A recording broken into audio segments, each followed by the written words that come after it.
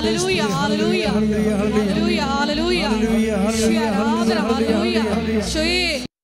ലോകം മുഴുവനിലും ഇവിടെ നിന്ന് ഉടമ്പടിയെടുത്ത് പോയിട്ടുള്ള എല്ലാ മക്കളെയും പ്രത്യേകമായിട്ട് സമർപ്പിച്ച് പ്രാർത്ഥിക്കുന്നു. ദിവ്യകാരുണ്യനാഥ, ആ മക്കളുടെ ഭവനങ്ങളിലേക്ക് ശക്തിയായി, സൗഖ്യമായി, സാന്ത്വനമായി എഴുന്നള്ളണമേ. Hallelujah hallelujah. മഹത്വം മഹത്വം. ആരാധന ആരാധന. ഷക്കീന ടെലിവിഷനിലൂടെ പങ്കെടുത്ത് പ്രാർത്ഥിക്കുന്ന അനേകാര്യങ്ങളെ സമർപ്പിച്ച് പ്രാർത്ഥിക്കുന്നു. Hallelujah hallelujah. പരിശുദ്ധ പരമ ദിവ്യകാരുണ്യത്തിന് നേരവും ആരാധനയും സ്തുതിയും പുകഴ്ചയും ഉണ്ടായിരിക്കട്ടെ. പരിശുദ്ധ പരമ ദിവ്യകാരുണ്യത്തിന് നേരവും ആരാധനയും സ്തുതിയും പുകഴ്ചയും ഉണ്ടായിരിക്കട്ടെ. പരിശുദ്ധ പരമ ദിവ്യകാരുണ്യത്തിന് നേരവും ആരാധനയും സ്തുതിയും പുകഴ്ചയും ഉണ്ടായിരിക്കട്ടെ. സ്തുതിച്ചു പ്രാർത്ഥിക്കാം.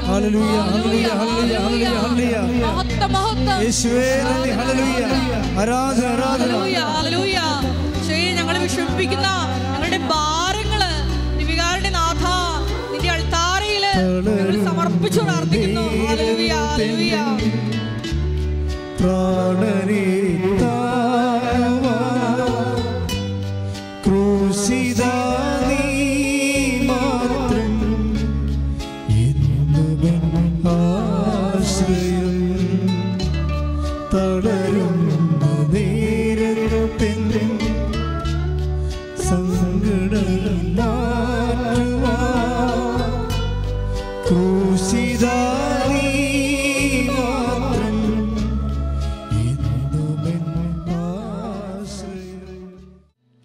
പരിശുദ്ധ പരമ ദിവ്യകാരുണ്യത്തിന് നേരവും ആരാധനയും സ്തുതിയും പുകഴ്ചയും ഉണ്ടായിരിക്കട്ടെ. പരിശുദ്ധ പരമ ദിവ്യകാരുണ്യത്തിന് നേരവും ആരാധനയും സ്തുതിയും പുകഴ്ചയും ഉണ്ടായിരിക്കട്ടെ. പരിശുദ്ധ പരമ ദിവ്യകാരുണ്യത്തിന് നേരവും ആരാധനയും സ്തുതിയും പുകഴ്ചയും ഉണ്ടായിരിക്കട്ടെ. നമുക്ക് ഈ സമയം കൃപാസനം പ്രത്യക്ഷീകരണ മധ്യസ്ഥ പ്രാർത്ഥന നമുക്ക് ചൊല്ലാം. അമ്മേ പരിശുദ്ധ അമ്മേ, അമ്മേ പരിശുദ്ധ അമ്മേ, ദൈവമാതാവേ, ദൈവമാതാവേ, കൃപാസനത്തിലൂടെ ഞങ്ങൾക്കും ഞങ്ങളുടെ ദേശത്തിനും അമ്മ മാധ്യസ്ഥം തേടിത്തന്ന എല്ലാ അനുഗ്രഹങ്ങൾക്കും കൃപകൾക്കും ഞങ്ങളിപ്പോൾ ഹൃദയം നിറഞ്ഞ നന്ദി പറയുന്നു. നമുക്ക് പരിശുദ്ധ അമ്മ നൽകിയിട്ടുള്ള എല്ലാ അനുഗ്രഹങ്ങളും, ഈശോ നൽകിയ എല്ലാ കൃപകളെ ഓർത്ത് നന്ദി പറഞ്ഞുകൊണ്ട് ഇരു കരങ്ങളെ ഉയർത്തി അവിടുത്തെ സ്തുതിച്ച് ആരാധിക്കാം. ഈശോയെ നന്ദി. ഹല്ലേലൂയ ഹല്ലേലൂയ ഹല്ലേലൂയ യേശുവേ ഹല്ലേലൂയ ഹല്ലേലൂയ യേശുവേ യേശുവേ ഹല്ലേലൂയ. ഇതുവരെ ചെയ്ത എല്ലാ അനുഗ്രഹങ്ങളെ ഓർത്ത്, ഇതുവരെ ഞങ്ങൾക്ക് നൽകിയ കൃപകളെ ഓർത്ത് യേശുവേ ഞങ്ങൾ നന്ദി പറയുന്നു. Hallelujah hallelujah hallelujah. നീ വരൂ സ്നേഹമേ ദൈവമേ, ശാന്തിയാ സൗഖ്യമാ നീ വരൂ ശിരസ് നമിച്ച് അവിടുത്തെ ആരാധിക്കാം. പരിശുദ്ധ പരമ ദിവ്യകാരുണ്യത്തിന് പരിശുദ്ധ പരമ ദിവ്യകാരുണ്യത്തിന് ആരാധനയും സ്തുതിയും പുകഴ്ചയും ഉണ്ടായിരിക്കട്ടെ. നിത്യസ്തുതിക്കർഹനായ പരിശുദ്ധ പരമ ദിവ്യകാരുണ്യത്തിന് ആരാധനയും സ്തുതിയും പുകഴ്ചയും ഉണ്ടായിരിക്കട്ടെ. നമുക്ക് ഏറ്റുചൊല്ലാം. അമ്മേ പരിശുദ്ധ അമ്മേ, അമ്മേ പരിശുദ്ധ അമ്മേ, ദൈവമാതാവേ, 2004 ഡിസംബർ 7-ാം തീയതി ഉച്ച കഴിഞ്ഞ് 2:30 കൃപാസനത്തിൽ സംഭവിച്ച അമ്മയുടെ പ്രത്യക്ഷപ്പെടലിനെ കുറിച്ച് തിരുസഭയ്ക്ക് സമർപ്പിച്ചിരിക്കുന്ന പഠനരേഖകളുടെ വസ്തുനിഷ്ഠവും ദൈവശാസ്ത്ര വിധിപ്രകാരമുള്ളതുമായ അന്വേഷണ പഠനങ്ങൾ നടത്തി ആ പ്രത്യക്ഷപ്പെടലിലൂടെ പ്രകടമായ ദൈവമാതാവിന്റെ പ്രത്യേക കരുതലും സംരക്ഷണവും വെളിപ്പെടുത്തി വെളിപ്പെടുത്തുന്ന പീഡിതരുടെ ആശ്വാസവും പ്രവാചകന്മാരുടെ രാജ്ഞിയും വാഗ്ദാനത്തിന്റെ പേടകവും പ്രപഞ്ച പ്രകൃതിയുടെ മാതാവുമായ പരിശുദ്ധ അമ്മയുടെ ഭക്തി തിരുസഭയിൽ കൂടുതൽ പ്രചരിച്ച് ജീവിതത്തിന്റെ ദുരന്ത അവസ്ഥകളിൽ അകപ്പെട്ടു കഴിയുന്ന അനേകായിരം മക്കൾക്ക് ദൈവത്തിന്റെ സാന്നിധ്യവും സന്ധിപ്പും കൂടുതൽ അനുഭവിക്കുക വഴി ആത്മീയ വിശുദ്ധിയും ദൈവശക്തിയെ കൈവരിക്കുവാൻ ഞങ്ങളുടെ കുടുംബങ്ങളെ ഇടയാക്കണമേ. ഒരിക്കൽ കൂടി കർത്താവായ യേശുക്രിസ്തുവിനെ സ്തുതിച്ച് ഇരുകരങ്ങൾ ഉയർത്തി അവിടുത്തെ സ്തുതിച്ച് മഹത്വപ്പെടുത്താം. യേശുവേ നന്ദി, ഹല്ലേലൂയ, ഹല്ലേലൂയ. ജീവിത മേഖലകളെ മുഴുവനായിട്ട് സമർപ്പിക്കാം. യേശുവേ നന്ദി, ഹല്ലേലൂയ, ഹല്ലേലൂയ, ഹല്ലേലൂയ. യേശുവേ നമ്മുടെ വേദനകളിൽ, പ്രയാസങ്ങളിൽ, കണ്ണീരുകളിൽ, സങ്കടങ്ങളിൽ യേശുവേ ഇറങ്ങി വരണമേ എന്ന് പ്രാർത്ഥിക്കുന്നു. ഈ ആരാധന മണിക്കൂറുകൾ ഇന്നത്തെ ശുശ്രൂഷകളിലേക്ക് യേശുവിന്റെ കൃപാവരങ്ങൾ നിറയ്ക്കണമേ എന്ന് പ്രാർത്ഥിക്കുന്നു. അങ്ങയുടെ വചസ്സുകൾ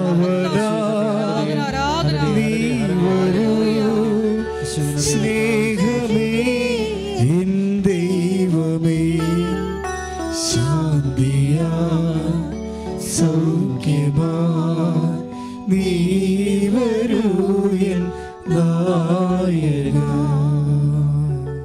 പരിശുദ്ധ പരമ ദിവ്യ കാരുണ്യത്തിന് ആരാധനയും സ്തുതിയും പുകഴ്ചയും ഉണ്ടായിരിക്കട്ടെ. നിത്യസ്തുതിക്ക് അർഹനായ പരിശുദ്ധ പരമ ദിവ്യ കാരുണ്യത്തിന് ആരാധനയും സ്തുതിയും പുകഴ്ചയും ഉണ്ടായിരിക്കട്ടെ. ഞങ്ങളെ കാത്തു പരിപാലിക്കുന്ന പരിശുദ്ധ പരമ ദിവ്യ കാരുണ്യത്തിന് ആരാധനയും സ്തുതിയും പുകഴ്ചയും ഉണ്ടായിരിക്കട്ടെ. അമ്മേ പരിശുദ്ധ അമ്മേ, അമ്മേ പരിശുദ്ധ അമ്മേ, ഭൂസ്വലോകങ്ങളുടെ രാജ്ഞിയായ അങ്ങേക്ക് ഭൗമ സംരക്ഷണത്തിനായി പ്രപഞ്ച പ്രകൃതിയെ തന്നെ തിരുസഭ പ്രതിഷ്ഠിക്കുവാൻ ഈ പ്രത്യക്ഷീകരണം വഴി ഇടയാക്കണമേ. പരിശുദ്ധ അമ്മേ, ജപമാല മാതാവേ, സകല കൃപാസനം പ്രാർത്ഥനകളോടും ചേർത്ത് ഞങ്ങളിപ്പോൾ പ്രാർത്ഥിക്കുന്ന ഈ കുടുംബത്തിന്റെ പ്രത്യേക നിയോഗവും മൗനമായി നമ്മുടെ വിവിധ ആവശ്യങ്ങൾ ഓൺലൈൻ ഉടമ്പടിയിലൂടെ, തീർത്ഥാടക ഉടമ്പടിയിലൂടെ, നൈറ്റ് ക്യാൻഡ് റിക്വസ്റ്റിലൂടെ നമ്മൾ സമർപ്പിച്ചിട്ടുള്ള എല്ലാ നിയോഗങ്ങളും ഈ നാളുകളിലൊക്കെ നിയോഗങ്ങൾ സമർപ്പിച്ച് ലഭിക്കാതെ പോയ എല്ലാ മേഖലകളെയും നമുക്ക് സമർപ്പിക്കാം. പരിശുദ്ധമ്മയുടെ പ്രത്യേകമായ മാധ്യസ്ഥ സഹായം എല്ലാ മക്കളിലും, ഇവിടെ കടന്നു വരുന്ന ഓരോരുത്തരും, ഉടമ്പടിയെടുത്ത് പ്രാർത്ഥിക്കുന്ന എല്ലാവരിലും ദൈവത്തിൻ്റെ സ്നേഹം അനുഭവിക്കാൻ ഇടയാക്കണമേ എന്ന അമ്മയുടെ മാധ്യസ്ഥം വഴി നമുക്ക് മൗനമായി പ്രാർത്ഥിക്കാം.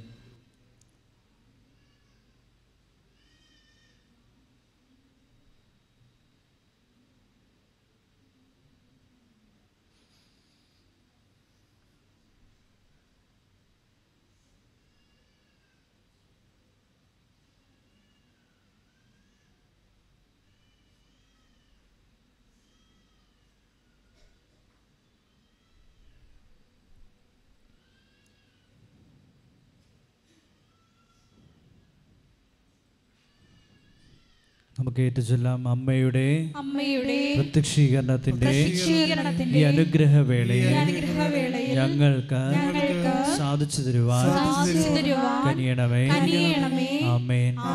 ഇരുകരങ്ങളെ ഉയർത്തി കർത്താവിനെ സ്തുതിച്ച് നമ്മുടെ ഭവനത്തിലേക്ക്, ജീവിതത്തിലേക്ക് സ്വാഗതം ചെയ്യും. ഈ മണിക്കൂറുകളിൽ ദൈവത്തിന്റെ വചനങ്ങൾ അതിശക്തമായി ഇറങ്ങി വരാൻ വലിയ മാറ്റമുണ്ടാകും. ഇറങ്ങി വരണമെന്ന് ജോസഫ് അച്ഛനിലൂടെ ഞങ്ങൾക്ക് ആവശ്യമായ ദൈവവചനങ്ങൾ ലഭിക്കാൻ, ഞങ്ങളുടെ ജീവിതത്തിന് നവീകരണം ഉണ്ടാകാൻ, വലിയ അഭിഷേകത്തിന്റെ ദിനങ്ങളുണ്ടാകാൻ, ഈ മണിക്കൂറുകൾ, ഈ ദിനങ്ങളൊക്കെ വലിയ നാളുകളായിട്ട് വലിയ ദൈവ മഹത്വം ഉണ്ടാകാനായിട്ട് നമുക്ക് പ്രാർത്ഥിച്ചുകൊണ്ട്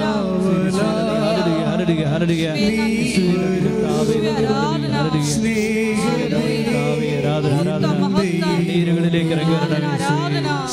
സകലം ഞാൻ ആവശ്യം വരണമേ.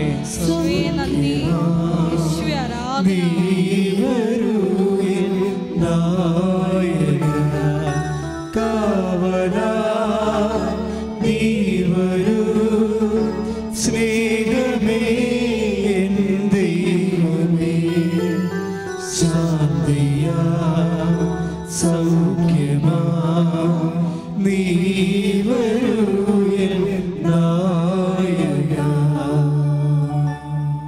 കർത്താവിനെ മഹത്വപ്പെടുത്തി ഒരിക്കൽ കൂടി നമുക്ക് അവിടുത്തെ സ്തുതിച്ച് ആരാധിക്കാം.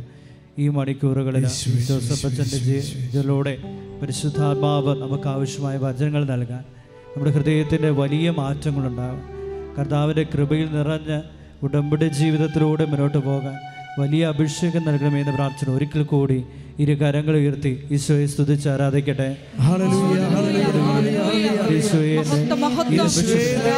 കണ്ണീരുകളിലേക്ക് നീ തൊടണമേ, എൻ്റെ രോഗങ്ങളിലേക്ക് നീ തൊടണമേ, വചനാഭിഷേകം നൽകണമേ.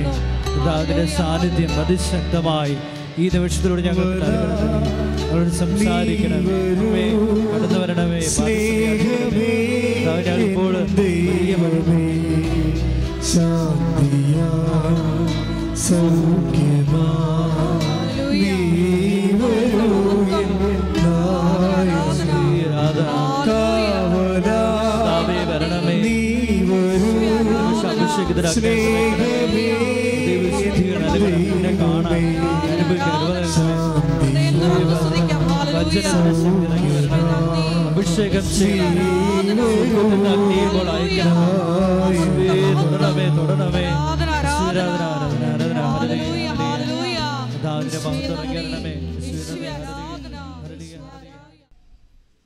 എൻ്റെ പ്രിയപ്പെട്ടവരെ, ഉടമ്പടി ഒരു സമ്പൂർണമായ ദൈവ മനസ്സ് നമ്മളെ സംബന്ധിക്കുന്ന ദൈവഹിതം വെളിപ്പെടുത്തി നമ്മളെ ബലിഷ്ഠമാക്കുന്ന ഒരു സുവിശേഷ പദ്ധതിയാണ്. ഇപ്പോൾ എല്ലാ ദിവസവുമുള്ള സാക്ഷ്യങ്ങളെ കേൾക്കുമ്പോൾ നമുക്കത് മനസ്സിലാകും. ഇപ്പം ഞാൻ ഇവിടെ ഇപ്പോൾ നിങ്ങളുടെ മുമ്പിൽ നിൽക്കുമ്പോൾ ഞാൻ കർത്താവിൻ്റെ മനസ്സറിയാൻ വേണ്ടി പെട്ടെന്ന് ബൈബിളൊന്ന് തുറന്നു നോക്കി. അപ്പോഴെൻ്റെ മനസ്സ്, എൻ്റെ കണ്ണിൽപ്പെട്ട വചനം ഞാൻ ഉടനെ ചുവപ്പ് മഷി കൊണ്ട് ഇപ്പം തന്നെ വരക്കണം. നിങ്ങളെ കണ്ടു കാണാൻ അല്ലേ? അത് ഞാൻ വരച്ചത് എന്താണെന്ന് ഞാൻ പറയാം. കർത്താവ് എന്നെ കാണിച്ച വചനം പറയാം. ദാറ്റ് മീൻസ് വിശുദ്ധ മത്തായി സുവിശേഷമാണ്, 4-ാം അധ്യായം 24-ാമത്തെ വാക്കാണ് കർത്താവിനെ കാണിച്ചത്. വിശുദ്ധ മത്തായി ശ്ലീഹായുടെ സുവിശേഷം 4-ാം അധ്യായം 24-ാമത്തെ വാക്യം. ശ്രദ്ധിക്കട്ടെ. ഹല്ലേലൂയ. അവന്റെ കീർത്തി സിറിയായിലെങ്ങും വ്യാപിച്ചു, എല്ലാ രോഗികളെയും വിവിധ വ്യാധികളാലും വ്യഥകളാലും അവശരായവരെയും പിശാചുബാധിതർ, അപസ്മാര രോഗികൾ, തളർവാദക്കാർ എന്നിവരെയും അവർ അവൻ്റെ അടുത്ത് കൊണ്ടുവന്നു. അവൻ അവരെ സുഖപ്പെടുത്തി. അപ്പോഴേ ഈശോ സുഖപ്പെടുത്തിയ ആ ഓരോ നിലയിലുള്ള ആൾക്കാരെയാണ്. അതിന് എന്നെ ഞാൻ വരക്കാൻ കാരണം, ചുവപ്പ് മഷി കൊണ്ട് ഇപ്പോൾ വരക്കാൻ കാരണം, അതായത് നിങ്ങളേറ്റ് പറഞ്ഞ് വിവിധ വ്യഥകളാലും വിവിധ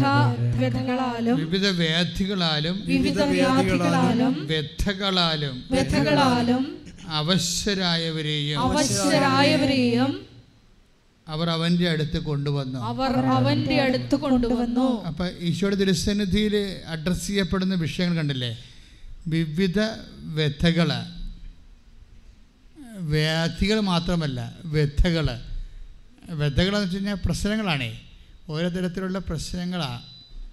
ഇപ്പം രോഗങ്ങളെ മാത്രമല്ല ഈശോ അഡ്രസ്സ് ചെയ്യണത്, വിവിധ വ്യഥകൾ.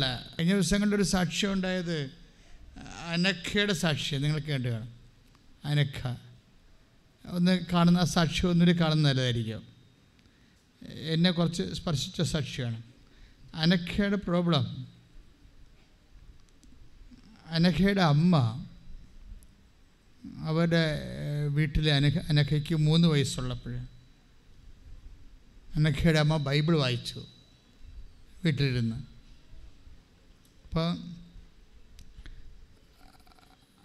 അനഖയുടെ അപ്പൻ എടുത്ത് ക്രോധാവേശനായിട്ട് ഈ ബൈബിൾ എടുത്ത് പുഴയിലേക്ക് എറിഞ്ഞു കളഞ്ഞ്. കുണ്ടന്നൂർ പുഴയുടെ അരികിലാണ് അവർ താമസിക്കണത്. അപ്പോൾ പുഴയിലേക്ക് എറിഞ്ഞു കളഞ്ഞു. പക്ഷേ അതിന് ശേഷം പിന്നീട് ഇവർ കാര്യം ഇവർ തമ്മിൽ പിരിയുകയാണ് ചെയ്യണത്. അനക്കയുടെ വീട്ടിലേക്ക് അമ്മയുടെ വീട്ടിലേക്ക് കൊച്ചിനെയും കൊണ്ട് അവൾ പോരും. ഒരു വിഷയം പോണ കണ്ടില്ലേ? ഇതാണ് വ്യഥകളെന്ന് പറയണത്. എന്താ കാര്യം? ഈ വ്യഥ ഇങ്ങനെ ഉണ്ടായതാണ്. അനക്കയുടെ അപ്പൻ ഗുണ്ടയാണ്. ഗുണ്ടയിലെ ആൾക്കാർ ഗുണ്ടാപ്പണി ചെയ്ത് ഇങ്ങനെ ഒരു പ്രൊഫഷൻ പോലെ ചെയ്യുന്ന ആൾക്കാരില്ലേ? കാല് വെട്ടാൻ 50,000 രൂപ, കൈ വെട്ടാൻ 1,00,000 രൂപ, അങ്ങനെ ഗുണ്ടാപ്പണി ചെയ്യുന്ന ജോലിയാണ്. അപ്പോൾ ഈ ബൈബിൾ വായിക്കുമ്പോഴും ഗുണ്ടാപ്പണിയും തമ്മിൽ യോജിച്ച് പോകത്തില്ലല്ലേ? അത് അയാൾക്കറിയാം. കാര്യം വിശുദ്ധ ഗ്രന്ഥവും തങ്ങളുടെ ഗുണ്ടാപ്പണിയും തമ്മിൽ യോജിച്ച് പോകാത്ത കൊണ്ട് അയാൾ അതെടുത്ത് പുഴയിലെറിഞ്ഞ്. അപ്പോൾ ആ സ്ത്രീ എന്താ ചെയ്തിരിക്കണത്? അയാളെ എടുത്ത് പുഴയിലെറിഞ്ഞിച്ചു അവരവരുടെ വീട്ടിൽ പോയി താമസിച്ചു.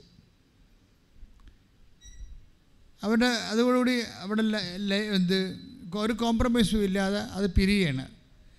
പിരിഞ്ഞ് കുറച്ച് നാൾ പിന്നെ ഇവളുടെ വീട്ടിൽ നിന്ന്, അമ്മയുടെ വീട്ടിൽ നിന്ന് അവൾ പഠിച്ച് വളരുകയാണ്. ആ സാക്ഷ്യം ഒന്ന് കേൾക്കാനും നല്ലതായിരിക്കും. നമ്മുടെ വിഷയം ഇതൊന്നുമല്ല കേട്ടോ. ഞാൻ വിഷയത്തിലോട്ട് വരാം. ഈ വ്യഥകൾ എന്ന് പറയുന്നത് ഇതാളുണ്ട്. ഈശോ ഇപ്പോൾ വ്യഥകളെക്കുറിച്ച് സംസാരിച്ചില്ലേ? അപ്പോൾ വ്യഥകളെ എങ്ങനെയാണ് ബൈബിൾ കൈകാര്യം ചെയ്യുന്നതെന്ന് നിങ്ങൾ ശ്രദ്ധിക്കണത്. വ്യഥകൾ മീൻസ് അച്ഛൻ പറഞ്ഞു 1 Corinthians 1:4 help those who have all kind of ട്രബിൾസാണ്. നമ്മുടെ മനസ്സിനെ അസ്വസ്ഥമാക്കുന്ന എല്ലാമാണ് വ്യഥകളെന്ന് പറയുന്നത്. നമ്മൾ അസ്വസ്ഥമാക്കുന്ന കുറേ സംഭവങ്ങളില്ലേ? ഇപ്പം ഇപ്പം ഞാൻ എല്ലാ ദിവസവും തന്നെ ഇവിടെ നിൽക്കുന്നുണ്ട്. ഞായറാഴ്ച വ്യാഴാഴ്ച ഒഴിച്ച് ഞാൻ എല്ലാ ദിവസവും തന്നെ ജനങ്ങളുടെ കാര്യങ്ങൾ കേൾക്കാൻ വേണ്ടി നിൽക്കുന്നുണ്ട്.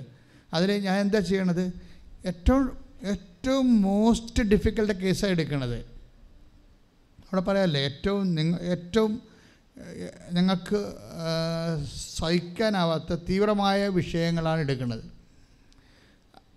എല്ലാ ദിവസവും ഓരോ വിഷയത്തെ സ്റ്റഡി ആയാലും ശരി, സ്ഥലമായ ജപ്റ്റ് നടപടികൾ, കടമായാലും ശരി, രോഗമായാലും ശരി, അതിൽ ഏറ്റവും മോശമായി കിടക്കുന്ന അവസ്ഥയിലുള്ള എടുക്കണം. അങ്ങനെ എടുക്കേണ്ട കാരണം വെച്ച് കഴിഞ്ഞാൽ ഇതൊക്കെ പെട്ടെന്ന് നടക്കുമെന്നുള്ള ഒരു വിശ്വാസമല്ല. എൻ്റെ ഒരു വിശ്വാസം എന്ന് പറയുന്നത് അനുഭവം കൊണ്ടുള്ള വിശ്വാസമാണ്. ഇത്രയും വർഷങ്ങളായില്ലേ, 86 മുതൽ ഈ മനുഷ്യൻ്റെ കണ്ണീര് കയ്യിൽ വാങ്ങിക്കുന്നതാണ്. അപ്പം അന്ന് മുതൽ ഇതെല്ലാം ദൈവം ഇടപെടുമെന്നുള്ളതിനെക്കുറിച്ച് എനിക്ക് നല്ല ബോധ്യമുണ്ട്. Devoid of any merit. നമ്മൾക്ക് എല്ലാം നമ്മളെ പിൻപിടിക്കണത് എന്തുകൊണ്ടാണ്? ഒരു വിഷയം പിൻപിടിക്കണത് എന്തുകൊണ്ടാണ്? അയ്യോ അത് ശരിയാകുമോ? അത് പ്രാർത്ഥനയ്ക്ക് വെച്ചാൽ ദൈവത്തിനാണെങ്കിലോ ചെയ്യാൻ പറ്റുമോ? നമ്മുടെ കയ്യിലിരിപ്പിതല്ലേ? അപ്പോൾ എപ്പോഴും നമ്മളെ പിന്നാക്കം പിടിക്കണത് എന്താണ്? പിന്നാക്കം പിടിക്കണത് ചിലപ്പോൾ പാപം പിടിക്കും. പിന്നാക്കം ചില പറയും, എനിക്ക് 5 വർഷമായിട്ട് മക്കളില്ല, ഞങ്ങൾ ആദ്യം മക്കളെ വേണ്ടെന്ന് പറഞ്ഞത് കൊണ്ടാണ് ഇപ്പോൾ മക്കളെ കിട്ടാത്തത്. അത് അവർ തന്നെ ആരണ്ടടിച്ച് തലക്കയറ്റി കൊടുത്താണ് സാധനം. ഇപ്പം ഞങ്ങൾ ആദ്യം മക്കളെ വേണ്ടെന്ന് പറഞ്ഞത് കൊണ്ടാണ് ഞങ്ങളെ മക്കളെ കിട്ടാത്തത്. ആയിരിക്കണം നിർബന്ധമില്ലേ? അങ്ങനെ നിർബന്ധമില്ല. പക്ഷേ എന്താ പ്രോബ്ലം വെച്ച് കഴിഞ്ഞാൽ നിങ്ങൾ ഉടനെ നിങ്ങളുടെ മെറിറ്റ് എങ്ങനെയാണ് ഡാമേജ് ചെയ്തത്, അതുകൊണ്ട് നിങ്ങളുടെ കോൺഫിഡൻസ് പോകുന്ന പോലെയാണ് ആൾക്കാർ വിഷയത്തെ സമീപിക്കുന്നത്. മനസ്സിലായില്ലേ? നിങ്ങളുടെ പാപാവസ്ഥ കൊണ്ടാണ് നിങ്ങൾക്ക് ഇന്ന് വന്നിരിക്കുന്ന മുഴുവനും തകർച്ചയുടെ കാരണം നിങ്ങളുടെ പാപാവസ്ഥ. കാര്യങ്ങൾ ഒടിഞ്ഞും മടങ്ങി സ്റ്റാൻഡപ്പ് പിടിക്കണണ്ട. അത് ഇതൊരു കോമൺ പ്രോബ്ലമാണ്. സുവിശേഷം വളരെ അന്തസ്സോടുകൂടി അഭിമുഖീകരിക്കുന്ന ഒരു വിഷയമാണ്. കാര്യം മനുഷ്യൻ്റെ മുഴുവനും കുറ്റബോധവും അവൻ ഗതി പിടിക്കാത്തതിൻ്റെ കാരണങ്ങളിൽ ഒന്ന് അവൻ്റെ പൂർവ്വകാലങ്ങളെക്കുറിച്ച് അമിതമായ കുറ്റബോധം അവൻ സൂക്ഷിക്കുന്നു എന്നാണ്. ഇത് ആണ് ബൈബിൾ അഡ്രസ്സ് ചെയ്യണത്. ബൈബിൾ എന്താ അഡ്രസ്സ് ചെയ്യണത്? Not by merit but by grace. കണ്ടോ എവിടെയാണ് ചിന്തിക്കുന്നത്? ദാറ്റ് മീൻസ് നിങ്ങളുടെ മെറിറ്റ് ഡാമേജ് ആയിട്ടുണ്ടോ, നിങ്ങളുടെ യോഗ്യത നിങ്ങളുടെ പാപങ്ങൾ കൊണ്ടോ, പൂർവികരുടെ പാപങ്ങൾ കൊണ്ടോ, തലമുറകളുടെ പാപങ്ങൾ കൊണ്ടോ നിങ്ങളുടെ യോഗ്യത നഷ്ടപ്പെട്ടു എന്നുള്ള ധാരണ എത്തിച്ചു കഴിഞ്ഞാൽ സ്വാഭാവികമായിട്ട് നിങ്ങൾക്ക് കുറ്റബോധമാകും. പിന്നെ നിങ്ങൾക്ക് ഒരടി മുന്നോട്ട് പോകാൻ പറ്റത്തില്ല. പിന്നെ കിട്ടണ എല്ലാം വിധിയാണ്, എൻ്റെ കയ്യിലിരിപ്പ് കൊണ്ടാണ് ഇങ്ങനെ സംഭവിച്ചതെന്ന് വിചാരിച്ചുകൊണ്ട് ഞാൻ അതിനോട് മാനസികമായിട്ട് പൊരുത്തപ്പെട്ടിട്ട് നമ്മൾ താന്ന് പോകും. ഇങ്ങനെ നീ താന്ന് പോകാൻ കർത്താവ് ആഗ്രഹിക്കുന്നില്ല. തിരുപ്പിറവിയെക്കുറിച്ചുള്ള ഒരു സന്ദേശം തന്നെ എന്താണ്? അവൻ തൻ്റെ ജനങ്ങളെ അവരുടെ പാപങ്ങളിൽ നിന്ന് മോചിക്കും. ഏറ്റു പറഞ്ഞ അവൻ തൻ്റെ ജനങ്ങളെ അവരുടെ പാപങ്ങളിൽ നിന്ന് മോചിപ്പിക്കും. ആരെയാണ് പാപങ്ങളിൽ നിന്ന് മോചിപ്പിക്കണത്? തൻ്റെ ജനങ്ങളെ. തൻ്റെക്കാണ് പ്രാധാന്യം. പിടിയ നമുക്ക് പാപങ്ങളിൽ നിന്ന് മോചിപ്പിക്കുക എന്നുള്ളതിനാണ് നമ്മളിപ്പോൾ ഊന്നൽ കൊടുത്ത് സാധാരണ പറയണത്. പക്ഷേ എഴുതിയിരിക്കുന്നത് എന്താണ്? അവൻ തൻ്റെ ജനങ്ങളെ. അതെപ്പോഴും നമ്മൾ ശ്രദ്ധിക്കേണ്ടത് ഈ ഒരു മിനിമം ഇൻറ്റിമസി കീപ്പ് ചെയ്യാൻ വേണ്ടി നോക്കണം. കർത്താവുമായിട്ടേ എല്ലാം വർക്ക് ചെയ്യുമ്പോൾ ആത്മബന്ധത്തിലാണ് വർക്ക് ചെയ്യണത്. നിങ്ങൾക്ക് പാപക്ഷമ വേണോ? അതിൽ നിന്ന് ആ സാഹചര്യങ്ങളിൽ നിന്ന് വിടുതൽ വേണോ? പാപ സാഹചര്യങ്ങളിൽ നിങ്ങൾക്ക് വിടുതൽ വേണോ? എന്താ നിങ്ങൾക്ക് ചെയ്യേണ്ടത്? തൻ്റെ ജനമായി മാറണം. മനസ്സിലായില്ലേ? യേശുവിൻ്റെ സ്വന്തം ജനമായി മാറണം. ഇങ്ങനെ മാറണത് സ്നേഹത്തിലൂടെയാണ്. പറഞ്ഞ മനസ്സിലായ?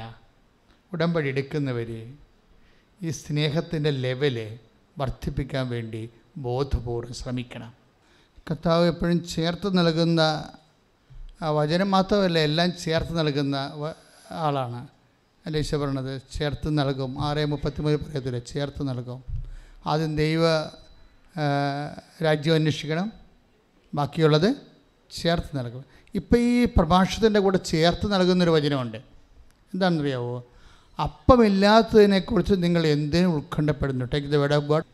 ഇത് മനസ്സിലാക്കി യേശു അവരോട് പറഞ്ഞു, നിങ്ങൾക്ക് അപ്പമില്ലാത്തതിനെ കുറിച്ച് എന്തിന് തർക്കിക്കുന്നു? പരിസരമാണ് എന്ന് പറഞ്ഞ അപ്പമില്ലാത്തതിനെ കുറിച്ച് എന്തിന് തർക്കിക്കുന്നു? Next word. ഇനിയും നിങ്ങൾ മനസ്സിലാക്കുകയും ഗ്രഹിക്കുകയും ചെയ്യുന്നില്ലേ? ഇനിയും നിങ്ങൾ മനസ്സിലാക്കുകയും ഗ്രഹിക്കുകയും ചെയ്യുന്നില്ലേ? നിങ്ങളുടെ ഹൃദയങ്ങൾ മന്ദീഭവിച്ചിരിക്കുന്നുവോ? നിങ്ങളുടെ ഹൃദയങ്ങൾ മന്ദീഭവിച്ചിരിക്കുന്നുവോ? കണ്ണുണ്ടായിട്ടും നിങ്ങൾ കാണുന്നില്ലേ? കണ്ണുണ്ടായിട്ടും നിങ്ങൾ കാണുന്നില്ലേ? ചെവിയുണ്ടായിട്ടും നിങ്ങൾ കേൾക്കുന്നില്ലേ? ചെവിയുണ്ടായിട്ടും നിങ്ങൾ കേൾക്കുന്നില്ലേ? നിങ്ങൾ ഓർമ്മിക്കുന്നില്ലേ? നിങ്ങൾ ഓർമ്മിക്കുന്നില്ലേ? അഞ്ചപ്പം ഞാൻ 5000 പേർക്കായി ഭാഗിച്ചപ്പോൾ ശേഷിച്ച കഷണങ്ങൾ നിങ്ങൾ എത്ര കുട്ട നിറച്ചെടുത്തു? 12 എന്ന് അവർ പറഞ്ഞു. 12 എന്ന്. 8-ാം അധ്യായം 17-ാമത്തെ വാക്യമാണ് ഇപ്പോൾ ഈശോ കൂട്ടിച്ചേർത്തത്. അപ്പം ഇല്ലാത്തതിനെ കുറിച്ച് നിങ്ങൾ എന്തിന് ഉത്കണ്ഠപ്പെടുന്നു? ഇപ്പോഴെന്താ കൂട്ടിച്ചേർക്കാൻ കാരണം വെച്ച് കഴിഞ്ഞാൽ ഇത് മെറിറ്റിൻ്റെ ബേസിലാണ് ഇപ്പോഴ് സുവിശേഷം പരിശുദ്ധാത്മാവ് വ്യാഖ്യാനിക്കണത്. മനസ്സിലായില്ലേ? മെറിറ്റ് എന്ന് മീൻസ് നമുക്ക് ആവശ്യമായ വിഭവമാണ്. അവിടെ സ്വാഭാവികമായിട്ട് പണമില്ലാത്ത അവസ്ഥ വരും, അല്ലേ? കുറേ കാര്യങ്ങൾ ഇല്ലാത്ത അവസ്ഥകൾ വരും. ബൈബിള് എപ്പോഴും അഡ്രസ്സ് ചെയ്യുന്നത് ഇല്ലായ്മ ശരിക്കും അഡ്രസ്സ് ചെയ്യും. ഇല്ലായ്മ ഇപ്പോൾ അവർക്ക് അമ്മ തന്നെ എന്താ പറയുക? അവർക്ക് വീഞ്ഞ് ഇല്ല. ഇല്ലായ്മ എന്ന് പറയുന്നത് ബൈബിൾ ഭാഷ പറഞ്ഞ മെറിറ്റാണ്. എന്താ? യോഗ്യത. നമ്മുടെ യോഗ്യതയുടെ, അതായത് ബൈബിൾ തന്നെ വെളിപ്പെടുത്തിയിരിക്കുന്നത് ഈ ജീവിതത്തിൽ മനുഷ്യൻ്റെ മെറിറ്റ് കൊണ്ട് നടക്കാത്ത, എന്ന് വെച്ച് കഴിഞ്ഞാൽ യോഗ്യത കൊണ്ട് നടക്കാത്ത ഒത്തിരിയേറെ കാര്യങ്ങൾ അതിജീവനത്തിനാവശ്യമായി വരും. ആ സ്പേസാണ് കർത്താവ് ഏറ്റെടുക്കുന്നത്. ഇന്നലെ ഒരു സാക്ഷി ഉണ്ടായിരുന്നു, ഞാൻ കുട്ടിയുടെ പേര് മറന്നുപോയി. ഇപ്പോൾ കർത്താവ് ഓർപ്പിച്ചുകൊണ്ട് പറയണത്, അവരുടെ സാക്ഷ്യം സിസ്റ്റർ തിരുത്തിയായിരുന്നു ഇന്നലെ. സിസ്റ്റർ തിരുത്താൻ കാരണമുണ്ട്. കാര്യം ഇവളൊരു പ്രൊഫഷണൽ എക്സാം ഫേസ് ചെയ്യാണ്. അപ്പോൾ 2 പ്രാവശ്യം ഫേസ് ചെയ്തിട്ട് ഇവിടെ ശരിക്കും അങ്ങ് പരാജയപ്പെട്ടായിരുന്നു. പരാജയപ്പെട്ട് കഴിഞ്ഞപ്പോൾ പിന്നീട് ഇവൾക്ക് ഉടമ്പടി ചെയ്തിട്ട് ഇവളൊന്നും പഠിക്കണില്ല. കാര്യം അങ്ങനെ കുറേ സാക്ഷ്യങ്ങൾ വന്നപ്പോൾ ഭയങ്കര വിവാദങ്ങളൊക്കെ ഉണ്ടായല്ലോ. പഠിക്കാത്ത കുട്ടികളെ നമ്മൾ പ്രോത്സാഹിപ്പിക്കുന്നത് ശരിയല്ല എന്ന് പറഞ്ഞൊരു കമൻ്റൊക്കെ വരും അതിൻ്റെ താഴെ. പഠിക്കാത്ത മടിയന്മാരെ നിങ്ങളെന്തിനാ പ്രോത്സാഹിപ്പിക്കണമെന്ന് ചോദിച്ചതിൻ്റെ കമൻറ്റ് വരും. പക്ഷേ ഇതിൻ്റെ ഒരു പ്രോബ്ലം വരണത്, ചില ആൾക്കാർ ചെന്ന് ഗട്ടറെ ചെന്ന് വണ്ടി ചെന്ന് നമ്മളെ പൊതഞ്ഞു പോകത്തില്ലേ, വണ്ടി പൊതഞ്ഞു പോകത്തില്ല. നമ്മൾ ചെല്ലുമ്പോൾ ഈ മഴയൊക്കെ ഉള്ള കാലത്താണെങ്കിൽ വണ്ടി ചിലയിടത്ത് പോയി പൊതഞ്ഞു പോകും. അപ്പോൾ നമ്മൾ ഉടനെ അതിൻ്റെ മണ്ണൊക്കെ മാറ്റി അതിൻ്റെ വീലിൻ്റെ അടിയിലുള്ള മണ്ണൊക്കെ മാറ്റിയെടുക്കും. എന്നിട്ട് നമ്മൾ വല്ല ഇരുമ്പ് പട്ടയൊക്കെ കയറ്റി വെച്ചും തള്ളാൻ പറയും, തള്ളും. ചില ആൾക്കാർ എങ്ങനെ ഈ ഞാനൊരു രാത്രി മുഴുവനും ഇങ്ങനെ കുഴി വീണ വണ്ടി തള്ളണം ഞാൻ കണ്ടിട്ടുണ്ട്. എന്നിട്ടും രാവിലെ കുർബാനയ്ക്ക് വരുമ്പോൾ ഈ ആൾക്കാർ അപ്പോഴും ഒരിടത്ത് എത്തിക്കാണത്, ആ വണ്ടി ഇപ്പോഴും കുഴി തന്നെ കിടക്കും. ജീവിതത്തിൻ്റെ ചില കട്ടറിൽ നമ്മൾ ചെന്ന് വീണാൽ നമുക്ക് പിന്നെ പൊങ്ങാൻ പറ്റാത്ത അവസ്ഥ വരും. അപ്പോൾ ആ കുട്ടിയുടെ ആ ഒരു പ്രശ്നം അതാണ്. അവൾ പറഞ്ഞു ഞാൻ എഴുതത്തില്ല ഇനി. എന്താ കാര്യം? അവളുടെ കോൺഫിഡൻസ് പോയി. ഇപ്പം നമ്മൾ നീന്തുമല്ലേ മനുഷ്യർ, കടലിലും അല്ലേ പുഴയിലും ഒക്കെ നീന്തല്ലേ, വെള്ളമൊക്കെ മറിഞ്ഞൊക്കെ പോകുമ്പോൾ ആൾക്കാർ നീന്തും. അപ്പോൾ നീന്തിയ രക്ഷപ്പെട്ടു കഴിഞ്ഞാലല്ലേ. പക്ഷെ ചില ആൾക്കാർ നീന്തിയാൽ ചിലപ്പോൾ മസിലൊക്കെ ഈ ഉളുക്കി പിടിക്കും അല്ലേ. അപ്പോൾ പിന്നെ കൈകാലിട്ട് അവിടെ അടിക്കാൻ പറ്റത്തില്ല. അപ്പോൾ അവരുടനെ എന്തു ചെയ്യും? കൈ പൊക്കും. എന്ന് വെച്ച് കഴിഞ്ഞാൽ ആരെങ്കിലും ഉണ്ടെങ്കിൽ എന്നെ വന്ന് പിടിച്ചോ, ഞാൻ മുങ്ങിപ്പോവുകയാണെന്ന് എൻ്റെ അർത്ഥം. എൻ്റെ മെരിറ്റ് തീർന്നെന്നാണ് എൻ്റെ പറയണവർ അല്ലേ. ജീവിതത്തിൽ ഇങ്ങനെ വരും. ജീവിതത്തിൽ ചില സമയത്തെങ്കിലും നമ്മൾക്ക് ഇതുപോലെ നീന്തിക്കൊണ്ടിരിക്കുമ്പോൾ നമ്മുടെ മസിൽ വെട്ടിപ്പോവും. നമ്മൾ എങ്ങനെയും കരപറ്റാൻ വേണ്ടിയാണ് ഈ ഓരോ ബിസിനസ്സൊക്കെ ചെയ്യണതേ. ആ ബിസിനസ്സൊക്കെ ചെയ്യുമ്പോൾ വേറെയും ആൾക്കാർ അതേ ബിസിനസ് തന്നെ അടുത്ത് കൊണ്ടുവന്ന് ചെയ്യുമ്പോൾ നമ്മൾ മസിൽ വെട്ടണ പോലെ നമ്മൾ നിന്ന് പോകും. ഇപ്പോൾ കോവിഡ് വന്നപ്പോൾ തന്നെ മസിൽ വെട്ടിയ പോലെ ഇല്ലേ. ബാങ്കുകാരും കടവിളവ് ചെയ്ത് തന്നില്ലല്ലോ. ഇപ്പോൾ എല്ലാവരുടെയിലും ജെട്ടിയുടെ പേപ്പറല്ലേ ഇരിക്കണത്. അപ്പോൾ ഇത് എവിടെ കൊണ്ട് ഈ അന്ത്യം ഉണ്ടാകും? ഞാൻ അവരോട് ചോദിക്കും, എന്തെങ്കിലും ഒരു ശോഭ കിട്ടാനോ കൊടുക്കാനോ വാങ്ങിക്കാനോ തരാനോ എന്തെങ്കിലും ഉണ്ടോ? ഒന്നുമില്ലെന്ന് പറയും അവർ. ഒന്നുമില്ല. അവർക്ക് 0 മെറിറ്റാണ് വർക്ക് ചെയ്യണത്. 0 മെറിറ്റ് വർക്ക് ചെയ്യുന്ന ആൾക്കാരെ ഞാൻ എന്തുകൊണ്ടാണ് ആ വിഷയം എടുക്കുന്നത്? എല്ലാ ദിവസവും എടുക്കുന്നുണ്ടല്ലോ. അതായത് എൻ്റെ മനസ്സ് പറയണത് കർത്താവ് ഇവരെ സന്ധിക്കും. ചിലപ്പോൾ ഇപ്പോഴും നമുക്കവർക്ക് പറഞ്ഞു കൊടുക്കാൻ ചിലപ്പോൾ നമ്മുടെ കയ്യിലൊന്നും ഉണ്ടാവത്തില്ല. പക്ഷേ പോകുന്ന വഴി സുഖപ്രാപിക്കുന്നത് ഒരു സുവിശേഷത്തിൻ്റെ ഒരു പ്രക്രിയയാണ്. Take the word of God. ലൂക്ക 17:14. ലൂക്ക 17:14. അവരെ കണ്ടപ്പോൾ അവൻ പറഞ്ഞു. അവരെ കണ്ടപ്പോൾ അവൻ പറഞ്ഞു. ഈശോ പറഞ്ഞെന്താ പറയണ?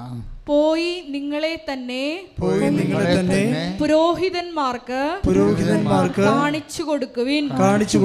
പോകും വഴി അവർ സുഖം പ്രാപിച്ചു. നീ കർത്താവിൻ്റെ തിരുസന്നിധിയിൽ കണ്ണീരിട്ട് പോകുമ്പോഴേ ആ പോകുന്ന വഴിക്ക് കർത്താവ് നിൻ്റെ പുതിയ വാതിൽ തുറന്നു തരും. നീ ഒരിക്കലും ചിന്തിക്കാത്ത വാതിലെ തുറന്നു തരും. ഇത്രയും കാര്യം എന്താണ്? അപ്പോൾ മദ്രാസിൽ നിന്ന് വന്ന ഒരു മനുഷ്യൻ്റെ സാക്ഷ്യം ആണ് ഞാനിപ്പോൾ പറയുന്നതിൻ്റെ അർത്ഥം. അയാൾ ഇവിടെ നിന്ന് സാക്ഷ്യം എടുത്ത് അയാളുടെ ഒരു കുഞ്ഞിൻ്റെ കാര്യമാണ്. വർഷങ്ങളായിട്ട് കുഞ്ഞുങ്ങളില്ലാതിരുന്നിട്ട് ഒരു കുഞ്ഞിനെ കിട്ടിയപ്പോൾ ആ കുഞ്ഞിന് സംഭവിച്ച ഒരു ദുരന്തമാണ്. അയാളിവിടെ നിന്ന് അദ്ദേഹത്തിൻ്റെ കസിൻ സിസ്റ്ററുമായിട്ട് ഇവിടെ വന്ന് അന്ന് കോവിഡിനെ ഇവിടെ കയറ്റത്തില്ലായിരുന്നു. ജസ്റ്റ് 15 മിനിറ്റ് അയാൾക്കൊരു അനുവാദം, അയാളുടെ അവസ്ഥ കണ്ടപ്പോൾ 15 മിനിറ്റ് അനുവാദം കൊടുത്ത് ഗേറ്റ് തുറന്ന് 15 മിനിറ്റ് അയാൾ നമ്മടുത്ത് നിന്നിട്ട് അയാൾ പുറത്തിറങ്ങി ഗേറ്റ് അടച്ച്. അന്നത്തെ കാര്യം പോലീസ് ഇവിടെ ആൾക്കാരെ അടിച്ചൊരു ദിവസം ഉണ്ടായിരുന്നു. ആ ഒരു കാലം ഉണ്ടായിരുന്നു. കാര്യം ആൾക്കാർ കൂടി നിന്നിട്ട് SP കണ്ടിട്ട് CAനെ വിളിച്ച് പറഞ്ഞു CA ഇവിടെ വന്ന് ലാത്തിച്ചാർജ് കണക്കുകയായിരുന്നു. ആ CA കഴിഞ്ഞ ദിവസം ഇവിടെ വന്നിട്ടുണ്ടായിരുന്നു. ഒരു കാലമായിരുന്നത്. ഞാനതിനെക്കുറിച്ച് അമ്മയോട് മാത്രമേ കംപ്ലയിൻറ്റ് ചെയ്തുള്ളൂ. പക്ഷെ ഒരാഴ്ച കഴിഞ്ഞപ്പോൾ അത് മനുഷ്യൻ വന്ന് അപ്പീസായി. അതെന്ത് സംഭവം എന്ന് വെച്ച് കഴിഞ്ഞാൽ ആ പോകുന്ന വഴി അയാൾ എക്സ്റേ കവർ എത്തിയപ്പോൾ തന്നെ അവിടുന്ന് മെസ്സേജ് വന്നു, കൊച്ച് ഓക്കെ ആയി, കൊച്ചിനെ കൊണ്ടുപോകാമെന്ന് ഡോക്ടർ പറഞ്ഞു. അത്രയും സ്പീഡാണ്. ഈ സാധാരണ ഒരു വിശ്വാസി ഒരു ദൈവമായിട്ടുള്ള ഒരു ഏർപ്പാടിന് വരുമ്പോൾ അവരെ ഇൻവെസ്റ്റ് ചെയ്യണത് ഒന്ന് ഫെയ്ത്ത് നമുക്ക് വിശ്വാസം എല്ലാവർക്കും ഉണ്ട്. പക്ഷെ ഉടമ്പടിയിൽ ആ ഫെയ്ത്ത് വർക്ക് ചെയ്യത്തില്ല. പെർസ്വറിങ് ഫെയ്ത്താണ് ഉടമ്പടി വർക്ക് ചെയ്യണത്. അന്ന് ഫിഡലിറ്റി എന്ന് പറയും. അതെപ്പോഴും ശ്രദ്ധിക്കണം. ഇതൊരു ഉടമ്പടി ഒരു ടെക്നിക്കൽ പ്രോജക്റ്റാണ്. നമ്മൾ ചുമ്മാ വാ യേശുനാഥ എന്ന് പറഞ്ഞ വന്ന കേസല്ലത്. അതങ്ങനെ ആർക്കും പറയാം. ഇതിൻ്റെ അകത്ത് ഇതിൻ്റേതായിട്ടുള്ള കുറച്ച് ദൈവമായിട്ട് ഇടപെടുമ്പോൾ എപ്പോഴും നമ്മൾ ശ്രദ്ധിക്കേണ്ടത്, നമ്മൾ 3 കാര്യങ്ങളിൽ നമ്മൾ ഉറപ്പ് വരുത്തണം. ഒന്ന്, എനിക്ക് ഫെയ്ത്ത് ഉണ്ടോ എന്ന് വെച്ച് കഴിഞ്ഞാൽ ഉടമ്പടിയിൽ സാധാരണ ഫെയ്ത്ത് ഇങ്ങനെ വിട്ട് പിടിക്കുന്ന ഫെയ്ത്താണ്. ഇന്ന് ഫെയ്ത്ത് ഉണ്ടാകും, നാളെ ഫെയ്ത്ത് ഉണ്ടാകത്തില്ല. ആൾക്കാരുടെ ഫെയ്ത്ത് അങ്ങനെയാണേ.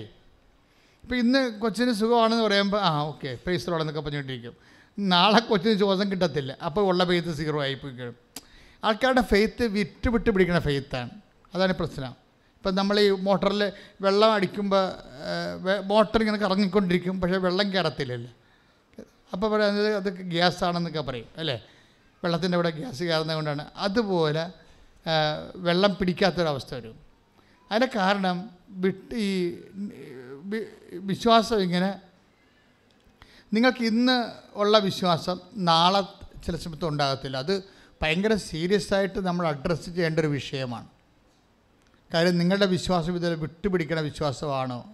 എനിക്ക് എൻ്റെ ഒരു അനുഭവത്തിൽ തോന്നിയിരിക്കുന്നത് ഒരു 80% ആൾക്കാരുടെ വിശ്വാസം ഇങ്ങനെ പതയുള്ള വിശ്വാസമാണ്. ഇപ്പം നമ്മൾ ചായ ഇങ്ങോട്ട് വീത്തി, ചില ആൾക്കാർ ചില സി ക്ലാസ് കടയിൽ ചെന്ന് കഴിഞ്ഞാൽ അവർ ചായ ഇങ്ങനെ വീത്തി ഇങ്ങനെ അടിച്ചു തരത്തില്ലേ, എന്താ? പക്ഷേ അതിൻ്റെ പകുതി മുക്കാലും പതയിരിക്കും അല്ലേ.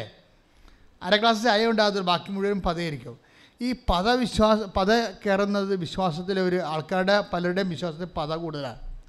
എന്താ കാര്യം വെച്ച് കഴിഞ്ഞാൽ അതെന്താ വെച്ച് കഴിഞ്ഞാൽ ഇന്ന് ഒരു വിശ്വാസമുണ്ട്. അപ്പോൾ ആ വിശ്വാസം ദൈവം എപ്പോഴും നിങ്ങളുടെ അവിശ്വാസത്തെ എപ്പോഴും കൺഫ്രണ്ട് ചെയ്യും. കാര്യം എന്നിട്ട് വിശ്വാസത്തെ പലതരത്തിൽ കർത്താവ് തിരിക്കണം. അല്പവിശ്വാസി, ഇത്ര വലിയ വിശ്വാസം ഞാൻ ഇസ്രായേലിൽ പോലും കണ്ടിട്ടില്ല, അവിടെ വിശ്വാസം കണ്ട് അവൻ അവരോട് പറഞ്ഞു. അപ്പോൾ ഈ വിശ്വാസത്തെ ഈശോ പല രീതിയിലായിട്ടാണ് അവതരിപ്പിക്കുന്നത്. അതിൻ്റെ അകത്ത് ഈ പതയുള്ള വിഷയം നിങ്ങളെ ആദ്യകാലങ്ങളിൽ ദൈവം ഇങ്ങനെ ഒന്നെങ്കിൽ ചില ആൾക്കാരെ ദൈവം പെട്ടെന്ന് കുറേ ബ്ലെസ്സിങ് കൊടുത്തിട്ട് അതുപോലെ തന്നെ ബ്ലെസ്സിങ് എല്ലാം തിരിച്ചെടുക്കും. അപ്പം നിങ്ങൾ ഉടനെ അപ്പോഴ് ബ്ലെസ്സിങ് കിട്ടിക്കൊണ്ടിരിക്കുന്ന സമയത്ത് ഉണ്ടാകുന്ന വിശ്വാസം, ബ്ലെസ്സിങ് ഇല്ലാത്ത അനുഗ്രഹം ഇല്ലാത്ത കാലത്ത് വിശ്വാസം ഉണ്ടാകത്തില്ല. അപ്പോൾ അതുകൊണ്ട് നിങ്ങളുടനെ വിശ്വാസത്തിൽ പിന്നെയും താഴേക്ക് വരും, പിന്നെയും ഇങ്ങനെ ഉയർന്നു വരും. ഇങ്ങനെ നിൽക്കാൻ പറ്റും. ഈ വിശ്വാസം ദൈവം എടുക്കണില്ല, അതാണ് പ്രശ്നം. കാര്യം പണ്ട് ഞാൻ കുഞ്ഞുനാളിലൊക്കെ കയറ് കൊണ്ടേ കൊടുക്കുമായിരുന്നു കടയിൽ. അമ്മ പിരിക്കണ കയറ് കൊണ്ടുപോയി കടയിൽ കൊടുക്കും. കടയിൽ കൊടുക്കുമ്പോൾ കുട വാങ്ങിച്ചുകൊണ്ട് പോകും. എന്താണെന്ന് ഈ മഴയത്ത് നമ്മൾ പോകണമെന്നുണ്ടെങ്കിൽ കുട മസ്റ്റാണ് കയറും കൊണ്ട് പോകുമ്പോൾ. എന്താ കാര്യം? മഴ എങ്ങാനും ചെറുതായിട്ട് പൊടിഞ്ഞ് കയറ് വീണെങ്കിൽ കച്ചവടക്കാരൻ കയറ് തൂക്കുന്ന മുമ്പ് എന്താ ചെയ്യണേ? കയറയിലിങ്ങനെ ഉള്ളിൽ കയറിയിട്ട് പിടിക്കും. കയറിൻ്റെ ഈ ഇങ്ങനെ കയറിങ്ങനെ മുടിയായിട്ട് വെക്കുമല്ല, അതിൻ്റെ ഉള്ളിൽ കൈയിട്ട് അയാൾ കയറെ പിടിക്കുക. എന്നുവെച്ചാൽ കയറ് ചകിരി നനഞ്ഞിട്ടുണ്ടോ വെള്ളമാണോ എന്നറിയാൻ വേണ്ടിയാണ്. അതാണ് നമ്മൾ പിടിക്കുക. ഇപ്പം അങ്ങനെ കയറിൻ്റെ പരിപാടിയൊക്കെ കുറവില്ല, ആൾക്കാർക്ക് ചകിരി പോലും കിട്ടണില്ല. പക്ഷേ പണ്ടത്തെ ഒരു കാലമുണ്ട്, മനുഷ്യൻ ജീവിച്ച ഒരു കാലം. എന്താ പ്രശ്നം വെച്ചാൽ ഇതുപോലെ നമ്മുടെ വിശ്വാസത്തിൽ അവിശ്വാസത്തിൻ്റെ നനവിടക്കം ഉണ്ടാവും. പിടിയിടിയാ ഞാൻ പറഞ്ഞു പറഞ്ഞ കാര്യം മനസ്സിലായില്ലേ? നിങ്ങൾ കയറെ കെട്ടി തൂങ്ങി നിന്നൊരു കാര്യമില്ല, തിരിച്ചു വരണം. അതായത് നമ്മുടെ വിശ്വാസത്തിൽ അവിശ്വാസത്തിന് നനവ് എന്തുമാത്രം കുറച്ചെടുക്കാൻ പറ്റും, അതനുസരിച്ച് ദൈവം ഇങ്ങനെ ഓരോ ഇഷ്യൂ ഉണ്ടാക്കിക്കൊണ്ടിരിക്കും. അപ്പോൾ ചില ആൾക്കാർ ദൈവം എന്തെല്ലാം നമ്മുടെ അനുഭവത്തിൽ എന്തെല്ലാം നെഗറ്റീവ് സംഭവിച്ചാലും ചിലർ മൈൻഡ് ചെയ്തില്ല. അതൊക്കെ കർത്താവ് നേരെയാക്കിക്കോളൂ എന്ന് പറയും. ചിലപ്പോൾ നമ്മൾ പൈസ കൊടുത്ത ഏജൻറ്റ് മരിച്ചു പോകണമെന്ന് വിചാരിച്ചു, അതോടുകൂടി നിങ്ങൾ അതിൻ്റെ കൂടെ മരിക്കും ഉടനെ. അയ്യോ, അയാൾക്കാണല്ലോ പൈസയെല്ലാം കൊടുത്ത്, അയാൾ വഴിയാണല്ലോ, ഇനിയിപ്പോൾ ആരോട് പറയാനാണ്, ഇവിടുന്ന് ചെന്നിൻ്റെ രേഖകൾ മേടിക്കാൻ മറന്നുപോയി, ഇങ്ങനെ. അപ്പോൾ നമുക്ക് പെട്ടെന്ന് നമ്മളിങ്ങനെ ഒരു നേരെ എല്ലാം ക്ലിയർ ആയിക്കൊണ്ടിരിക്കുന്ന സമയത്തായിരിക്കും പെട്ടെന്ന് ഒരു ഈടറുണ്ടാകണത്. പക്ഷേ വിശ്വാസിയാണെങ്കിൽ നമുക്കറിയാമല്ലോ, നമ്മൾ കൊടുത്ത കാര്യം നമുക്കറിയാം. നമ്മൾ വിശ്വസിക്കുന്ന ഏജൻറ്റിലല്ല, പിന്നെ ആരെല്ലാം വിശ്വസിക്കുന്നത്? ദൈവത്തിലാണ് വിശ്വസിക്കുന്നത്. അതുകൊണ്ടാണ് നമ്മൾ ഓരോ കാര്യവും കർത്താവിനെ ഒപ്പിച്ചും കർത്താവിനെ അതിൻ്റെ അകത്ത് കക്ഷി ചേർത്തുമൊക്കെ ചെയ്യാൻ പറഞ്ഞതിൻ്റെ കാരണം അതാണ്. അതൊരു ഗ്യാരണ്ടിയാണ് ശരിക്കും പറഞ്ഞാൽ. അച്ഛൻ എന്താ പറഞ്ഞതെന്ന് വെച്ച് കഴിഞ്ഞാൽ, ഇപ്പം നമ്മൾ വിശ്വാസത്തെക്കുറിച്ചാണ് സംസാരിക്കുന്നത്. വിശ്വാസം തന്നെ നിങ്ങൾ ആദ്യം കറക്റ്റ് ചെയ്യണം. കാര്യം വിശ്വാസത്തിൽ പതയുണ്ട്. കാര്യം വിശ്വാസത്തിൽ അവിശ്വാസം കയറി വരും. അതിങ്ങനെ ഇഷ്യൂസ് ഉണ്ടാകുമ്പോൾ, വിശ്വാസത്തിനെതിരെയുള്ള സംഭവങ്ങൾ നടക്കുമ്പോൾ നിങ്ങൾ പ്രാർത്ഥന തണുക്കുന്നുണ്ടോ എന്ന് നോക്കിയാൽ മതി. മനസ്സിലായില്ലേ? വിശ്വാസത്തിനെതിരെ എന്തെങ്കിലും സംഭവിച്ചു കഴിയുമ്പോൾ അതനുസരിച്ച് നിങ്ങളുടെ പ്രാർത്ഥന തണുക്കുന്നുണ്ടോ എന്ന് നോക്കിയാൽ മതി. തണുക്കുന്നുണ്ടെങ്കിൽ അർത്ഥം വിശ്വാസത്തിൽ പതയുണ്ട്. വിശ്വാസവും അവിശ്വാസവും ഒരുമിച്ച് കിടക്കുകയാണ്. അപ്പോൾ ഇത് അഡ്രസ്സ് ചെയ്യപ്പെടത്തില്ല. അത് വളരെ ശ്രദ്ധിക്കേണ്ട കാര്യമാണ്. അപ്പം അതുകൊണ്ട് നിങ്ങൾ എന്ത് ചെയ്യണം? ആദ്യം ഇങ്ങനെ വിശ്വാസത്തിൽ അവിശ്വാസം കയറിക്കഴിഞ്ഞാൽ ആദ്യം തന്നെ ചെയ്യേണ്ടത് കർത്താവിൻ്റെ തിരുസന്നിധിയിൽ മുട്ടുക, എന്നിട്ട് വിശ്വാസം വർദ്ധിപ്പിക്കാൻ വേണ്ടി പ്രാർത്ഥിക്കണം. പദം മാറ്റുന്നതിനേക്കാൾ നല്ലത് വിശ്വാസം വർദ്ധിപ്പിക്കാൻ, വിശ്വാസത്തിൻ്റെ ക്വാണ്ടിറ്റി കൂട്ടും. അപ്പോസ്തലന്മാർ പ്രാർത്ഥിച്ച അങ്ങനെയല്ലേ? ഞങ്ങളുടെ വിശ്വാസത്തെ. ഉടനെ കുട്ടിയുടെ പിതാവ് വിളിച്ചു പറഞ്ഞു, ഞാൻ വിശ്വസിക്കുന്നു, എൻ്റെ അവിശ്വാസം പരിഹരിച്ച് എന്നെ സഹായിക്കണം. Praise the Lord. അതും പ്രാർത്ഥനയായിട്ടാണ് മാറ്റേണ്ടത്. അവിശ്വാസത്തെ എന്താ ചെയ്യേണ്ടത്? ദൈവം തന്നെയാണ് പരിഹരിക്കേണ്ടത്. മനസ്സിലായില്ലേ? നമുക്ക് പരിഹരിക്കാൻ പാടായിരിക്കും. അപ്പോൾ അവിശ്വാസം നമ്മൾ കണ്ടെത്തി കഴിഞ്ഞാൽ, കാര്യം അവിശ്വാസം കണ്ടെത്തുന്നതെന്ന് വെച്ച് കഴിഞ്ഞാൽ, നമ്മൾ ചെയ്തുകൊണ്ടിരിക്കുന്ന കാര്യങ്ങൾക്ക് ഒരു ഈടറിവ് സംഭവിക്കുമ്പോൾ, ഇപ്പോൾ കഴിഞ്ഞ കൊല്ലം ഈ വർഷം ഞാൻ കോവിഡായിട്ട് ക്വാറൻറ്റൈനിലാണ്. എത്ര ദിവസം ക്വാറൻറ്റൈനിലായി കിടന്നു. അപ്പോൾ ഞാൻ ഒരു ആഴ്ച പോയി ഇത് നോക്കുമായിരുന്നു, എങ്ങനെ ടെസ്റ്റ് എടുത്തേലേ. അപ്പോൾ ഓരോ ആഴ്ച എടുക്കുമ്പോഴും അത് എല്ലാം പോസിറ്റീവ് കോവിഡ് പോസിറ്റീവ് അടിച്ചു ചെയ്തു. അപ്പം എനിക്കിതിൻ്റെ കളികൾ അറിയാവുന്ന കൊണ്ടാണ് ഞാനത് ഞാൻ ഡൗൺ ആയിരുന്നെങ്കിൽ കർത്താവ് അത് കുറിച്ച് വെച്ച് തരാം. എന്താണ്? ഇപ്പം വലിയ പ്രഭാഷകനാണ്, പക്ഷെ തനിക്ക് സ്വന്തമായിട്ട് പണി കിട്ടിക്കഴിഞ്ഞപ്പോഴേ സ്വന്തം നിറം കാണിച്ചു. അതാണ് സംഭവം. നമ്മുടെ ഓരോ ഇഷ്യൂസ് വരുമ്പോൾ അതിൻ്റെ ഒരുത്തൻ ടെസ്റ്റിംഗ് ടൈമാണ്. ടെസ്റ്റില്ലാതെ ഒരു പണിയും നടക്കത്തില്ല. അതായത് ദൈവം സത്യമായത് കൊണ്ടാണ് നമുക്ക് ടെസ്റ്റ് വരുന്നത്. ദൈവം സത്യമായത് കൊണ്ടാണ്. പക്ഷേ ഈശോ ആണെന്ന് പറഞ്ഞാൽ, സ്വന്തം പുത്രനാണെന്ന് പറഞ്ഞാലും അപ്പ പറയും ഈശോ ടെസ്റ്റ് ഉണ്ട് കേട്ടോ പറയും. ജ്ഞാനസ്നാനപ്പെട്ടൊക്കെ ഞാൻ സമ്മതിച്ചു, ഞാൻ എൻ്റെ പ്രിയപുത്രനാണെന്നൊക്കെ പറഞ്ഞിട്ടുണ്ട്, പക്ഷെ കഥയൊന്നുമില്ല, ടെസ്റ്റാണെന്ന് പറയും. പിടിയിട്ടില്ലേ? ജ്ഞാനസ്നാനപ്പെട്ടപ്പോൾ ഈശോ പറഞ്ഞില്ലേ ഇവരെൻ്റെ പ്രിയപുത്രനാണ്. പക്ഷെ അത് കഴിഞ്ഞാണ് ജ്ഞാനസ്നാനം തന്നെ പെടുത്തിയിട്ടുണ്ട്, പരിശുദ്ധാത്മാവിനെ ഞാൻ അയച്ചിട്ടുണ്ട്, ഞാൻ തന്നെ 5% ആയിട്ട് നീ എൻ്റെ പ്രിയപുത്രനാണെന്നൊക്കെ പറഞ്ഞിട്ടുണ്ട്. പക്ഷേ ടെസ്റ്റാണ്. അതിന് ഒരാളിപ്പം അങ്ങോട്ട് വരും ടെസ്റ്റ് ചെയ്യാൻ വേണ്ടി. അയാൾ പറയുന്നതിനൊക്കെ മര്യാദക്ക് ഞാൻ അവിടെ നിന്നെ സഹായിക്കത്തില്ല, I will not help you. അത് യുവർസെൽഫ് മസ്റ്റ് കൺഫ്രണ്ട് ഇറ്റ്. നീ തന്നെ അതിന് മറുപടി പറയണം. അപ്പം നമ്മൾ തന്നെ മറുപടി പറയേണ്ട കുറച്ച് കാര്യങ്ങൾ കർത്താവ് കൊണ്ടുവരും. ഈശോ തന്നെ മറുപടി പറഞ്ഞത്, കല്ലുകളോട് അപ്പമാകാൻ പറഞ്ഞപ്പോൾ നീക്ക് വിശക്കണില്ല, നിന്നെ ഇങ്ങനെ കോലം കെട്ട് കഴിഞ്ഞാൽ, പട്ടിണി നിന്ന് കോലം കെട്ട് കഴിഞ്ഞാൽ നിൻ്റെ അപ്പനെ സഹിക്കുക, നീ കുരിശിൽ കയറണമെങ്കിൽ തന്നെ നിനക്ക് ശരീരം വേണ്ടേ എന്നൊക്കെ പറഞ്ഞ് പിശാച് അവനെ ശരിക്കും അങ്ങോട്ട് സുഖിപ്പിക്കും. അപ്പോഴേ കർത്താവ് പറയും, മനുഷ്യൻ അപ്പം കൊണ്ട് മാത്രമല്ല ജീവിക്കേണ്ടത്. ആ ടെസ്റ്റാണ്. പക്ഷേ കർത്താവിൻ്റെ വചനം, ആ വചനം വെച്ച് തന്നെയാണ് അയാളെ കൺഫ്രണ്ട് ചെയ്യണത്. ഇതുപോലെ വരുമ്പോൾ നമ്മൾക്ക് മുന്നോട്ട് പോകുമ്പോൾ അവിശ്വാസത്തിൻ്റെ പത കളയാൻ വേണ്ടി ദൈവം ചില പ്രോജക്റ്റുകൾ, ടെസ്റ്റുകൾ അതിൻ്റെ അകത്ത് ഓൾറെഡി ഉണ്ട്. ഇല്ലാതെ നമ്മളെ സംബന്ധിച്ചിടത്തോളം അത് ഒഴിവാക്കിക്കൊണ്ടൊരു വിശ്വാസ ജീവിതം സാധ്യമല്ല. അത് അച്ഛനായാലും പോപ്പായാലും. ഇപ്പോൾ ജോൺ പോൾ മാർപ്പാപ്പായുടെ അപ്പനെയും അമ്മനെയും വിശുദ്ധരായി പ്രഖ്യാപിക്കാൻ പോവുകയാണ്. എനിക്ക് ഭയങ്കര ഇഷ്ടപ്പെട്ടു. കാര്യം എൻ്റെ മനസ്സിലൊക്കെ മാർപ്പാപ്പ എന്ന് പറയുമ്പോൾ ജോൺ പോൾ മാർപ്പാപ്പയാണ്. വേറെ ആരെയും ഞാനങ്ങനെ ജോൺ പോളിൻ്റെ റാങ്കിലേക്ക് ആരെയും ഞാൻ കൊണ്ടുവരത്തില്ല. കാര്യം വല്ലാത്ത രീതിയിൽ എൻ്റെ ജീവിതത്തെ സ്വാധീനിച്ച വലിയൊരു പ്രതിഭാസമാണ് ജോൺ പോൾ മാർപ്പാപ്പ. അപ്പോൾ ആ ജോൺ പോൾ മാർപ്പാപ്പ എത്ര ടെസ്റ്റാണ് വന്നത്. ആദ്യം വെടികൊണ്ട്, അപ്പോഴൊക്കെ എനിക്കിട്ട് വെടികൊണ്ട പോലെ എനിക്ക് അന്ന് തോന്നിയത്. കാര്യം ഞാൻ ഈ മനുഷ്യനെ അടുത്ത് നിന്ന് മാനസികമായിട്ട് ഫോളോ ചെയ്താണ് പോണത് ആ 81 കാലഘട്ടങ്ങളിൽ. അപ്പോൾ ഞാൻ പഠിക്കുകയാണ്, തിയോളജിയോ മറ്റേ പഠിക്കണ കാലമാണ്, ഫസ്റ്റ് ഇയറാൻ പറ്റുകയാണ്. അപ്പോൾ അതായത് ആ ദിവസം ഞാൻ സംസാരിച്ചിട്ട് കൂടിയില്ല മാർപ്പാപ്പയ്ക്ക് വെടിയേറ്റ ദിവസം. അപ്പോൾ മാർപ്പാപ്പ സുഖപ്പെട്ട് തിരിച്ചു വരാൻ വേണ്ടി എല്ലാ നിമിഷങ്ങളിലും പ്രെയർ ചെയ്തുകൊണ്ടിരിക്കുകയാണ്.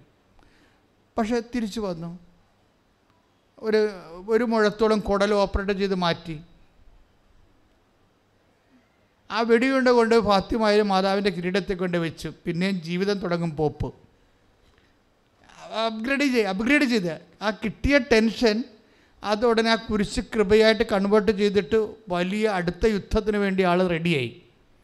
ഒരു പക്ഷേ ആളെ അടുത്ത യുദ്ധത്തിന് വേണ്ടി റെഡിയാക്കാൻ വേണ്ടിയായിരിക്കും ചിലപ്പോൾ ഒരു പരീക്ഷ കൊടുത്തത്. ആ പരീക്ഷയുടെ അവസാനം കഴിഞ്ഞിട്ട് എത്ര രാജ്യങ്ങൾ അദ്ദേഹം പോയി സമാധാനത്തിൻ്റെ സുവിശേഷവുമായി തിരിച്ചു. അതിനുശേഷമാണ് ആ വെടി കൊണ്ടതിന് ശേഷം ഇന്ത്യയിൽ വന്നത്. ഇന്ത്യയിൽ വരുമ്പോൾ ഞാനും പോപ്പും തമ്മിൽ പരിശുദ്ധ പിതാവിനെ പറഞ്ഞാൽ ഇങ്ങനെ ഒരു 10 മീറ്റർ അകലമേ ഉള്ളൂ. അത്രയും ഞാൻ അവിടെ പോയി ഈ ജനക്കൂട്ടത്തിൻ്റെ ഇട്ടൊക്കെ നിൽക്കുകയാണ് കളമശ്ശേരി.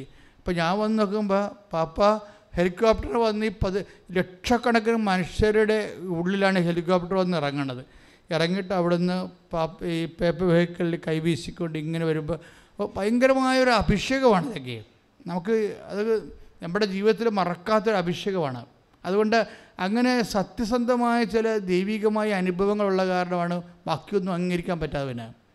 അതെന്താ പ്രശ്നം വെച്ചാൽ, എന്നിട്ട് കളമശ്ശേരി കുർബാനപീഠത്തിലോട്ട് കയറണത് ഒരു 10-20 സ്റ്റെപ്പുണ്ട്. ആ സ്റ്റെപ്പിലിങ്ങനെ അംശവടി കുത്തിക്കൊണ്ട് ഇങ്ങനെ പിടിച്ചില് പോലെയാണ് ആൾ കയറിപ്പോണത്. ആൾക്കാരാണെങ്കിൽ കൈയിട്ടിച്ച് ഭയങ്കര പരുവായിപ്പോയി അവിടെ. ഭയങ്കര. അപ്പോൾ ഞാനോട് ഈ വെടികൊണ്ട ആളാണോ ഇങ്ങനെ പോണത്? അപ്പോഴെന്താണ് അത് കടന്നു പോവുകയാണ്. അത് കർത്താവിലായിരിക്കുന്നവരെപ്പോഴും പുതിയ സൃഷ്ടി ആയിക്കൊണ്ടേയിരിക്കും. അപ്പോൾ ഈ പുതിയ സൃഷ്ടി ആയിക്കൊണ്ടിരിക്കാൻ വേണ്ടി എന്താ, കർത്താവിലായിരിക്കാൻ വേണ്ടിയാണ്. Take the word of God. ശ്രുതിക്കട്ടെ. ഹല്ലേലൂയ. യേശുവേ നന്ദി. ഹല്ലേലൂയ. ഹല്ലേലൂയ. ഹല്ലേലൂയ. 2 കൊരിന്തോസ് 5:17. 2 കൊരിന്തോസ് 5:17.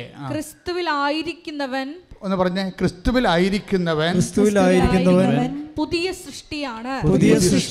പഴയത് കടന്നുപോയി, ഇതാ പുതിയത് വന്നു കഴിഞ്ഞു. അപ്പോൾ ഈ പഴയത് കടന്നു പോവുകയും പുതിയത് വരികയും ചെയ്യുന്ന ട്രാൻസിഷൻ പീരീഡില്ലേ, അവിടെയാണ് ഇതുപോലെ ട്രബിൾസ് സംഭവിക്കുന്നത്. You got a point. നമുക്ക് എന്തെങ്കിലും ട്രാൻസിഷൻ, അതായത് പഴയത് കടന്നു പോവുകയും പുതിയത് വരും. പഴയ വിശ്വാസം കടന്നു പോയിട്ട് പുതിയ വിശ്വാസം വരും, ശക്തമായ വിശ്വാസം. പഴയ ദൈവസ്നേഹം കടന്നു പോയിട്ട് പുതിയ ദൈവസ്നേഹം വരും. പഴയ പ്രത്യാശ കടന്നു പോയിട്ട് പുതിയ പ്രത്യാശ വരും. അപ്പോൾ പഴയത് കടന്നു പോവുകയും പുതിയത് കടന്നു വരികയും ചെയ്യും. അതിനാണ് ഈ ട്രബിൾസ് വരുന്നതിൻ്റെ കാരണം. ഈ ട്രബിൾസിനെ നമ്മൾ അഭിമുഖീകരിക്കുന്നത് സുവിശേഷവിഹിതമായ പ്രത്യാശയോടെ, സ്നേഹത്തോടെ, അതുപോലെ തന്നെ വിശ്വാസത്തോടെയാണ്. അപ്പോൾ എന്തിനാണ് ക്രിസ്തുവിലായിരിക്കുന്നവൻ പുതിയ സൃഷ്ടിയാണെന്ന് വെച്ചാൽ അവൻ്റെ വിശ്വാസം ഓരോ സമയത്തും പുതുതായിട്ട് കൊണ്ടിരിക്കും, അവൻ്റെ ദൈവസ്നേഹം പുതുതായിക്കൊണ്ടിരിക്കും, അവൻ്റെ പ്രത്യാശ പുതുതായിക്കൊണ്ടിരിക്കും. ഈ പുതിയത് എന്ന് പറയണത് ശരിക്കും ക്രിസ്തുവിൽ നിങ്ങളായിരിക്കുന്നതിൻ്റെ അടയാളവും അതിൻ്റെ പിന്നാമ്പുറം എന്ന് പറയണത് ഇതുപോലെയുള്ള വ്യഥകൾ അതിജീവിക്കാനുള്ള ഒരു അവസ്ഥയുമാണ്. എപ്പോഴെങ്കിലും ഒരു വ്യഥ വരുമ്പോൾ ഓർക്കുക, നിങ്ങളെ പുതിയ സൃഷ്ടിയാക്കാനും ക്രിസ്തുവിലായിരിക്കാനും ദൈവം നിങ്ങളെ അനുഗ്രഹിക്കുന്നു. കൈയിടിച്ച് കർത്താവിനെ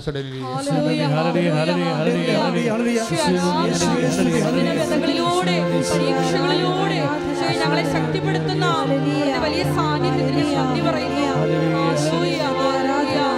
മഹത്വം മഹത്വം ആരാധന ആരാധന. അത്യുന്നതൻ നീ, നിന്നെ പോലൊരു ദൈവമില്ല. ഉന്നതൻ നീ, അത്യുന്നതൻ നീ, നിന്നെ പോലൊരു ദൈവമില്ല. അത്ഭുതവാ അതിശയവാ നീ മാത്രമേ ദൈവമെന്നും. അത്ഭുതവാ അതിശയവാ നീ മാത്രമേ ദൈവമെന്നും. പരിശുദ്ധ പരമ ദിവ്യകാരുണ്യത്തിന് ആരാധനയും സ്തുതിയും പുകഴ്ചയും ഉണ്ടായിരിക്കട്ടെ. എൻ്റെ മക്കളെ, ദൈവം ആഗ്രഹിക്കുന്നതെന്ന് വെച്ചാൽ നിങ്ങളുടെ ക്രൊണോളജിക്കൽ ഇയറിനെ അപ്ഡേഷൻ വന്ന അനുസരിച്ചിട്ട് നിങ്ങളുടെ ഫെയ്ത്ത് ഇയർ വളരണം. അതുകൊണ്ടാണ് ഈ ടെൻഷൻ വരുന്നതിൻ്റെ കാരണം. ക്രൊണോളജിക്കൽ ഇയർ എന്ന് പറയുന്നത് എന്താ? ഇപ്പം നിങ്ങൾക്ക് ഇപ്പം നിങ്ങളുടെ ജന്മനാ ഉള്ള വയസ്സ്, ഇപ്പോൾ ഉള്ള വയസ്സ്, അതാണ് നിങ്ങളുടെ ക്രൊണോളജിക്കൽ ഇയർ എന്ന് പറയുന്നത്. അപ്പോൾ ഒരു വ്യക്തി ഹെവി ഡ്യൂട്ടി ചെയ്യണമെന്നുണ്ടെങ്കിൽ അയാളുടെ ഫെയ്ത്ത് ഇയർ ക്രൊണോളജിക്കൽ ഇയറിന് ഒപ്പമെങ്കിലും ആയിരിക്കണം, കുറഞ്ഞ പക്ഷം. എന്നുവെച്ചാൽ ഫെയ്ത്ത് ഇയർ. ഇപ്പം നമ്മുടെയൊക്കെ ഫെയ്ത്ത് ഇയർ നോക്കിക്കഴിഞ്ഞാൽ എന്താണെന്ന് വെച്ച് കഴിഞ്ഞാൽ, പണ്ട് നമുക്ക് കാറ്റഗിസം പഠിക്കുന്ന കാലത്ത് കിട്ടിയ ഫെയ്ത്ത് ആയിരിക്കും ഇപ്പോഴും ആൾക്കാർ സൂക്ഷിക്കുന്നത്. ദാറ്റ് മീൻസ് നിങ്ങൾക്ക് ഇപ്പോൾ വയസ്സ് 40, നിങ്ങളുടെ വിശ്വാസത്തിന് ചിലപ്പോൾ 14 വയസ്സേ ഉണ്ടാകത്തുള്ളൂ. ദാറ്റ് മീൻസ് നിങ്ങളുടെ വണ്ടിയുടെ പുറകിലാണ് നിങ്ങളെ കുതിരയെ കെട്ടിയിരിക്കുന്നത്. അപ്പോൾ വിശ്വാസം കൊണ്ട് വലിക്കത്തില്ല ജീവിതം. പറഞ്ഞാൽ മനസ്സിലായാ? വിശ്വാസം ഇപ്പോൾ വണ്ടിയുടെ മുമ്പിൽ കെട്ടണ്ടേ? വണ്ടിയുടെ മുമ്പിലല്ല കുതിരയെ കെട്ടേണ്ടത്. അപ്പോൾ നമ്മളുടെ ജീവിതത്തെ വരച്ചുകൊണ്ട് പോകണമെങ്കിൽ, വിശ്വാസം വരച്ചുകൊണ്ട് പോകണമെങ്കിൽ നമ്മളുടെ ജീവിതത്തിനേക്കാളും ഫെയ്ത്ത് ഇയർ നമ്മുടെ വയസ്സിനേക്കാൾ കൂടുതലായിരിക്കണം. ഈ വയസ്സിനേക്കാൾ കൂടുതൽ വയസ്സുണ്ടാകാൻ വേണ്ടി, വിശ്വാസ വയസ്സെന്ന് പറയുന്നത് ഈ ശാരീരികമായ വയസ്സ് പോലെ ഒരു സംഭവമാണ്. അപ്പോൾ വിശ്വാസ വയസ്സിനെക്കുറിച്ചാണ് ഞാൻ നിങ്ങളോട് സംസാരിക്കുന്നത്. വിശ്വാസ വയസ്സ് നിങ്ങൾക്ക് 24 വയസ്സുണ്ടെങ്കിൽ നിങ്ങളുടെ വിശ്വാസ വയസ്സ് ഒരു 30 ആയിരിക്കണം. അതുകൊണ്ടാണ് ഈ പ്രോബ്ലം വരുന്നത്. പ്രോബ്ലം വരണതല്ല, ഈ പ്രോബ്ലത്തെ നമ്മൾ കൈകാര്യം നമ്മളെ ഈശോ കയറിയപ്പോൾ തന്നെ എന്താ പറഞ്ഞത്? വ്യഥകൾ എന്നല്ലേ പറഞ്ഞത്? ട്രബിൾസ് അല്ലേ? നിങ്ങളെ ശല്യപ്പെടുത്തുന്ന വ്യഥകൾ. അതിനൊക്കെ എന്താ ചെയ്തിരിക്കുന്നത്? അനക്കയുടെ പ്രശ്നം എന്താ? അനക്കയുടെ പ്രശ്നത്തിലാണല്ലോ പിന്നെ നമ്മുടെ ബൈഫൊക്കേറ്റ് ചെയ്ത് പോയത്. അതായത് അനക്കയുടെ പ്രശ്നം, അനക്കയ്ക്ക് ഇപ്പോൾ കല്യാണമൊക്കെ കാലമായി, പക്ഷേ അപ്പൻ മരിച്ചുപോയി. അനക്കയുടെ അപ്പൻ പക്ഷേ ഗുണ്ടാത്തല എന്ന് പറഞ്ഞ ആൾ മരിച്ചുപോയി. പക്ഷേ ഇവർ അമ്മയുടെ വീട്ടിലുമായിപ്പോയി. പക്ഷേ ഇപ്പോഴെന്നാ പറ്റിയിരിക്കണേ? അപ്പൻ്റെ ഓഹരി ഉണ്ടല്ലോ, അപ്പൻ്റെ ഓഹരി ഇവർക്ക് കിട്ടണില്ല, കിട്ടത്തില്ല. കാരണം അവർ നേരത്തെ ഇട്ടും പോകുന്നില്ലേ? നിവർത്തിയില്ലാതെ പോകുന്നതാണ്. പക്ഷേ എന്നാലും നമുക്ക് അവകാശം പോകത്തില്ലല്ലോ. പക്ഷേ അവകാശം ആർക്കും തരണ്ടേ? ഇപ്പോൾ എന്താ പ്രോബ്ലം വെച്ച് കഴിഞ്ഞാൽ, ഇപ്പോൾ ഇവർക്ക് ഇടയിലൊന്നുമില്ല. അപ്പോൾ ഇവളാണെങ്കിൽ കുഞ്ഞുനാളിൽ 3 വയസ്സിൽ പോകുന്നതല്ലേ, ഇപ്പോൾ അവർക്ക് 10, 20, 25 വയസ്സായി. തിരിച്ച് അവർക്ക് കണക്ഷൻസും ഇല്ല. അപ്പോൾ എങ്ങനെ ഈ സ്ഥലം കിട്ടും? എങ്ങനെ ചോദിക്കും?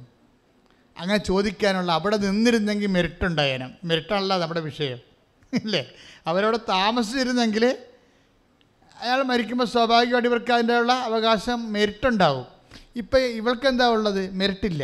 കാര്യം കുഞ്ഞുനാൾ തന്നെ അവിടെ നിന്ന് പോകുന്നതാണ്. അവൾ പറയുന്നുണ്ട്, അപ്പം മരിച്ചിട്ട് എനിക്ക് ദുഃഖമൊന്നും തോന്നിയില്ലെന്ന്. എന്താ കാര്യം? 3 വയസ്സിൽ പോകുന്നതുകൊണ്ടാണ്. നമുക്കറിയാമല്ലോ, ഈ ബന്ധങ്ങളെന്നൊക്കെ പറഞ്ഞാലും എപ്പോഴും നമ്മൾ വരണത് ആ ബന്ധങ്ങൾ ഒരു ഇങ്ങനെ സാങ്കേതിക ബന്ധങ്ങളില്ലല്ലോ. എന്തുമാത്രം ആന്തരികമായ അടുപ്പമുണ്ട് ആ ബന്ധത്തിലല്ലേ അത് വർക്ക് ചെയ്യത്തുള്ളൂ. പക്ഷേ ഇവൾക്ക് അപ്പൻ്റെ അവകാശത്തിൽ ഇവർക്ക് എന്താ ഓഹരിയിൽ അവകാശമുള്ളതാണ്. പക്ഷെ പോകാനോ വാങ്ങിക്കാനോ തരാനോ കിട്ടാനോ യാതൊരു മാർഗ്ഗമില്ല, മെറിറ്റില്ല.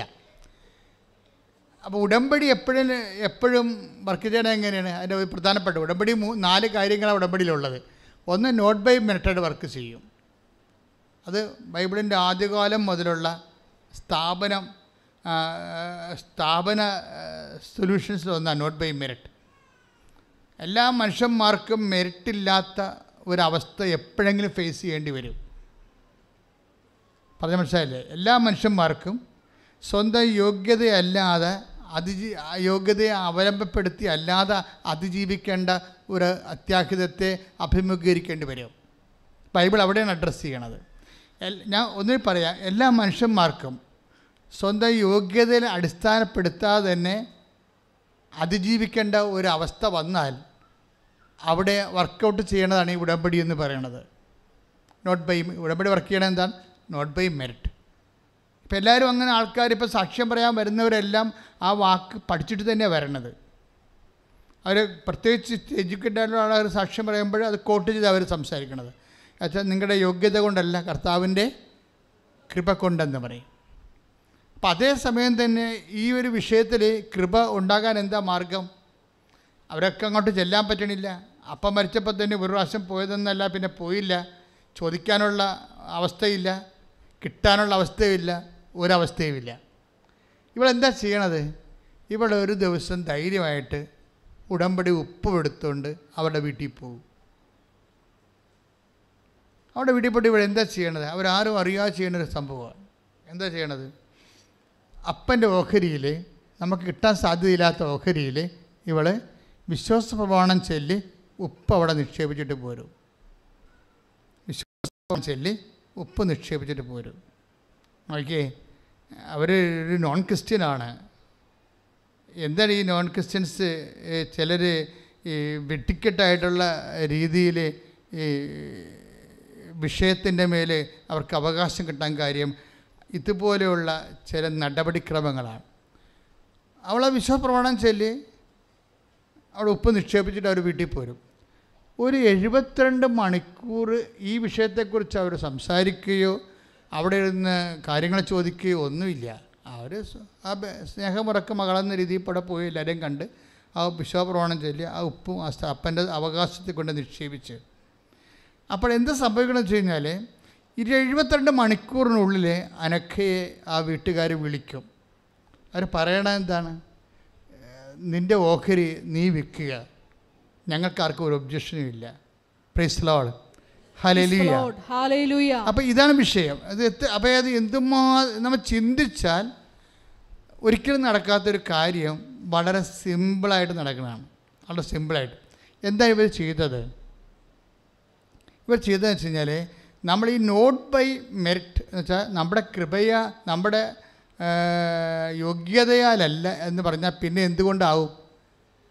പിന്നെ കൃപ കൊണ്ടാണ് ആകാൻ സാധ്യതയുള്ളത്, അല്ലേ?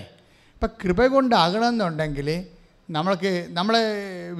നമ്മുടെ ഉടമ്പടി ചെയ്യുമ്പോൾ 2 കാര്യങ്ങളാണ്. ഒന്ന്, പ്രത്യക്ഷീകരണ പ്രാർത്ഥന ബേസിലാണ് ഇതെല്ലാം ചെയ്യണത്. പിന്നെ എന്താണ്? വിശ്വസ്ത പ്രമാണം, സ്വർഗസ്ഥനായ പിതാവും എന്ന് പറഞ്ഞ് പറയുകയും ചെല്ലും. പിന്നത്തെ സ്വർഗസ്ഥനായ പിതാവ് നന്മ നിറഞ്ഞ പറയുക എന്താണ്? പ്രെയർ ഫോമാണ്, പ്രാർത്ഥനാ രൂപങ്ങളാണ്. അതെല്ലാം വേർഡ് ഓഫ് ഗോഡാണ്. അതിലെല്ലാം വേർഡ് ഓഫ് ഗോഡുണ്ട്. കർത്താവിൻ്റെ വചനങ്ങളുണ്ട്. സ്വർഗസ്ഥനായ പിതാവിൽ 6 വചനങ്ങളുണ്ട്, ദൈവവചനങ്ങളുണ്ട്. നന്മ നിറഞ്ഞ മറിയത്തിൽ 5 വചനങ്ങളുണ്ട്, ദൈവവചനങ്ങൾ. അപ്പോൾ അത് റെക്കോർഡ് ചെയ്ത് അതുകൊണ്ടാണ് ദൈവവചനം തന്നെയാണ് പ്രാർത്ഥിക്കണത്, അല്ല നമ്മുടെ അവിടെ മനുഷ്യൻ്റെ വചനങ്ങളൊന്നുമല്ല. അപ്പോൾ ഈ സ്വർഗസ്ഥനായ പിതാവ് നമ്മൾ അവസാനമാണ് പ്രാർത്ഥിക്കുന്നത്. ആദ്യം നമ്മളിപ്പോൾ ചെയ്യണത് എന്താണ്? നമ്മൾ ചെയ്യണത് വിശ്വാസ പ്രമാണമാണ്. വിശ്വാസ പ്രമാണത്തിലാണ് merit, not by merit but by grace work ചെയ്യണം. അത് പ്രാർത്ഥനയല്ല. ഇത് തമ്മിൽ നമ്മൾ അറിയണം. വിശ്വാസ പ്രമാണം ഒരു പ്രാർത്ഥനയല്ല. ഉടമ്പടി വർക്ക് ചെയ്യണത് not by merit but by grace ആണ്. നിൻ്റെ കഴിവ്, നിൻ്റെ യോഗ്യത കൊണ്ടല്ല, ദൈവത്തിൻ്റെ കൃപ കൊണ്ട്. പക്ഷേ കൃപ ടാപ്പ് ചെയ്യുന്നതും കൃപയെ ആർജിക്കുന്നതും പ്രാർത്ഥന കൊണ്ടല്ല. പ്രാർത്ഥന കൊണ്ട് നടക്കുന്നത് ബ്ലെസ്സിങ്സാണ്, കൃപയല്ല. തമ്മിൽ തിരിച്ചറിയണം. പ്രാർത്ഥന കൊണ്ട് നടക്കുന്നത് ഇപ്പോൾ അന്നൊന്നും വേണ്ട ആഹാരം ഇന്ന് ഞങ്ങൾക്ക് തരണമേ, അല്ലേ? അതെന്താണ്? പ്രാർത്ഥനയല്ലേ? അതിലെന്താണ് നമുക്ക് ജോലി കിട്ടണത്? അത് ബ്ലെസ്സിങ്സാണ്. അനുഗ്രഹം. എന്ന് വെച്ചാൽ ഫിസിക്കൽ ഫേവേഴ്സ്, ഭൗതികമായ ആനുകൂല്യങ്ങളാണ് അനുഗ്രഹങ്ങളെന്ന് പറയണത്. അത് കൃപയല്ല, കൃപയുടെ ഇഫക്റ്റാണ്. എപ്പോഴും പറയും. അപ്പോൾ അത് അഡ്രസ്സ് ചെയ്യണത് പ്രെയറാണ്. ഇപ്പം നമ്മൾ പറഞ്ഞ് പറയുമ്പോൾ സ്വസ്തി പ്രാർത്ഥിക്കുമ്പോൾ പാപികളായ ഞങ്ങൾക്ക് വേണ്ടി ഇപ്പോഴും ഞങ്ങളുടെ മരണസമയത്തും, അല്ലേ? ഇപ്പോഴെന്ന് പറഞ്ഞത് ഇപ്പോഴീ വർത്തമാനകാലത്ത്, പിന്നെ മരണസമയം, കർത്താവിൻ്റെ മരണസമയത്ത് അമ്മയാണ് തങ്കുറപ്പോടുകൂടെ കൂടെ നിന്നത്. അതുകൊണ്ട് നമ്മുടെ അത്യാഹിത ഘട്ടങ്ങളിൽ അമ്മ നമ്മളെ കൂടെ നിൽക്കണമെന്നാണ് പറയണത്. ക്ലിയർ അല്ലേ? കർത്താവിൻ്റെ മരണസമയത്ത് അമ്മയാണ് ചങ്കുറപ്പോട് കൂടി. വേറെ ചേർത്തിമാരൊക്കെ ഉണ്ടായിരുന്നേ, അത് അമ്മ നിന്നുകൊണ്ടാണ്, അല്ലെങ്കിൽ അവർ ഓട്ടോറിക്ഷ പിടിച്ച് പോയേനോ. വേറെ ചേർത്തിമാരോട് ഉണ്ടായിരുന്നു, 4 പേരുണ്ടായിരുന്നു. അത് അമ്മ നിൽക്കുന്നത് കൊണ്ടാണ് അവർ നിൽക്കുന്നത്. അമ്മയുടെ ഒരു രീതി വെച്ചാൽ നിൽക്കുകയും ചെയ്യും, മറ്റുള്ളവരെ നിർത്തുകയും ചെയ്യും. അപ്പം അങ്ങനെ നിന്നത് കൊണ്ട് സഭ പ്രാർത്ഥിക്കുന്ന അമ്മയെ ഈശോൻ്റെ മരണസമയത്ത് പോലും അമ്മയാണ് ചങ്കുറപ്പോടെ മുട്ടുവിറക്കാതെ അവിടെ നിന്നത്. അതുകൊണ്ട് ഞങ്ങളുടെ സങ്കടകാലത്ത് ഞങ്ങളുടെ കൂടെ നിൽക്കാൻ വേണ്ടി ഈശോ പറഞ്ഞിട്ടുണ്ട്. അത് ഇതാ നിൻ്റെ അമ്മയെന്ന് പറഞ്ഞില്ലേ? ഇതാ നിൻ്റെ അമ്മയെന്ന് പറഞ്ഞപ്പോൾ നമ്മുടെ എല്ലാ സങ്കടകാലങ്ങളിലും അമ്മ നമ്മുടെ കൂടെ നിൽക്കാൻ വേണ്ടി അമ്മയെ ഈശോ ചാർജ് ചെയ്തിരിക്കുകയാണ്. എത്ര പേരാണ് ഇപ്പോൾ കഴിഞ്ഞ ദിവസം ഒരു സാക്ഷ്യമുണ്ട്. ആ സാക്ഷ്യം ആരുടെയാണ്? ആൻസി തൃശ്ശൂർ പുതുക്കാട് തൃശ്ശൂരുള്ള ആൻസിയുടെ സാക്ഷ്യത. ആൻസിയുടെ ബ്രസ്റ്റ് വെറുതെ ഇങ്ങനെ വളർന്ന് തന്നെ വീർത്തിട്ടേ പഴുപ്പടിച്ച്. അപ്പോൾ ഇവളാണെങ്കിൽ ഡോക്ടറുടെ അടുത്ത് പോകാതിരിക്കുകയും കാര്യം ഡോക്ടറുടെ അടുത്ത് പോയി കഴിഞ്ഞാൽ ഇത് ക്യാൻസർ ആണെന്ന് പറഞ്ഞാൽ 2 പുസ്തകം എടുത്ത് അരിഞ്ഞ് കളയണ്ടേ. അപ്പോൾ അവൾ അതിനെക്കുറിച്ച് ചിന്തിച്ചിട്ട് കൂടിയില്ല. അപ്പോഴവൾ ചെറുപ്പക്കാരത്തിയാണ്. അപ്പം അതുകൊണ്ട് അവൾക്ക് ഭയങ്കരമായ സംഘർഷമാണ്, വല്ലാത്ത സംഘർഷം. അപ്പോൾ ഇത് ഇതിനെക്കുറിച്ച് ഈ രോഗം എന്താണെന്ന് ഡോക്ടർ പറയുന്നുണ്ടെങ്കിൽ ഡോക്ടർ പറഞ്ഞു ഇതിന് മെഡിസിൻ ഇല്ല, ട്രീറ്റ്മെൻറ്റും ഇല്ലെന്ന് പറയുന്നുണ്ട്. ട്രീറ്റ്മെൻറ്റും ഇല്ല, മെഡിസിനും ഇല്ലെന്ന് പറയും. അപ്പം മെഡിസിനും ട്രീറ്റ്മെൻറ്റും ഇല്ലാത്ത രോഗങ്ങൾ ഈ ലോകത്തുണ്ട്, ഇപ്പോഴും ഉണ്ട്. ദാറ്റ് മീൻസ് മെഡിസിൻ ഇല്ല, ട്രീറ്റ്മെൻറ്റ് ഇല്ല എന്ന് പറഞ്ഞാൽ മെറിറ്റ് ഇല്ലെന്നാണ് നമ്മുടെ ഉടമ്പടി ഭാഷ പറയണത്. മനസ്സിലായേ? നോട്ട് ബൈ മെറിറ്റ് എന്നാണ്. അപ്പം പിന്നെ എന്താ വർക്ക് ചെയ്യണത്? ഗ്രേസാണ് വർക്ക് ചെയ്യേണ്ടത്. ക്ലിയർ അല്ലേ? അപ്പോൾ ആൻസി ഇവിടെ വന്ന് അമ്മയാണ് ഉടമ്പടി എടുത്തത്. അവളുടെ ഉടമ്പടി എടുത്തതിൽ ഇപ്പോൾ വർക്ക് ചെയ്ത് പോകണം. ഇവക്ക് ഉടമ്പടിയോട് യാതൊരു ബന്ധമില്ല. അമ്മ ഉടമ്പടി എടുത്ത് വേറെ പല കാര്യങ്ങൾക്കാണ് ഉടമ്പടി പുരോഗമിച്ചുകൊണ്ടിരിക്കുകയാണ്. അതിനിടയ്ക്കാണ് ഇവളുടെ ബ്രസ്റ്റ് ഇങ്ങനെ വീർക്കാൻ തുടങ്ങിയത്. വീർത്ത് വല്ലാത്ത രീതിയിലായി. അവൾ പറഞ്ഞത് ഡിസ്ഫിഗർ എന്ന് വെച്ച് കഴിഞ്ഞാൽ പുറത്തിറങ്ങാൻ പറ്റാത്ത അവസ്ഥയായിപ്പോയി. അവസാനം ഇതിന് മരുന്നുമില്ലെന്ന് കേട്ടപ്പോൾ അതിനേക്കാൾ ഭയങ്കര സങ്കടം. പഴുപ്പ് കയറി മുഴുവൻ പഴുപ്പാണ് ഈ പ്രശ്നം ചെയ്തിരിക്കുന്നത്. അപ്പോൾ ഇവിടെ വന്ന് അവളുടെ അമ്മയുടെ ഉടമ്പടിയിൽ അവൾ ചീട്ട് വാങ്ങിച്ച് അമ്മയും മകളും കൂടി വന്നു. അപ്പോൾ ഞാനെന്താ ചെയ്യണത്? ഞാൻ ഇതിനെക്കുറിച്ച് എനിക്ക് യാതൊരു വിധ. അപ്പോൾ അവൾ പറഞ്ഞ് മരുന്നില്ല എന്നൊക്കെ പറഞ്ഞപ്പോൾ ഞാനത് മൈൻഡ് ചെയ്യണില്ല. എന്താ കാര്യം? നമുക്കത് മൈൻഡ് ചെയ്യേണ്ട കാര്യമില്ല. കാര്യം ഉടമ്പടി വർക്ക് ചെയ്യണത് നോട്ട് ബൈ മെറിറ്റിലാണ്, അല്ലേ? Not by merit but by grace. അതായത് കർത്താവിൻ്റെ നമ്മുടെ യോഗ്യത കൊണ്ടല്ല, കർത്താവിൻ്റെ കൃപ കൊണ്ടാണ്. അപ്പോൾ പിന്നെ മെഡിസിൻ ഇല്ലെന്ന് പറഞ്ഞാൽ പിന്നെ കൃപയല്ലേ വർക്ക് ചെയ്യത്തുള്ളൂ, അത് വേറെ ഒന്നുമില്ല. അപ്പോൾ ഞാൻ പറഞ്ഞ മോളെ ഇതൊരു പ്രശ്നമില്ല. സൈത്ത് കൈ കൊടുത്ത് ഞാൻ അവൾക്ക് വേണ്ടി ഒരു പ്രയർ അവളുടെ ശിരസ് കൈവച്ച് പ്രാർത്ഥിച്ച് പറയും. അവൾ ബാത്റൂമിൽ പോയിട്ട് തന്നെത്താൻ ഒരു കുരിശ് വരച്ചേക്കാൻ പറയും. അവളെ സൈത്ത് കൊണ്ട് ബ്രസ്റ്റിൽ ഇങ്ങനെ വീർത്ത ബ്രസ്റ്റിൽ വിങ്ങിയ ബ്രസ്റ്റിൽ ഒരു കുരിശ് വരക്കും. അങ്ങനെ കുരിശ് വരച്ചുകൊണ്ടിരിക്കുന്ന ആ സെക്കൻഡ് ടൈമിൽ ബ്രസ്റ്റ് പൊട്ടും.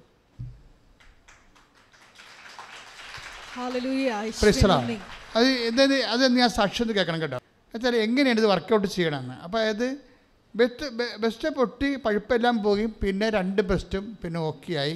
പിന്നെ ഇവിടെ സാക്ഷ്യം പറയുമ്പോൾ പെർഫെക്റ്റ് ഓക്കെയാണ്, പഴയതുപോലെയായി എന്ന് എങ്ങനെയായിരുന്നു ആദ്യത്തെ അതുപോലെയായി. അപ്പോൾ ഇതൊക്കെ എല്ലാം ഇത് നോട്ട് ബൈ മെറിറ്റ് ആയിട്ടുള്ള വിഷയമാണ്. അപ്പോൾ എന്ത് ചെയ്യും? But by grace. ആ ആൻസി എന്താണ് ചെയ്തത്? അവിടെ സൈത്ത് എടുത്തിട്ട് വിശ്വാസ പ്രമാണം ചൊല്ലിയാണ് കുരിശിടുന്നത്. അവിടെയാണ് വിഷയം. വിശ്വാസ പ്രമാണം എന്താണ്? ഏക ദൈവത്തെ ഞാൻ വിശ്വസിക്കുന്നു, ആകാശത്തിൻ്റെയും ഭൂമിയുടെ സൃഷ്ടാവും അവിടുത്തെ ഏകപുത്രനുമായ യേശുക്രിസ്തുവിലും ഞാൻ വിശ്വസിക്കുന്നു. ഈ പുത്രൻ പരിശുദ്ധ കൃപസ്ഥനായി കന്യാവരത്തിൽ പിറന്ന് പൊന്തിയോസ് പിലാത്തോസ്. അപ്പം പിന്നെ ചരിത്രപരമായ രീതിയിൽ എങ്ങനെയാണ് വചനം മാംസമായതെന്നും എങ്ങനെയാണ് പാപത്തിന് പരിഹാരം ചെയ്തതെന്നും എങ്ങനെയാണ് ഈശോ ഉയർത്തെഴുന്നേറ്റതെന്നും ഈശോ ഇനി വീണ്ടും വരുന്നതിനെക്കുറിച്ചും എല്ലാം നമ്മുടെ വിശ്വാസത്തിൻ്റെ മഹാരഹസ്യങ്ങളെ ഇങ്ങനെ ആഘോഷമായിട്ട് പ്രഖ്യാപിക്കും. എന്തിനാണ്? മെറിറ്റിന് പകരം ചെയ്യണത്. ഗ്രേസ് ഉൽപ്പാദിപ്പിക്കാൻ വേണ്ടി ചെയ്യണതാണ്. എന്താ കാര്യം വെച്ചാൽ ഗ്രേസ്. അപ്പോൾ നിങ്ങളൊക്കെ വിശ്വാസ പ്രമാണം ചെല്ലുമ്പോൾ എങ്ങനെ ഗ്രേസ് വരുന്നത്? അതായത് വിശ്വാസ പ്രമാണം ഗ്രേസിൻ്റെ ഒരു ഫോർമുലയാണ്. ഗ്രേസ് ദൈവത്തിൻ്റെ പ്രസാദത്തിനാണ് ഗ്രേസ് എന്ന് പറയുന്നത്. നമുക്ക് പലപ്പോഴും ശക്തിയായിട്ടാണ് ഇത് അനുഭവപ്പെടുന്നത്. ശക്തിയുടെ ഇഫക്റ്റാണ് ബ്ലെസ്സിങ്സ് എന്ന് പറയുന്നത്. അപ്പോൾ നമുക്ക് പവർ നഷ്ടപ്പെട്ടു പോകുമ്പോൾ നമുക്ക് വേണ്ടത് അനുഗ്രഹമല്ല വേണ്ടത്, പവർ തന്നെ വേണ്ടത്. അതിനാണ് നമ്മൾക്ക് എവിടെയെങ്കിലും നിങ്ങൾക്ക് മനസ്സ് ഡൗൺ ആയാൽ അപ്പോൾ വിശ്വാസ പ്രമാണമാണ് ചെല്ലേണ്ടത്. പറഞ്ഞു മനസ്സിലായില്ലേ? മനസ്സ് ഡൗൺ ആയി കഴിഞ്ഞാൽ അർത്ഥം എന്താണ്? നിങ്ങൾക്ക് പവർ നഷ്ടപ്പെടുന്ന ഡീപ്പ് പവറായിപ്പോയി. നിങ്ങൾ ഡീപ്പ് പവറായി കഴിഞ്ഞാൽ ഉടനെ ഓട്ടോമാറ്റിക്കായിട്ട് വിശ്വാസ പ്രമാണം ചെല്ലണം. ഈ വിശ്വാസ പ്രമാണം ചെല്ലുമ്പോൾ അറിഞ്ഞ് ചെല്ലണം. എന്താ കാര്യം? യേശു കർത്താവാണ് എന്നാണ് പറയണത്. ഇപ്പോൾ വൈദ്യശാസ്ത്രന്മാർ മെഡിസിൻ ഇല്ല എന്ന് പറഞ്ഞ് മെഡിസിൻ ഇല്ല, ട്രീറ്റ്മെൻറ്റും ഇല്ല എന്ന് പറയുമ്പോൾ വൈദ്യശാസ്ത്രം അതാണ്. അപ്പോൾ ഇവിടെ എന്താ പറയുന്നത്? വൈദ്യശാസ്ത്രമല്ല കർത്താവ്, യേശുവാണ് കർത്താവ്. വിശ്വസിക്കുന്നവരെ ഇപ്പം ദൈവം അവനെ മരിച്ചവെന്ന് ഉയർപ്പിച്ചെന്ന് ഹൃദയത്തിൽ വിശ്വസിക്കുന്ന. അപ്പോൾ വിശ്വസിക്കുമ്പോൾ എന്ത് സംഭവിക്കണം? നമ്മുടെ എല്ലാ ഉടമ്പടിയിലുള്ള എല്ലാ ചെയ്വനകളും ചെയ്ത്ത് നമ്മൾ ഓരോ ചെല്ലുകയല്ലല്ലേ ചെയ്യുകയല്ലേ ചെയ്യണത്. ഈ ചെയ്യണതെല്ലാം വിശ്വാസ പ്രഖ്യാപനമാണ്. അതാണ് ഗ്രേസ് കിട്ടാൻ കാര്യം. അതാണ് നമ്മൾ ചെയ്യുന്ന ഓരോ കാര്യങ്ങളും നമ്മളെ ശക്തിപ്പെടുത്തിക്കൊണ്ടിരിക്കും. നിങ്ങൾ രോഗികളെ കാണുന്നു, അവർക്ക് ആഹാരം കൊടുക്കുന്നു. ഇപ്പം നമ്മൾ തുടങ്ങി ഇപ്പോൾ ഒരു ആംബുലൻസ് വാങ്ങിച്ചിട്ട് നമ്മളിപ്പോൾ രോഗികൾക്ക് കൊണ്ടുപോയി വസ്ത്രം കൊടുക്കുകയാണ്. ഇപ്പോൾ രോഗികൾക്ക് ഒരു പ്രാവശ്യം കൊടുത്തു കഴിഞ്ഞപ്പോൾ തന്നെ നമുക്ക് മനസ്സിലായി അത് കുറച്ചുകൂടി സിസ്റ്റമാറ്റിക്കായിട്ട് ചെയ്യേണ്ടതാണ്. കാര്യം അനർഹരായിട്ടുള്ള ആൾക്കാർ അത് വാങ്ങിച്ചുകൊണ്ട് പോയിട്ടുണ്ട്. അത് ഞങ്ങളുടെ ശ്രദ്ധയിൽപ്പെട്ട് നമ്മളത് കൊണ്ടുപോയി നമ്മൾ ഓരോ വില്ലേജിലാണ് നമ്മൾ പോണത്. അപ്പോൾ ഓരോ ഗ്രാമങ്ങളിൽ ചെല്ലുമ്പോൾ അവിടെ വരുന്ന ആൾക്കാർ അനർഹരായിട്ടുള്ളവരാണ്. അവർ അർഹരാണോ അനർഹരാണോ നമുക്ക് പറയാൻ പറ്റത്തില്ല. അപ്പം അതുകൊണ്ട് നമ്മളതിന് സിസ്റ്റം മാറ്റാൻ പോയി. പക്ഷേ ഇപ്പോൾ നമ്മൾ എടുത്തിരിക്കുന്നത് ആതുരാലയങ്ങളും അനാഥാലയങ്ങളും ഉള്ളവർക്ക് അവർക്കിവിടെ വന്ന് നമ്മുടെ കളക്ഷൻ നോക്കാം. അവർക്ക് ആവശ്യം എന്താണെന്ന് നോക്കിയിട്ട് അവർക്ക് ഞങ്ങളവിടെ പോയി ആതുരാലയം പോയി കണ്ട് പരിശോധിച്ചിട്ട് അവർക്ക് ഓരോ വ്യക്തികൾക്ക് ആവശ്യമുള്ള സംഭവങ്ങൾ ഇവിടെ വന്ന് കൊണ്ടുപോകാൻ പറ്റിയ സംവിധാനമാണ്. അതിപ്പോൾ കൊണ്ടുപോകേണ്ട കാര്യമില്ല, ഞങ്ങൾ ആംബുലൻസെ കൊണ്ടുവന്ന് എത്തിച്ചു തരും. അതെന്ത് സംബന്ധിച്ച് ഇതുപോലെ നിങ്ങൾ ചെയ്യണ പോലെ പാരലായിട്ട് കൃപാസനത്തിലും ഈ മിഷൻ ചെയ്യാൻ ഈ മിഷൻ ചെയ്യുമ്പോൾ പ്രാർത്ഥിച്ചാണ് ചെയ്യണത്. അത് ഈ ജപമാല എന്തുകൊണ്ടാണ് പ്രാർത്ഥിക്കണമെന്ന് വെച്ചാൽ ജപമാലയിൽ ഇതെല്ലാം ഉണ്ട്. വിശ്വാസപ്രമാണമുണ്ട്, സ്വർഗ്ഗസ്ഥനായ പിതാവുണ്ട്, നന്മറിഞ്ഞവരെയുണ്ട്. നമ്മളെ ബലപ്പെടുത്തുകയും അനുഗ്രഹിക്കപ്പെടുത്തുകയും ചെയ്യുന്ന എല്ലാം ഈ ജപമാലയിൽ ഭയങ്കര, അതായത് അതിന് ഒപ്പം ഒരു പ്രെയർ ഇല്ല. അതാണ് സംഭവം. അപ്പം ജപമാല ചൊല്ലിയാണ് നിങ്ങൾ എല്ലാ ഈ ജോലികൾ ചെയ്യേണ്ടത്, പ്രേക്ഷിത ജോലികളെല്ലാം ചെയ്യേണ്ടത് അങ്ങനെയാണ്. പക്ഷെ അതിൽ നിന്ന് വരാൻ പോകുന്നത് വെച്ചാൽ നമ്മൾക്ക് ഒരു ഗ്യാരണ്ടിയാണ്. എന്താ ഗ്യാരണ്ടി?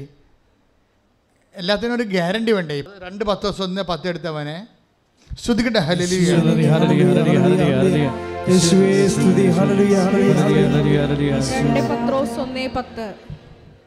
ആകയാൽ സഹോദരരെ, സഹോദരങ്ങളെ, നിങ്ങളുടെ വിളിയും തിരഞ്ഞെടുപ്പും ഉറപ്പിക്കുന്നതിൽ കൂടുതൽ ഉത്സാഹമുള്ളവരായിരിക്കും.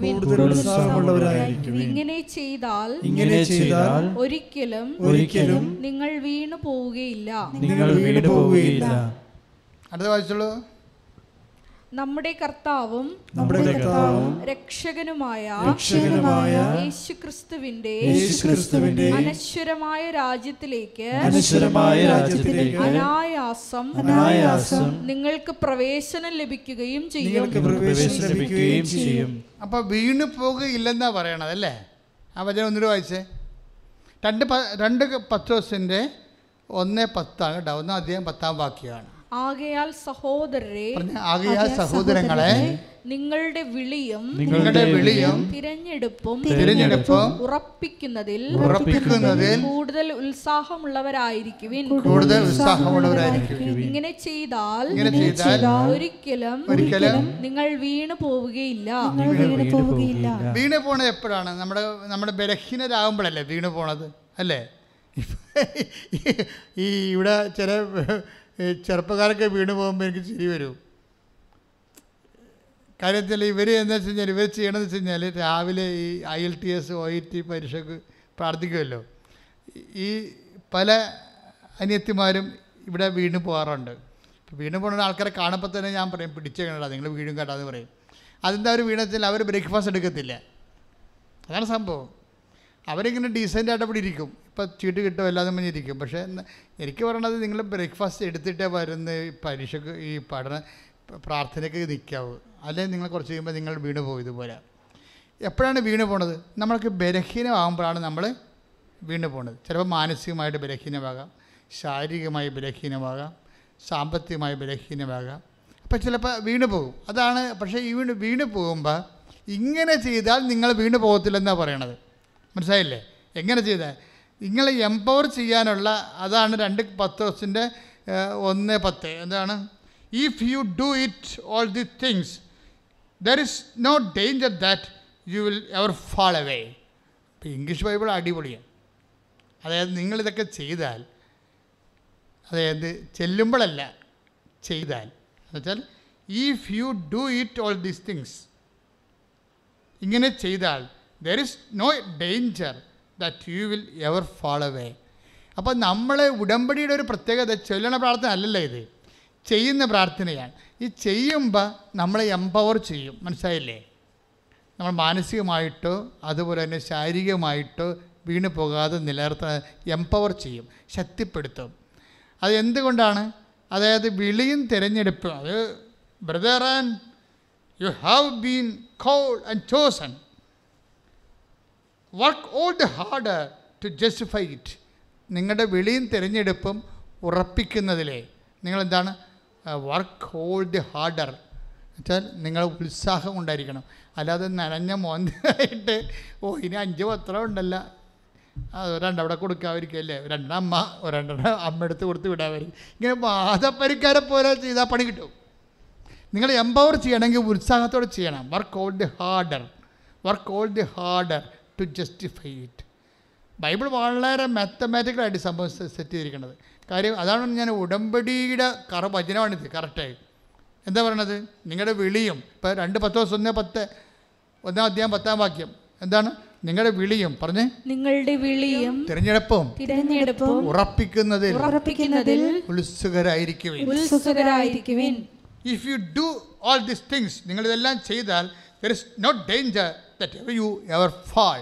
അതായത് ഇങ്ങനെ ചെയ്താൽ നിങ്ങൾ വീണ് പോകത്തില്ലെന്ന്. അപ്പോഴേ നമ്മൾ കടമായിരിക്കാം, ചിലപ്പോൾ നിങ്ങൾക്ക് മക്കളില്ലായിരിക്കാം, ചിലപ്പോൾ നിങ്ങളുടെ കല്യാണം ചിലപ്പോൾ താമസിക്കുന്ന കാരണം മറ്റുള്ള കൂട്ടുകാരെല്ലാം കല്യാണം കഴിച്ച് പോകുന്നുണ്ട്. ചിലപ്പോൾ നിങ്ങൾക്ക് മക്കളില്ല, നിങ്ങളുടെ കൂട്ടുകാരത്തേക്ക് മക്കളുണ്ട്. അതൊക്കെ കാണുമ്പോൾ നിങ്ങൾ വീണ് പോകും. ക്ലിയർ അല്ലേ? അല്ലേ? ചില ആൾക്കാർ കല്യാണക്കുറിയും കൊണ്ട് കൂട്ടുകാർ നിൽക്കുമ്പോൾ നിങ്ങൾ എന്തിനാണ് അടുക്കളയിൽ പാതിരിക്കണത്? അമ്മ ഞാൻ ഇല്ലെന്ന് പറഞ്ഞേക്കാൻ പറഞ്ഞത് അവളെ ഫേസ് ചെയ്യാൻ നമുക്ക് പറ്റണില്ല. കല്യാണക്കുറിയും കൊണ്ടേ നിങ്ങളുടെ ക്ലാസ്മേറ്റ് വീട്ടിൽ വരുമ്പോഴേ അവളെ ഫേസ് ചെയ്യാതെ നിങ്ങൾ അടുക്കളയിൽ പോയി ഇരിക്കുകയല്ലേ? അപ്പോൾ അവളോട് ഇല്ലെന്നല്ലേ അമ്മ പറഞ്ഞു കൊടുക്കണത്. എന്താ കാര്യം? അവളുടെ കല്യാണം നടന്നു, ഇനിയിപ്പോൾ താൻ ഒറ്റയായി പോയി, അപ്പോൾ അത് ഫേസ് ചെയ്യാൻ പറ്റണില്ല.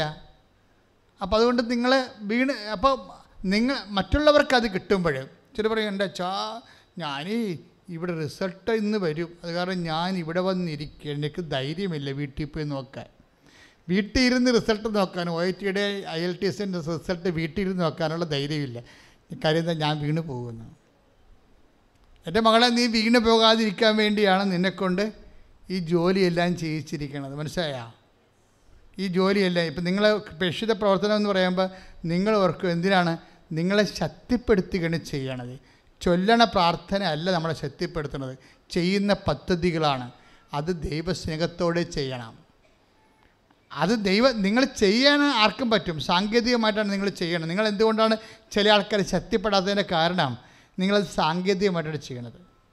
ഇപ്പം ഞാൻ ഈ പൗരോഹിത്യം എന്തുകൊണ്ടാണ് ആഘോഷിക്കുന്നത് ഇപ്പോഴും? ഞാൻ നിങ്ങൾ പറഞ്ഞ സെക്യൂനക്കാർ എന്നെ ഇൻ്റർവ്യൂ ചെയ്തുകൊണ്ടിരിക്കുകയാണ്. നിങ്ങൾ കണ്ടല്ലോ, ഇന്നലെ കണ്ടോ? എല്ലാ ദിവസവും ഉണ്ട് കേട്ടോ. എല്ലാ ശനി ഞായർ തിങ്കൾ ചൊവ്വ സെക്യൂനയിൽ ഇൻ്റർവ്യൂ ഉണ്ട് അച്ഛന്. നിങ്ങളത് കേൾക്കണം, എല്ലാവരും കേൾക്കണത്. ഞങ്ങളത് യൂട്യൂബിൽ ഇട്ടിട്ടുണ്ട്. കാര്യം അപ്പോൾ അവരെന്നോട് കുറേ ചോദ്യങ്ങളാണ്, പലതരത്തിലുള്ള, ഇപ്പോൾ ട്രോളൊക്കെ വരുന്നില്ലേ, അപ്പോൾ എല്ലാം കാരണം പല ചോദ്യങ്ങൾ അവരെന്നോട് ചോദിക്കുന്നുണ്ട്. അപ്പോൾ ഇങ്ങനെ ഓരോ ചോദ്യങ്ങൾക്കും എനിക്ക് കൃത്യമായ വ്യക്തമായ മറുപടികളുണ്ട്. എന്നുവെച്ചാൽ കടന്നു പോകുന്ന കർത്താവിൻ്റെ കരം പിടിച്ച് കടന്നു പോകുന്ന കാലങ്ങളാണ്. അപ്പോൾ എപ്പോഴും നമ്മൾ ശ്രദ്ധിക്കേണ്ട ഒരു കാര്യം വെച്ച് കഴിഞ്ഞാൽ, നമ്മളെ ബലപ്പെടുത്താൻ വേണ്ടി നിങ്ങളിങ്ങനെ, ഇപ്പോൾ ഞാനെന്താണ് ഈ പൗരോഹിത്യം ആഘോഷിക്കണമെന്ന് പറയാൻ കാര്യം, ഞാനീ പൗരോഹിത്യം കൊണ്ട് നടക്കുന്നത് എന്തുകൊണ്ടാണ്? എനിക്ക് ഈശോനോട് ഭയങ്കര ഇഷ്ടമാണ്. അതാണ് പ്രശ്നം. വേറെ ഒരു റീസണുമില്ല. ഇതിൻ്റെ അകത്ത് ഒരു 3-4 രോഗങ്ങൾ എനിക്കുണ്ട്. പക്ഷെ I am not desp about it. അതിനെക്കുറിച്ച് ഞാൻ ഡെസ്പല്ല. അപ്പം ചിലപ്പോൾ രോഗത്തോടു കൂടി ആയിരിക്കും ചിലപ്പോൾ കർത്താവിനെ ശുശ്രൂഷിക്കാൻ കർത്താവിന് ഇഷ്ടമെന്നുണ്ടെങ്കിൽ അത് നമുക്ക് വിശുദ്ധിയായിട്ട് മാറുകയുള്ളൂ. അത് മനസ്സിലായില്ലേ? രോഗത്തോടു കൂടി ശുശ്രൂഷിക്കാനായിരിക്കും കർത്താവ്. ഇപ്പോൾ നമ്മൾ വായിച്ചപ്പോഴേ ഒരു വചനം വിട്ടുപോയായിരുന്നെന്ന് തോന്നി, അത് മറന്നുപോയി. അതായത് ക്രിസ്തുവിൻ്റെ പീഡാനുഭവം മോളെ 1 കൊരിന്ത്യൻസ് 1:5 വായിച്ച് ശ്രുതികട്ടെ. ഹല്ലേലൂയ ഹല്ലേലൂയ ഹല്ലേലൂയ യേശുവേ നന്ദി, യേശുവേ സ്തുതി. Hallelujah hallelujah hallelujah. 1 കൊരിന്തോസ് 1:5. 1 കൊരിന്തോസ് 1:5. എന്തുകൊണ്ടെന്നാൽ അവിടുന്ന് എല്ലാവിധത്തിലും പ്രത്യേകിച്ച് വചനത്തിലും വിജ്ഞാനത്തിലും നിങ്ങളെ സമ്പന്നരാക്കി.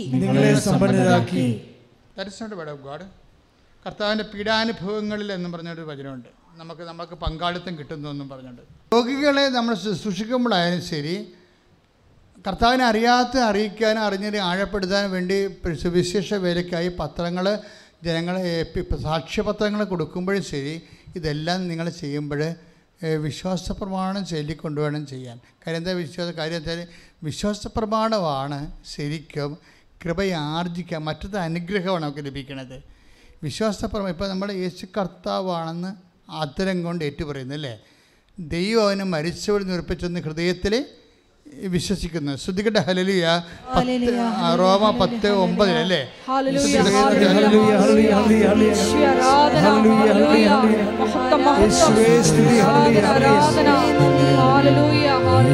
കർത്താവാണെന്നും യേശു ദൈവമാണെന്നും ഞാൻ വിശ്വസിക്കുന്നു, ഞാൻ പ്രഖ്യാപിക്കുന്നു. യേശു കർത്താവാണെന്നും യേശു ദൈവമാണെന്നും ഞാൻ വിശ്വസിക്കുന്നു, ഞാൻ പ്രഖ്യാപിക്കുന്നു. യേശുവേ രക്ഷക കർത്താവേ നാഥനേ, പരിശുദ്ധ പരമദിവ്യകാരുണ്യത്തിന് ആരാധനയും സ്തുതിയും പുകഴ്ചയും ഉണ്ടായിരിക്കട്ടെ. അപ്പോൾ യേശു കർത്താവാണെന്ന് അധരം കൊണ്ട് ഏറ്റു പറയുമ്പോൾ, ദൈവനെ മരിച്ചതെന്ന് ഉയർപ്പിച്ചെന്ന് ഹൃദയത്തിൽ വിശ്വസിക്കുമ്പോൾ നമ്മൾക്കെന്താ രക്ഷ പ്രാപിക്കുകയാണ് ചെയ്യണത്. രക്ഷ. അപ്പോൾ രക്ഷ എന്ന് പറയുമ്പോൾ ക്രിസ്തു തന്നെയാണ്. അതാണ് ലൂക്ക 2:30 നമ്മൾ വായിക്കുന്നത്. അപ്പോൾ ക്രിസ്തു എന്ന് പറയുമ്പോൾ തന്നെ ശക്തിയാണ്. 1 കൊരിന്തോസ് 1:24 ദൈവത്തിൻ്റെ ജ്ഞാനവും ദൈവത്തിൻ്റെ ശക്തിയുമായ യേശു ക്രിസ്തു. അപ്പോൾ രക്ഷ പ്രാപിക്കുക എന്ന് വെച്ചാൽ ശക്തി പ്രാപിക്കുകയാണ്. ശക്തി പ്രാപിക്കുന്നത് എങ്ങനെയാണ്? ചെയ്യുന്നതിലൂടെയാണ്, ചെല്ലുന്നതിലൂടെയല്ല. അതുകൊണ്ടാണ് ഇങ്ങനെ ചെയ്താൽ നിങ്ങൾ വീണ് പോകത്തില്ല എന്ന് പറയണത്. മനസ്സിലായില്ലേ? ഇങ്ങനെ ചെയ്താൽ 2 കൊരിന്ത്യൻസിൻ്റെ 1 പത്രോസ് 2 പത്രോസ് 1:10 പറഞ്ഞ് ഇങ്ങനെ ചെയ്താൽ നിങ്ങൾ വീണ് പോകത്തില്ല. എന്താ കാര്യം? നമ്മുടെ വിളി കർത്താവ് നമ്മളെ തൻ്റെ അടുത്തേക്ക് വിളിച്ചിരിക്കുകയാണ്. എന്തിനാണ് വിളിച്ചിരിക്കുന്നതിന് യാതൊരു വേറെ ഒരു ഉദ്ദേശവുമില്ല. എന്താ വിളിച്ചിരിക്കണത്? നിങ്ങളെ തനിക്കിഷ്ടപ്പെട്ടൊരു അടുത്തേക്ക് വിളിച്ചു. എന്തിനാണ്? സുവിശേഷം പ്രസംഗിക്കാനും. 3:17 മർക്കോസ് സുവിശേഷം. ശ്രുതികട ഹല്ലേലൂയ.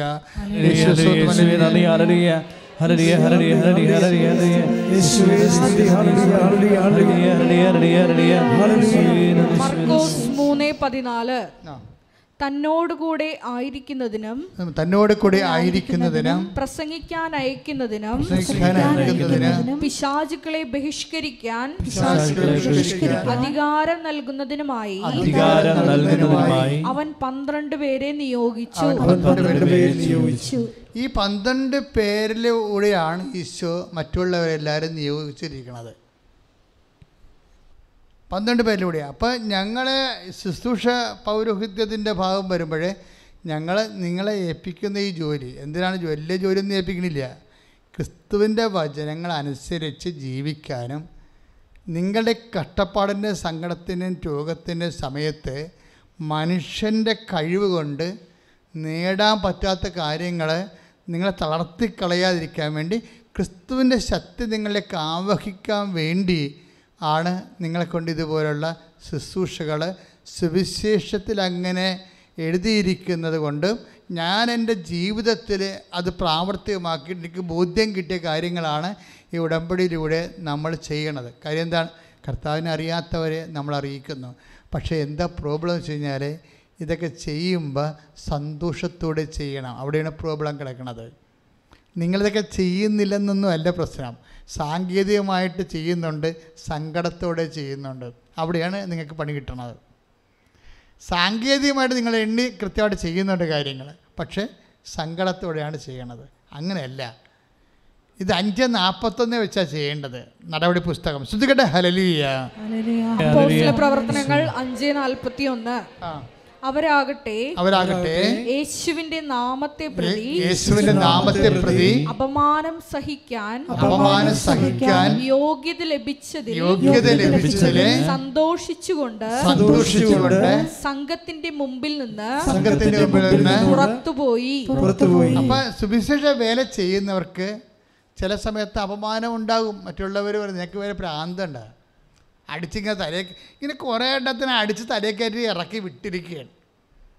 അപ്പോൾ ഇങ്ങനെ ഓരോരുത്തർ ഓരോ തരത്തിലുള്ള വിമർശനങ്ങൾ ഉന്നയിക്കുമ്പോൾ ചിലർക്ക് പേടിയാണ്,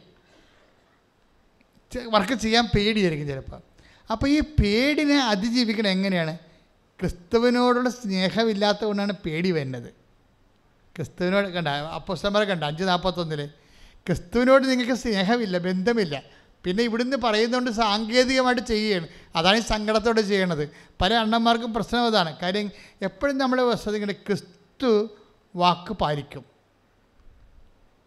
അതുകൊണ്ട് തന്നെ നമുക്കിങ്ങനെ അവർ അപ്പോസ്തലന്മാരുടെ ഒരു അഭിഷേകം കണ്ട, ക്രിസ്തുവിൻ്റെ നാമത്തെ പ്രതി അപമാനം സഹിക്കാൻ ഒരവസരം ലഭിച്ചതില്ലേ, അതൊരു അവസരമായിട്ടാണ് എടുക്കുന്നത്. കർത്താവിന് വേണ്ടി ആരെങ്കിലും എന്തെങ്കിലും നമ്മളൊരു മോശം പറഞ്ഞാൽ അതൊരു അവസരമായിട്ട് എടുക്കുന്നതിൽ സന്തോഷമുണ്ടാകണം. ഇങ്ങനെ സന്തോഷം ഉണ്ടാകണമെങ്കിൽ പരിശുദ്ധാത്മാവ് പ്രവർത്തിക്കണം. അതാണ് വിഷയം. നിങ്ങളുടെ പേഴ്സണൽ പ്രെയർ പൊളിയാകുമ്പോഴാണ് അതായത് ഇപ്പോൾ ഈ പൊളിയെന്നൊക്കെ പറയാൻ പറ്റത്തില്ല. പണ്ട് പൊളിയെന്ന് പറഞ്ഞു കഴിഞ്ഞാൽ പോക്കെന്നായിരുന്നു അരസം. ഇന്ന് പൊളിയെന്ന് പറഞ്ഞാൽ അത് അർത്ഥം മാറിയ ഒരു 10 കൊല്ലം 15 കൊല്ലം മുമ്പ് ആ വാക്കിൻ്റെയൊക്കെ അർത്ഥം മാറി കണ്ടില്ലേ.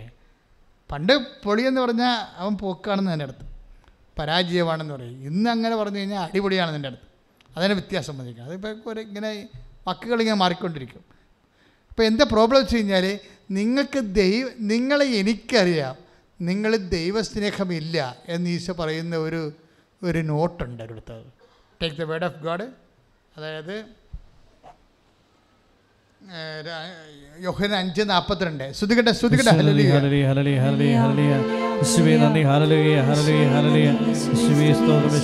യോഹന്നാൻ 5:42. എനിക്ക് നിങ്ങളെ അറിയാം, നിങ്ങളിൽ ദൈവസ്നേഹമില്ല. ഇത് ഒരു ഇങ്ങനെ ബ്രാൻഡഡ് ആകരുത്.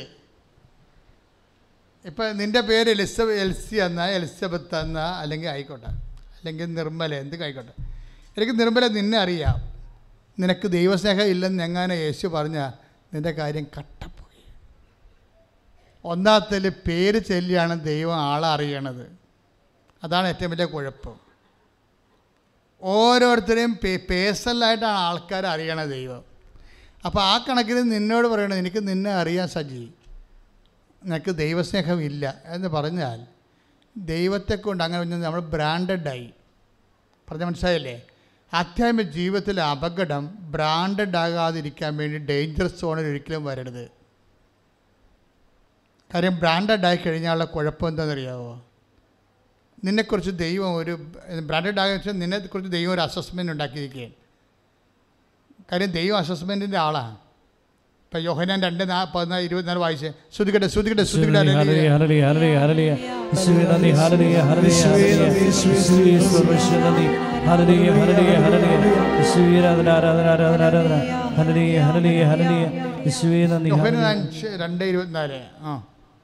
യോഹന്നാൻ 2:24. യേശുവാകട്ടെ അവരെ വിശ്വസിച്ചില്ല. കേട്ടെ, ഈ കണ്ട ഉടമ്പടി എല്ലാം എടുത്ത് ഇതുപോലെ രോഗികളെയും കണ്ട് ആശുപത്രിയിലും പോയിട്ട് ഇപ്പോൾ പറഞ്ഞെന്താണ്, യേശു ആകട്ടെ അവരിൽ വിശ്വസിച്ചില്ല. കാരണം എന്താണ്? കാരണം അവൻ അവരെല്ലാം അറിഞ്ഞിരുന്നു. കാരണം അവരെല്ലാം അറിഞ്ഞിരുന്നു. IELTS വേണ്ടി മാത്രമുള്ള കസത്രാണിത്. മനസ്സിലായില്ലേ? അതാണ് വിഷയം. അത് വളരെ സീരിയസ് ആണിത്. നിങ്ങളുടെ ഇപ്പോഴത്തെ ഈ ഒരു പ്രോഗ്രാമിന് വേണ്ടി മാത്രമുള്ള വിഷയമാണെങ്കിൽ it is not out of love, കർത്താവിനെ സ്നേഹിച്ചുകൊണ്ടല്ല. ഇപ്പോൾ IELTS പാസ്സാകാൻ വേണ്ടിയും ആ വസ്തു വിൽക്കാൻ വേണ്ടിയുള്ള തൽക്കാലത്തേക്കുള്ള ഒരു വെടിനിർത്തലോ അല്ലെങ്കിൽ ഒരു അഡ്ജസ്റ്റ്മെൻറ്റാണിത്. അതാണ്. അങ്ങനെ ഒരു ബ്രാൻഡഡ് ആകാതിരിക്കാൻ നോക്കണം. ഒന്ന് വായിച്ചേ, വചനം വായിച്ചേ, 2:24 യോഹന്നാൻ. യേശുവാകട്ടെ അവരെ വിശ്വസിച്ചില്ല. ഒന്ന് പറഞ്ഞേ, ഒന്ന് പറഞ്ഞേ, യേശു ആകട്ടെ അവരെ വിശ്വസിച്ചില്ല. കാരണം അവൻ അവരെയെല്ലാം അറിഞ്ഞിരുന്നു. അപ്പോൾ ഈ അവൻ അവരെയെല്ലാം അറിഞ്ഞിരുന്നു എന്ന് പറഞ്ഞാൽ നമ്മളെക്കുറിച്ച് അങ്ങനെ ഒരു അസസ്മെൻറ്റ് വന്നാൽ, അതായത് ഈ പാലം കയറുവോളം മാത്രമേ നാരായണ വിളിയുള്ളൂ, പാലം കയറി കഴിയുമ്പോൾ സ്വന്തം അഭ്യാസം കാണിക്കുമെന്ന് എങ്ങാനും ഈ വിഷയം കർത്താവിന് അറിയാമെങ്കിൽ വർക്കൗട്ട് ചെയ്യത്തില്ല. അത് വളരെ സത്യം. അതുകൊണ്ട് നിങ്ങൾ ഉടമ്പ് എടുക്കാമ്പോൾ തന്നെ ആദ്യമേ ജാമ്യം എടുക്കണം. കർത്താവേ, ഇത് കൊണ്ടൊന്നുമല്ല, ഇത് കഴിഞ്ഞാലും ഇത് തന്നെയായിരിക്കും, അന്നമ്മ ഇങ്ങനെ തന്നെയായിരിക്കും എന്ന് പറയാം. കർത്താവിന് ഇവിടെ തന്നെയായിരിക്കും. പറഞ്ഞ മനസ്സിലായില്ലേ? എങ്ങനെ പറയണം കർത്താവിൻ്റെ മുഖം? കർത്താവേ, എൻ്റെ പരീക്ഷയും കാര്യമൊക്കെ പോട്ടെ, ഞാൻ പരീക്ഷ കഴിഞ്ഞിട്ട് പരീക്ഷ വെച്ച് അതിന് ജയിക്കുമോ അത് വെക്കുമോ നോക്കിയിട്ട് നിന്നെ സ്നേഹിക്കാൻ നടക്കുകയല്ല. ഞാൻ ജയിച്ചാലും തോറ്റാലും നീ തന്നെ എൻ്റെ രക്ഷകൻ. നിനക്ക് വേണ്ടി ഒരു ജീവിതം ഉണ്ടെങ്കിൽ ഞാൻ നിനക്ക് വേണ്ടി ജീവിക്കും. അങ്ങനെ നേരെ ചൊവ്വേ കർത്താവിൻ്റെ മുഖത്ത് നോക്കി ചങ്കുറപ്പോടെ സംസാരിക്കാൻ കഴിഞ്ഞാൽ കർത്താവ് ആരാണെന്ന് നീ അറിയും. കൈയിടിച്ച് കർത്താവ്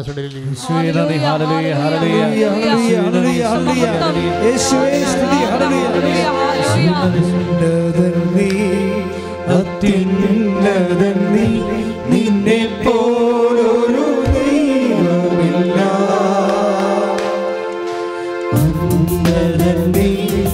അത്യുന്നതൻ നീ, നിന്നെ പോലൊരു ദൈവമില്ല. അത്ഭുതവാ അതിശയവാ നീ മാത്രമൻ ദൈവമെന്നും. അത്ഭുതവാ അതിശയവാ നീ മാത്രമൻ ദൈവമെന്നും. ഉന്നതൻ നീ, അത്യുന്നതൻ നീ, നിന്നെ പോലൊരു ദൈവമില്ല. അത്ഭുതവാ അതിശയവാ നീ മാത്രമൻ ദൈവമെന്നും. വെളിപാട് 2:4 എങ്കിലും നിനക്കെതിരെ എനിക്കൊന്ന് പറയാനുണ്ട്. നിനക്ക് ആദ്യമുണ്ടായിരുന്ന സ്നേഹം നീ കൈവിടിഞ്ഞു. അതെന്ത് സംഭവിച്ചു കഴിഞ്ഞാൽ, ഇപ്പം നമ്മൾ ഉടമ്പടിയിൽ ഉണ്ടാകുമ്പോൾ ഓരോ ഘട്ടമില്ലേ, ഇപ്പോൾ ഓരോ ഘട്ടത്തിൽ ചിലപ്പോൾ ആദ്യം ഉണ്ടായിരുന്ന ആ ഒരു ഊഷ്മളത ഉടമ്പടി പുതുക്കി കഴിയുമ്പോൾ ചിലപ്പോൾ നിങ്ങൾക്ക് ആ ഊഷ്മളത ഉണ്ടാകത്തില്ല. കാരണം നിങ്ങൾ സാങ്കേതികമായിട്ട് ദൈവത്തെ സ്നേഹിക്കാൻ തന്നിട്ട് അങ്ങനെ വേണ്ടത്. സാങ്കേതിക സ്നേഹക്കാരാണെങ്കിൽ എണ്ണി ഒപ്പിച്ച് അത് ആ കാര്യങ്ങൾ ചെയ്യും, എണ്ണി അങ്ങനെ ഒപ്പിച്ച് കളയും. ആത്മബന്ധം ഉണ്ടാകത്തുമില്ല. ആത്മബന്ധം ഉണ്ടായില്ല എന്നുണ്ടെങ്കിൽ ഇതുപോലുള്ള കമൻറ്റ് വരും ദൈവത്തിലേക്ക്. എന്താണ്? നിനക്ക് ആദ്യമുണ്ടായത്, നിന്നെക്കുറിച്ച് എനിക്കൊന്ന് പറയാനുണ്ട്. എങ്കിലും നിനക്കെതിരെ എനിക്കൊന്ന് പറയാനുണ്ട്. നിനക്ക് ആദ്യമുണ്ടായിരുന്ന സ്നേഹം നീ കൈവിടിഞ്ഞു. അപ്പോൾ അല്പസ്നേഹം കുറഞ്ഞു പോയാൽ ഇറ്റ് വിൽ ബി കൗണ്ടഡ്. ഇത് ഭയങ്കര ഞാനിപ്പോൾ കർത്താവുമായിട്ട് 4 വയസ്സിലാണ് ഞാൻ ആദ്യമായിട്ട് ഈശോയെ സ്വപ്നം കാണുന്നത്. അന്നാണ് എനിക്ക് ദൈവവിളി കിട്ടിയത്. കർത്താവ് ആനപ്പുറത്ത് വരുന്നതാണ് ഞാൻ കാണുന്ന സ്വപ്നം കാണുക. അന്ന് മുതൽ ഈശോയെ ഞാൻ തിരക്കി നടക്കണമായിരുന്നു. അതിന് ഇവിടം വരെ എത്തിയത്. അപ്പോൾ ഞാൻ എപ്പോഴും ചിന്തിച്ചു പോകാറുണ്ട്, അത് ഓരോ സമയം ചെല്ലുന്തോറും ക്രൊണോളജി ക്ലിയർ അനുസരിച്ച് നമ്മുടെ ഫെയ്ത്ത് മാത്രമല്ല, നമ്മൾ ലവ് ലെവലും വർദ്ധിക്കണം. ഫെയ്ത്ത് ഇയർ എന്ന് പറയുമ്പോൾ വിശ്വാസ വർഷം, അതല്ല, നമ്മൾ ലവ് ലെവലും ഉണ്ട്. കാര്യം ദൈവം അത് കൗണ്ട് ചെയ്യുന്നുണ്ട്. എഫേസ്യൻ സഭയ്ക്ക് 2:24 ചോദിച്ചൊക്കെ എന്താണ്, നിന്നെക്കുറിച്ച് എനിക്കൊന്ന് പറയാനുണ്ട്. കാര്യം എന്താണ്? നിൻ്റെ ലവ് ലെവല് ഡൗൺ ആയിട്ടുണ്ട്. ആദ്യം ഉണ്ടായിരുന്ന സ്നേഹം ഇപ്പോഴില്ല. 30 മിനിറ്റ്സ് ഇതെല്ലാം കൗണ്ട് ചെയ്യുന്നു എന്നുള്ള പ്രശ്നം. ഇത് കൗണ്ട് ചെയ്യണം, കൗണ്ട് ചെയ്യാത്തതല്ല, അങ്ങനെ ഒരു പരിധിയിലേക്ക് വരാതിരിക്കുന്നതാണ് എപ്പോഴും നല്ലത്. മറിച്ച് നമ്മൾ തീരുമാനം എടുക്കണം. എന്താണ്? കർത്താവിനെ സ്നേഹിക്കാൻ തീരുമാനിക്കുക. അതിനെ സ്നേഹിക്കാൻ പറ്റുന്ന രീതിയിൽ അർത്ഥവത്തായിട്ട് കുറേ ഇക്വേഷൻസാണ് നിങ്ങൾക്ക് തന്നിരിക്കണത്. നമുക്ക് എന്ത് വേണമെങ്കിലും ചെയ്ത് ദൈവത്തെ സ്നേഹിക്കാം, നമുക്ക് എന്ത് വേണമെങ്കിലും ചെയ്ത് ദൈവത്തെ സ്നേഹിക്കാം.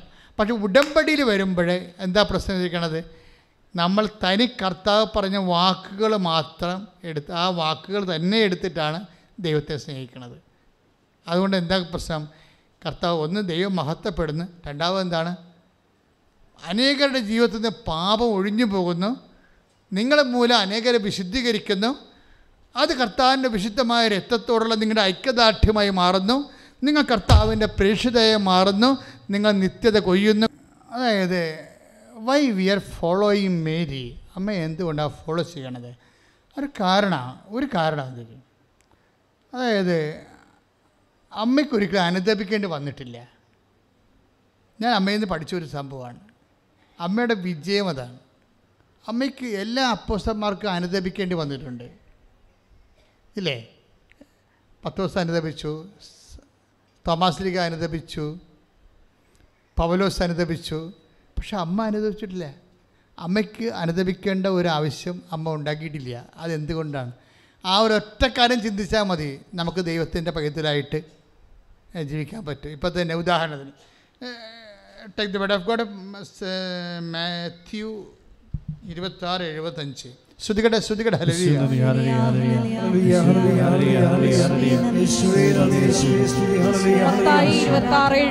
മത്തായിയുടെ സുവിശേഷം 26-ാം അധ്യായം 75-ാമത്തെ വാക്യം എന്താണ്? കോഴി കൂവുന്നതിന് മുമ്പ് 3 പ്രാവശ്യം നീ എന്നെ നിഷേധിക്കുമെന്ന് യേശു പറഞ്ഞ വാക്കുകൾ അപ്പോൾ പത്രോസ് ഓർമ്മിച്ചു.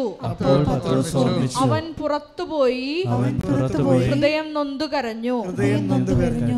വകുപ്പുണ്ടാക്കി കണ്ട കരയാൻ. അതായത് ഏറ്റവും ടോപ്പായിട്ട് പാറ പോലെ ഉറച്ചു നിന്ന പത്രോസിന് പോലും അവസാനം സ്വന്തം പാപത്തെ ഓർത്ത് കരയേണ്ടി വന്നിട്ടുണ്ട്.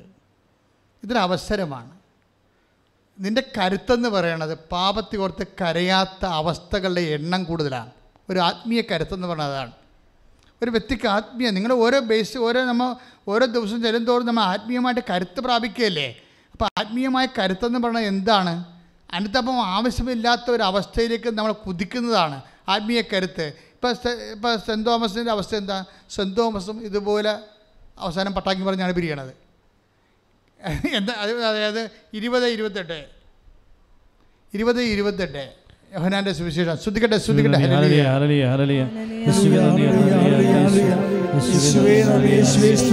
യോഹന്നാൻ 20:28. തോമസ് പറഞ്ഞു എന്റെ കർത്താവേ എന്റെ ദൈവമേ. അപ്പോൾ 20-27 വായിച്ചേ. അവൻ തോമസിനോട് പറഞ്ഞു നിന്റെ വിരൽ ഇവിടെ കൊണ്ടുവരിക, എന്റെ കൈകൾ കാണുക, നിന്റെ കൈ നീട്ടി എന്റെ പാർശ്വത്തിൽ വയ്ക്കുക. അവിശ്വാസിയാകാതെ വിശ്വാസിയായിരിക്കുക. അപ്പൊ കക്ഷിക്ക് എന്നാ പറ്റിയത്? ഏതോ ഒരു സമയം അവിശ്വാസിയായിപ്പോയി, ഏതോ ജീവിതത്തിൻ്റെ ഒരു ഘട്ടത്തിൽ അവിശ്വാസിയായിപ്പോയി. അതുകൊണ്ടാണ് അനുതാപത്തോടെ എൻ്റെ കർത്താവേ, സത്യം പറഞ്ഞപ്പോൾ എൻ്റെ കർത്താവേ എൻ്റെ ദൈവമേ എന്ന് വിളിക്കണത്. പക്ഷേ അനുതാപത്തിൻ്റെ ഒരു അവസരമാണത്. ഈ അനുതാപത്തിൻ്റെ ഒരു അവസരം ഉണ്ടാകുന്നത് ആത്മീയമായിട്ട് ഒരു കരുത്ത് കുറവാണ്. അമ്മയുടെ കരുത്ത് അതാണ്. ഇപ്പം നമ്മൾ പൗലോസ് അപ്പോസ്തലനെ എടുത്താൽ അത് തന്നെ 7:24 സ്വന്തമായിട്ട് തന്നെ പറയുന്നുണ്ട്, ഞാൻ ദുർഭകനായ മനുഷ്യനാണെന്ന്. അതായത് അദ്ദേഹത്തിൻ്റെ ദുർഭകത ഏറ്റുപറയുന്ന ഭഗവാൻ.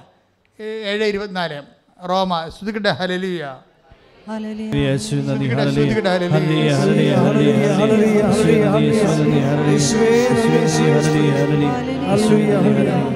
റോമ 7:24. റോമ 7:24. ഞാൻ ദുർഭകനായ മനുഷ്യൻ. ഞാൻ ദുർഭകനായ മനുഷ്യൻ. ഞാൻ ദുർഭകനായ മനുഷ്യൻ. മരണത്തിന് അധീനമായ ഈ ശരീരത്തിൽ നിന്ന് എന്നെ ആര് മോചിപ്പിക്കും?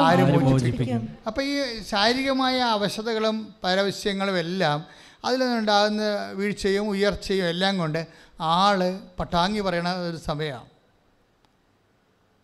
ഞാൻ എന്തായാലും നിങ്ങളുടെ മുമ്പിൽ വരുന്നത്, ഇങ്ങനെ ഒരു ഡയലോഗ് അമ്മയുടെ ജീവിതത്തിൽ നിങ്ങൾ കേൾക്കത്തില്ല. അതാണ് കരുത്തെന്ന് പറയുന്നത്, ആത്മീയ കരുത്തെന്ന് പറയുന്നത്. മരിയൻ ഉടമ്പടി എടുക്കുന്നവർ ഓരോ സമയം ചെല്ലുന്തോറും ഓരോ ഉടമ്പടി പുതുക്കുന്നതനുസരിച്ചുകൊണ്ട് നിങ്ങൾ കരുത്ത് പ്രാപിച്ചുകൊണ്ടിരിക്കണം.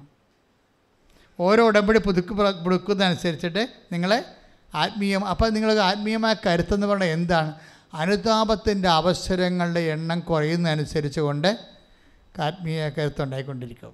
പിടികിട്ടിയ ആത്മീയ കരുത്ത് പ്രാപിക്കണമെന്ന് നമ്മൾ എല്ലാവരോടും പറയും. എന്താണ് ആത്മീയ കരുത്ത്? അനുതാപത്തിൻ്റെ അവസരങ്ങളുടെ എണ്ണം കുറയുന്നതനുസരിച്ച് കൊണ്ട് ആത്മീയ കരുത്ത് പ്രാപിച്ചുകൊണ്ടിരിക്കും. കാര്യം അമ്മയ്ക്ക് അനുതാപത്തിൻ്റെ ഒത്തിരി അവസരങ്ങളുണ്ടായി.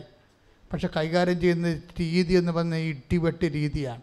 ഞാൻ എന്താണ് ഇവിടെ വിട്ടുപോകാത്ത നിൽക്കണമെന്ന് ചോദിച്ചാൽ ഈ ഒരു സംഭവമാണ്. ശ്രുതികട്ടെ ഹല്ലേലൂയ.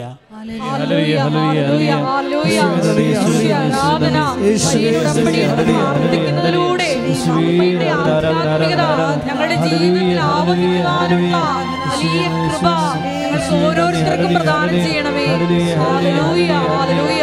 ആവേ ആവേ മരിയ, ആവേ ആവേ ആവേ മരിയ, ആവേ ആവേ ആവേ മരിയ, ആവേ ആവേ ആവേ മരിയ. ഇപ്പോൾ ലൂക്കാസ് സുവിശേഷം 2:5 എടുത്തേ. ലൂക്കാസ് സുവിശേഷം 2:5. ശ്രുതികട്ടെ ശ്രുതികട്ടെ ഹല്ലേലൂയ. 2:5 പേരെഴുതിക്കാനായി ഗലീലയിലെ പട്ടണമായ നസ്രത്തിൽ നിന്ന് യൂദയായിൽ ദാവീദിന്റെ പട്ടണമായ ബേത്ലഹേമിലേക്ക് ഗർഭിണിയായ ഭാര്യ മറിയത്തോടുകൂടെ പോയി. എന്താ പ്രശ്നം? ഈ ഒരു ഇഷ്യൂ മാത്രം എടുത്താൽ മതി.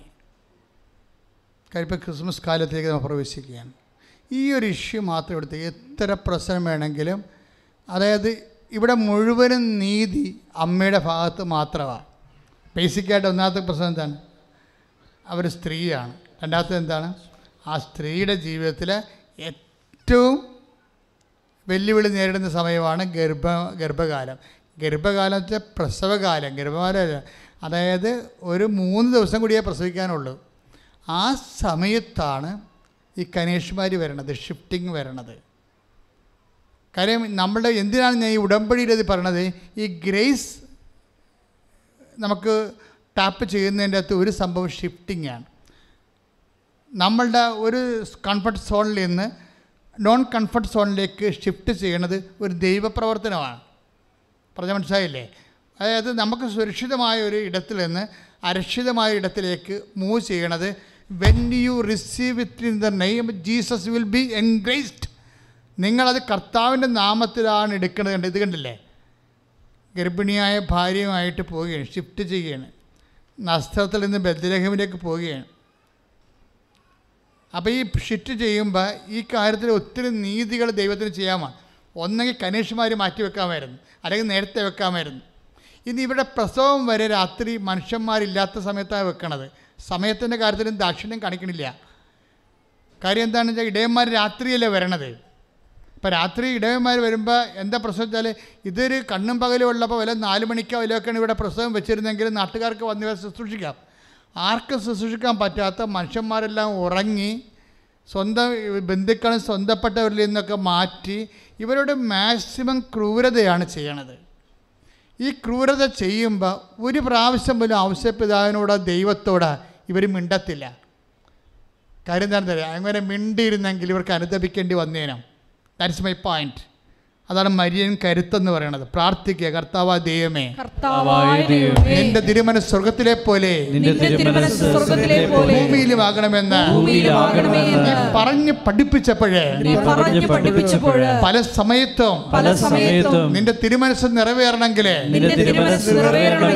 ഞാൻ അരക്ഷിത അവസ്ഥ അങ്ങയുടെ നാമത്തിലെ മറിയത്തെ പോലെ നടക്കാത്ത കാര്യത്തിന് ചേരാത്ത കാര്യത്തിന് അങ്ങയുടെ തിരുസന്നിധിയിലെ മറിയത്തെ പോലെ പരാതിയില്ലാതെ പരിഭവമില്ലാതെ ഹൃദയത്തിൽ സംഗ്രഹിച്ചുകൊണ്ട് പുരുഷനെ കൃപയാക്കാൻ അവസരങ്ങൾ ഉണ്ടാകുമെന്ന് അറിഞ്ഞുകൊണ്ട് ഞങ്ങളെ പഠിപ്പിച്ച പ്രാർത്ഥന ജീവിക്കുമ്പോഴേ ഉടമ്പടി വെച്ച വിഷയങ്ങളിലെ സമയത്തും കാലത്തും അത്യാവശ്യ കാര്യങ്ങള് നടക്കാതെ വരുന്ന ആത്മീയ അവസ്ഥകള് മറിയത്തെ പോലെ അനുഗ്രഹത്താലല്ല കൃപയാൽ ദൈവത്തിന്റെ ശക്തിയാൽ ഞാൻ നിറയപ്പെടാൻ ബലഹീനമാക്കുന്നതാണ് എന്ന് മനസ്സിലാക്കാനുള്ള മരിയൻ അവധാനയാൽ എന്നെ അഭിഷേകം ചെയ്യണമേ. ശ്രദ്ധിക്കട്ടെ.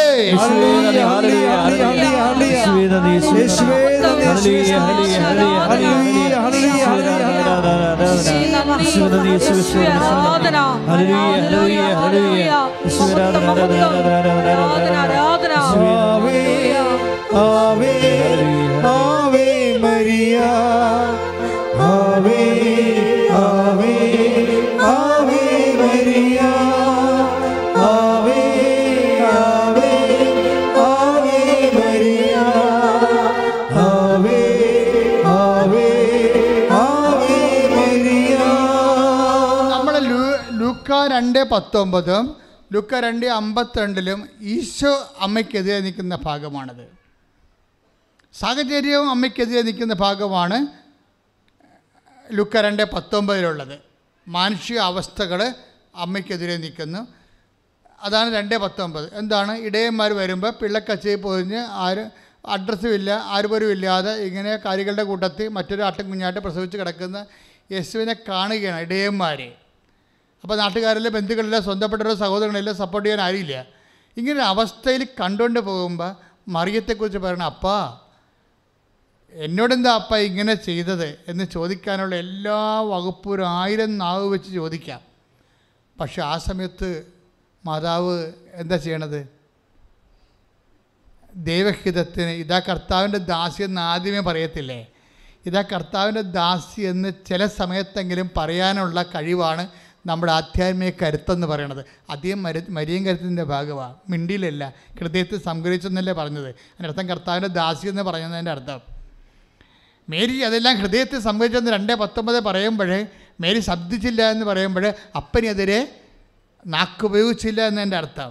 പരാതിയില്ല, പരിഭവമില്ല, തർക്കിച്ചില്ല. അത് ഈശോ ചെയ്ത പോലെയാണ്. 53:7 അവൻ തർക്കിക്കുകയോ ബഹളമുണ്ടാക്കുകയോ ചെയ്തില്ല.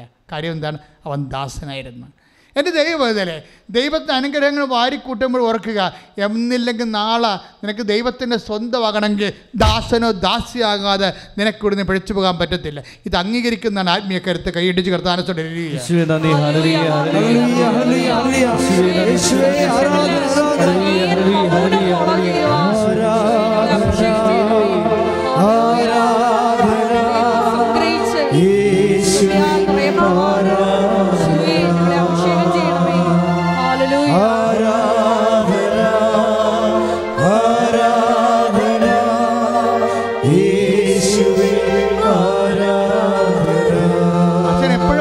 കാര്യമാണ്. ഒരു കാര്യത്തിന് 2 എൻറ്റിറ്റി ഉണ്ട്, ഒരു വിഷയത്തിന് 2 എൻറ്റിറ്റി ഉണ്ട്. ഒന്നെങ്കിൽ അത് അതുപോലെ നടക്കാം, ദാറ്റ് ഈസ് ബ്ലെസ്സിങ്സ്. ഒന്നെങ്കിൽ ഒന്നും നടക്കത്തില്ല, ദാറ്റ് ഈസ് ഗ്രേസ്. പറഞ്ഞ മനസ്സിലായില്ലേ? ഇത് തമ്മിൽ നമ്മൾ തിരിച്ചറിയണം. നമ്മൾ ഇനി ഇങ്ങനെ ABCD പഠിച്ച് എന്നൊരു തറാപ്പന ഒക്കെ പഠിച്ചുകൊണ്ടിരിക്കുന്ന കാലം കഴിഞ്ഞോ? വി മസ്റ്റ്, അതായത് ഇത് church want a mature witness. ഒരു വിശ്വാസിയായിട്ട് കാര്യമില്ല. We are seeking after witness. ഒരു സാക്ഷിയാകണം. സാക്ഷിയാകണമെങ്കിൽ സ്വാഭാവികമായിട്ടും നടക്കുന്ന കാര്യങ്ങളെല്ലാം അനുഗ്രഹങ്ങളാണ്. നടക്കാത്ത കാര്യങ്ങൾ if you take in the name of Jesus Christ, അത് കർത്താവിൻ്റെ തിരുമനസ്സിന് അമ്മയെപ്പോലെ ദാസ്യതയോടെ സമർപ്പിക്കുകയാണെങ്കിൽ നിങ്ങൾ കൃപയാൽ നിറഞ്ഞ് ദൈവത്തിൻ്റെ ശക്തിയാൽ നിറയും. അത് നിത്യതയ്ക്കാണ് അതിൻ്റെ പ്രയോജനം വരുന്നത്.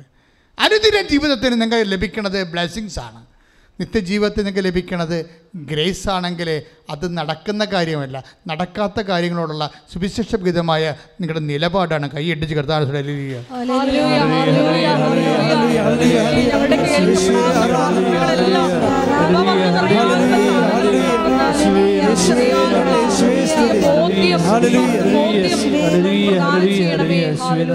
എല്ലാവരും എഴുന്നേൽക്കുക,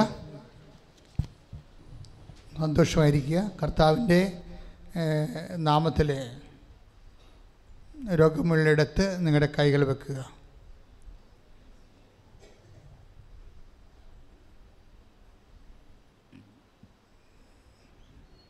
ഉദരരോഗികളുണ്ട്, അവർ ഉദരത്തിൽ ആണ് കൈവെക്കേണ്ടത്. മൂത്രാശയത്തിൽ കല്ലുണ്ടുണ്ട്, കിഡ്നിയിൽ കല്ലുള്ളവരുണ്ട്, കിഡ്നി രോഗികളുണ്ട്, അവർ നടുവിലാണ് കൈവെക്കേണ്ടത്. ശ്വാസകോശ രോഗികളും കരൾ രോഗികളും നെഞ്ചിൻ്റെ മധ്യത്തിൽ കൈവെക്കണം. കരൾ രോഗികൾ നെഞ്ചിൻ്റെയും വയറിൻ്റെ ഇടയ്ക്ക് കൈവെക്കണം. പങ്ക്രിയാസ് രോഗികളെ ഇടതുവശത്ത് കൈവെക്കണം, വയറിൻ്റെ.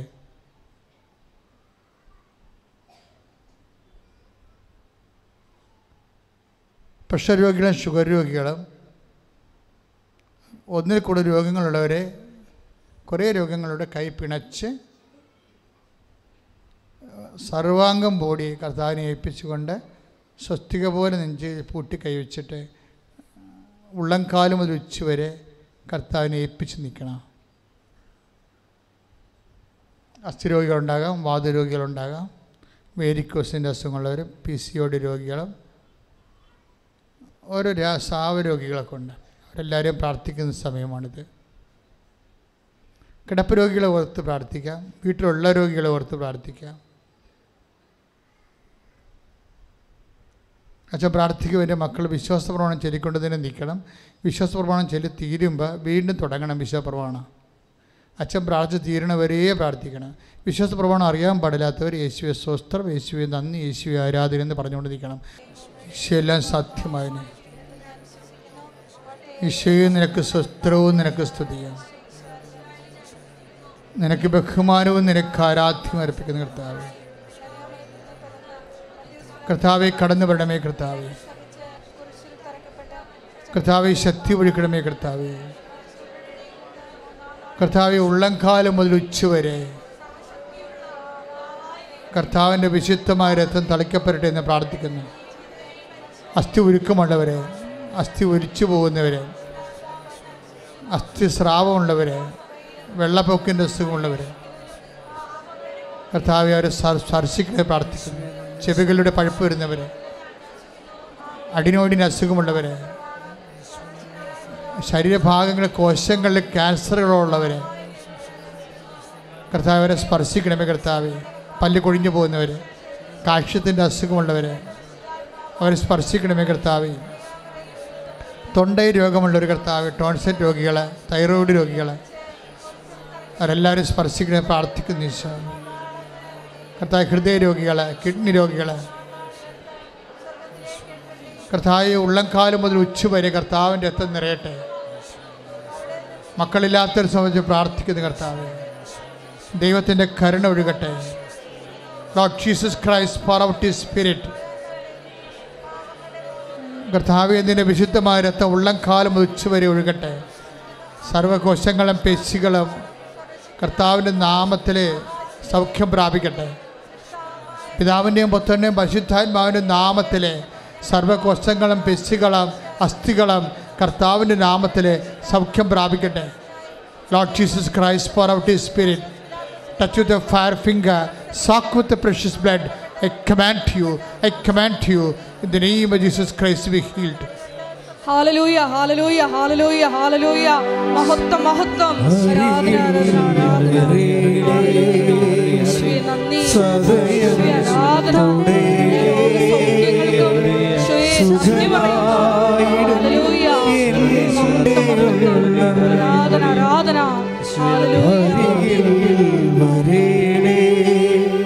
സദയം തുടേണേ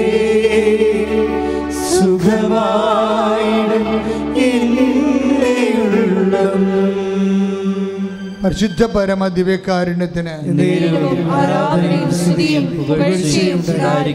മക്കളെ, ജോലി ഇല്ലാത്തവർക്ക് വേണ്ടി പ്രാർത്ഥിക്കുകയാണ്. ജോലി പോയിക്കൊണ്ടിരിക്കുന്നവരെ, ജോലി ടെർമിനേറ്റായി പോയവർ, തിരിച്ചെടുക്കാത്തവർ, നഷ്ടപ്പെട്ടു പോയവർ, വിവാഹം ഒത്തുവരാത്തവർ, മക്കളില്ലാത്തവർ, വീടില്ലാത്തവർ, സ്ഥലമില്ലാത്തവർ, സാമ്പത്തികമായ ബാധ്യതകളും ജപ്തിയിലും ചെന്ന് വീണ് വിഷമിക്കുന്നവർ, കുടുംബത്തിൽ കലഹമുള്ളവർ, കുടുംബത്തിൽ ഭിന്നതയുള്ളവർ, കേസിന് പോയിരിക്കുന്നവർ, വിവാഹമോചനത്തിനായി പോയിരിക്കുന്നവർ, മക്കൾ ദുർനടപ്പിൽ പോയിരുന്നവർ, തെറ്റായ പ്രണയത്തെ അകപ്പെട്ടിരിക്കുന്നവർ, അവരെല്ലാം ഓർത്ത് പ്രാർത്ഥിക്കുന്ന സമയമാണ്. വ്യവസായങ്ങളും വ്യാപാരങ്ങളും ജീവിതമാർഗങ്ങളെല്ലാം വഴിമുട്ടിപ്പോയവർ, മറ്റുള്ളവരുടെ സമ്മർദ്ദത്തിന് അകപ്പെട്ടിരിക്കുന്നവർ, കേസിലകപ്പെട്ടിരിക്കുന്നവർ, സ്വദേശത്തും വിദേശത്തും ജയിലിലായിരിക്കുന്നവർ, അവരെല്ലാം ഓർത്ത് പ്രാർത്ഥിക്കുന്ന സമയമാണ്.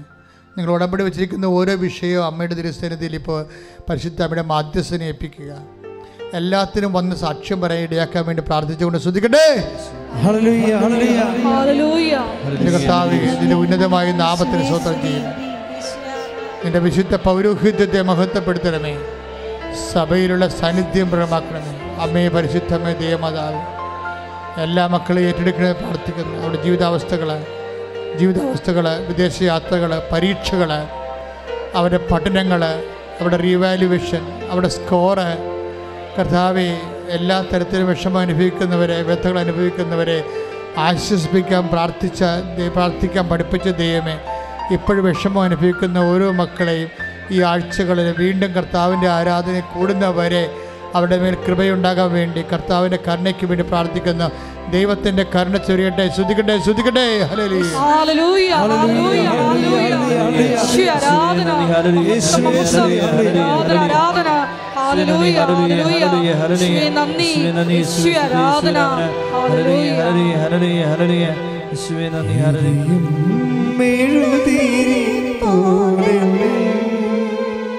ഹൃദയം ഉരുകും നേരം ഇനിയും മെഴുതിരി പോലെ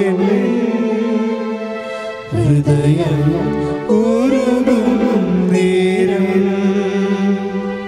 അരികിൽ വരേണേ സദയം തൊഴേണേ സുഖമായി എൻ്റെ ഉള്ളം. മകളെ മുട്ട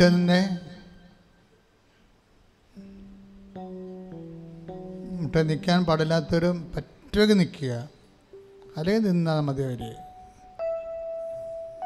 പറ്റുമെങ്കിൽ നിൽക്കാൻ പറഞ്ഞത് ചിലപ്പോഴും ആ സമയത്ത് ഈശോ നിന്നെ തൊടുകയാണെങ്കിൽ നിനക്ക് പൂർണ്ണമായ സൗഖ്യം കിട്ടും. അതുകൊണ്ടാണ് ഇപ്പം മൗനമായി പ്രാർത്ഥിക്കേണ്ട സമയമാണ്. അച്ഛൻ പതുക്കെ പറഞ്ഞുകൊണ്ടിരിക്കുകയുള്ളൂ.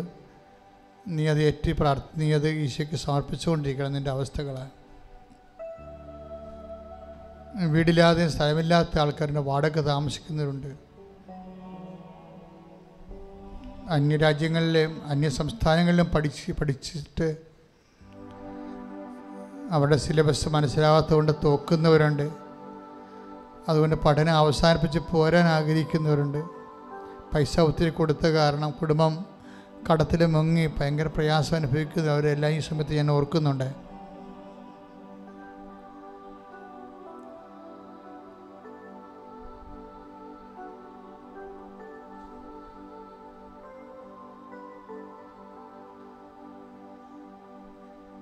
പലരും വിദേശത്തേക്ക് പോകുന്നതിന് വേണ്ടി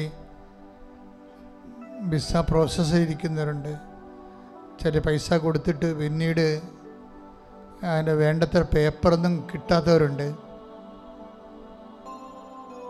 ചിലർക്ക് ഓഫർ ലെറ്റർ മാത്രമേ കിട്ടുന്നുള്ളൂ. ചിലർക്ക് ഇൻ്റർവ്യൂ കഴിഞ്ഞു, പക്ഷേ വിസ കിട്ടണില്ല. അങ്ങനെ വ്യത്യസ്തമായ അവസ്ഥകളിൽ ഓഫീസുകളിലും അതുപോലെ തന്നെ തടഞ്ഞു വച്ചിരിക്കപ്പെട്ടിരിക്കുന്ന അവസ്ഥകൾ, ഓഫീസ് മുഖാന്തരം ഉണ്ടായിരിക്കുന്ന തടസ്സങ്ങൾ, അതെല്ലാം ഓർക്കുക. പരിശുദ്ധാമ്മ അതെല്ലാം ഏറ്റെടുത്ത് നിന്നെ സന്ധിക്കുന്ന സമയമാണ്. ഉടമ്പടി പൂർണ്ണമായിട്ട് മനസ്സുകൊണ്ട് അർപ്പിച്ച് സന്തോഷത്തോടെ ചെയ്യാനുള്ള കൃപയ്ക്ക് വേണ്ടി പ്രാർത്ഥിക്കണം. കാര്യം മെറിറ്റിലല്ല പല കാര്യങ്ങളും നടക്കുന്നത്. ഗ്രേസിലാണെങ്കിൽ തീർച്ചയായിട്ടും നിങ്ങളത് ഗ്രേസ് കൃപ ലഭിക്കാൻ ആവശ്യമായ ഉടമ്പടി നടപടികൾ സാങ്കേതികമായി ചെയ്ത് ഒപ്പിക്കാതെ ആത്മബന്ധത്തോടെ ചെയ്യാനാണ് ഈ പ്രാവശ്യം പറഞ്ഞത്.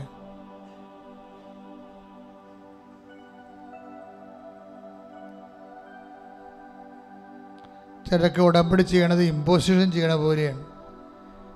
ഇമ്പോസിഷൻ ചെയ്യണ 100 പ്രാവശ്യം എഴുതും, 300 പ്രാവശ്യം എഴുതാനൊക്കെ പറയത്തില്ലേ? ഇങ്ങനെ എഴുതാൻ പറയുന്നതിൻ്റെ കാരണം എന്താണ്? എഴുതി പഠിക്കാനാണ്. ചില ആൾക്കാർ 100 പ്രാവശ്യം എഴുതും, പക്ഷെ പഠിക്കത്തില്ല. അതാണ് സാങ്കേതികമായിട്ട് ചെയ്യണമെന്ന് പറയണത്.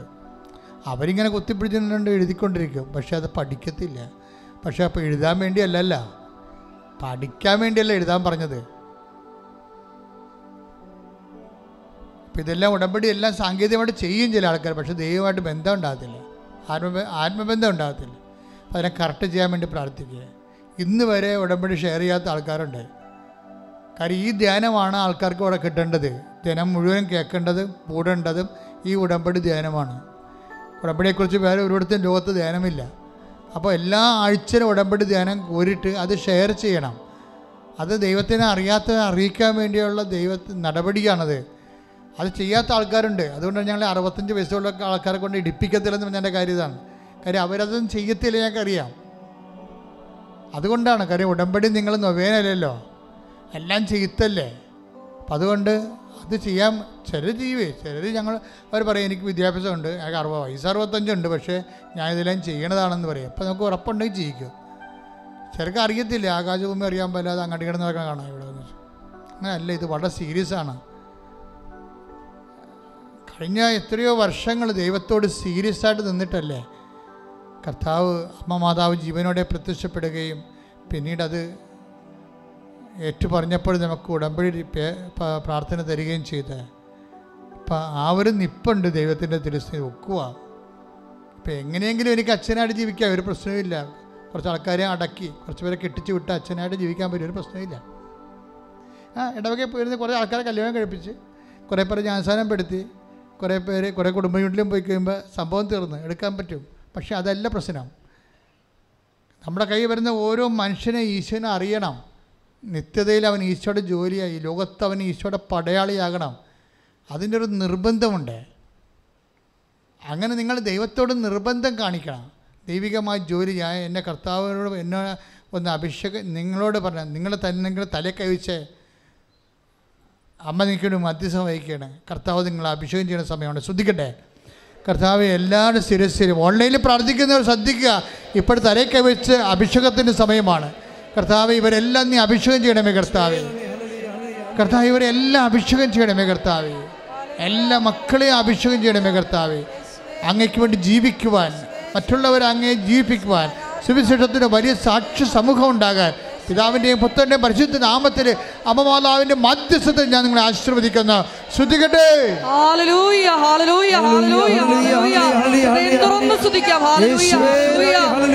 ഞങ്ങളെ അഭിഷേകം ചെയ്യണമേ എന്ന് പ്രാർത്ഥിക്കുന്നു. അപ്പോസ്തലന്മാരായി ഞങ്ങളെ അഭിഷേകം ചെയ്യണമേ എന്ന് പ്രാർത്ഥിക്കുന്നു. ലോകത്തിന്റെ അതിർത്തികളിലേക്ക് ഞങ്ങളെ അയക്കണമേ എന്ന് പ്രാർത്ഥിക്കുന്നു. ഹല്ലേലൂയ, ഹല്ലേലൂയ, മഹത്വം, മഹത്വം, ആരാധന, ആരാധന. ഹല്ലേലൂയ. സദയം തുടരേ സുഖവായിടും എൻ്റെ ഉള്ളം. Praise the Lord. നിങ്ങൾ സന്തോഷമെടുത്ത് തന്നെ നിൽക്കുക മക്കളെ. അച്ഛൻ പ്രാർത്ഥിക്കുന്ന സമയമാണ്. വല്ലാത്ത വിഷമം അനുഭവിക്കുന്നവരെ എൻ്റെ മനസ്സ് പറയുന്നുണ്ട്, നിങ്ങളിപ്പോൾ അനുഗ്രഹിക്കും ദൈവം. എത്ര എഴുതിയിട്ടും പരീക്ഷ തോറ്റുപോകുന്നവർ, ആത്മവിശ്വാസം നഷ്ടപ്പെട്ടു പോകുന്നവർ, സാമ്പത്തിക ബാധ്യതകളെ നാണം കെട്ടിരിക്കുന്നവരുണ്ട്. കുഞ്ഞുങ്ങളുടെ മുമ്പിൽ പോയി, സ്വന്തം മക്കളുടെ മുമ്പിൽ പോലും തലയോർത്ത് നിൽക്കാൻ പറ്റാത്ത മാനസികാവസ്ഥയുള്ളവർ, അങ്ങനെയുള്ളവരെല്ലാം അമ്മയെ കണ്ണീരോടെ അമ്മയ്ക്ക് ഏൽപ്പിക്കുന്നു. അവരെല്ലാം സന്തോഷത്തോടെ വന്നിവിടെ സാക്ഷ്യം പറയാൻ അമ്മ ഈ നിമിഷം ഓൺലൈനിൽ ഇരിക്കുന്നവരെയും തീർത്ഥാടനത്തിൽ അമ്മയുടെ മുമ്പിൽ നേരിട്ടിരിക്കുന്നവരെയും നീ ശക്തമായി ആശീർവദിക്കണമെന്ന് പ്രാർത്ഥിക്കുന്നു. ശ്രദ്ധിക്കട്ടെ.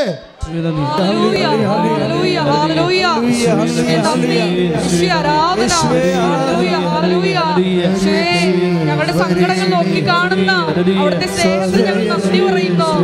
എല്ലാവരെയും അമ്മയുടെ പ്രത്യക്ഷീകരണത്തിന്റെ സാക്ഷികളായി ഉയർത്തണമെന്ന് പ്രാർത്ഥിക്കുന്നു. Hallelujah, hallelujah. ഇനിയും കുറേ പേരുണ്ട്. ദൈവം നേരിട്ട് ഇറങ്ങി വന്നാലേ ഈ വിഷയത്തിനൊരു സമാധാനമുള്ളൂ. ഞാനൊരു വഴിയും കാണുന്നില്ല മരിക്കുകയല്ലാതെ. അങ്ങനെ പറയുന്ന എന്നോട് പറയുന്ന ആൾക്കാരുണ്ട്. ഞാനൊരു വഴിയും കാണുന്നില്ല മരിക്കുകയല്ലാതെ.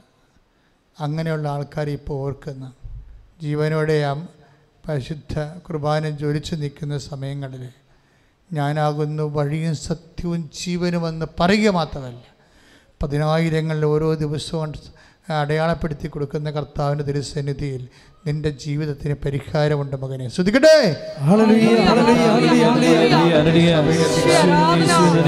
എന്റെ കർത്താവിന്റെ ഉന്നതമായ നാമത്തില്, സഭയുടെ അധികാരത്തിൽ, കുരിശിന്റെ അടയാളത്തിൽ മാരകമായ ദോഷങ്ങള്, തീരാവ്യാധികള്, വ്യഥകള് യേശുവിന്റെ നാമത്തില് വിട്ടുമാറട്ടെ. അതിനുള്ള പോംവഴികള് യേശുവിന്റെ നാമത്തില് അമ്മയുടെ മധ്യസ്ഥത്തില് തെളിഞ്ഞു വരട്ടെ. ശ്രദ്ധിക്കട്ടെ.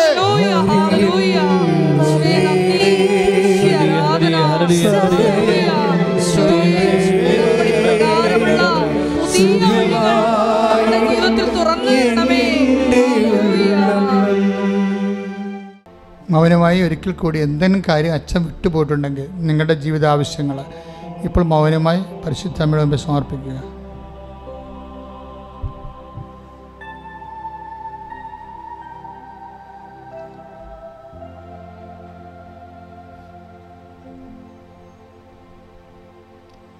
ഓരോരുത്തരുടെ വ്യൂസും അതുപോലെ തന്നെ അവരുടെ ഇൻകമൊക്കെ കൂട്ടാൻ വേണ്ടി നമ്മളെപ്പോഴും സ്ഥിരമായിട്ട് എപ്പോഴും ട്രോൾ ചെയ്യുന്നവരുണ്ട്. അപ്പം നിങ്ങൾ അവർക്കെതിരെ ട്രോളൊന്നും ചെയ്യേണ്ട കാര്യമില്ല. നമ്മുടെ ആത്മീയ കൃപയ്ക്ക് എതിരാണ്. നിങ്ങൾക്ക് നിങ്ങളുടെ അനുഭവങ്ങൾ പറയാം. കാര്യം അതിൻ്റെ ഇടയിൽ സുവിശേഷ വേല ചെയ്യാൻ വേണ്ടിയുള്ള ഒരു സാക്ഷ്യ ശുശ്രൂഷയാണ്. നിങ്ങൾ അനുഭവിച്ച കൃപാസനം, നിങ്ങളിവിടെ വന്നപ്പോൾ നിങ്ങൾക്കുണ്ടായ ആശ്വാസവും ശക്തിയും അടയാളവും അതൊക്കെ നിങ്ങൾക്ക് കമൻ്റായിട്ടിടാം. അപ്പോഴെല്ലാവർക്കും അത് മനസ്സിലാകും കാര്യങ്ങൾ. അത് സുവിശേഷ വേല കൂടിയാണ്. അത് നമ്മൾ മറ്റുള്ളവരോട് പറയാൻ, ഇപ്പോൾ അവരോട് ട്രോളർമാരോട് മാത്രമല്ല ആരോടും പറയാൻ നമ്മൾ ബാധ്യസ്ഥരാണ്. ഇപ്പോൾ ഓരോരുത്തർക്ക് സ്വന്തമായിട്ട് വീഡിയോ ഇടുന്ന കണ്ടില്ലേ?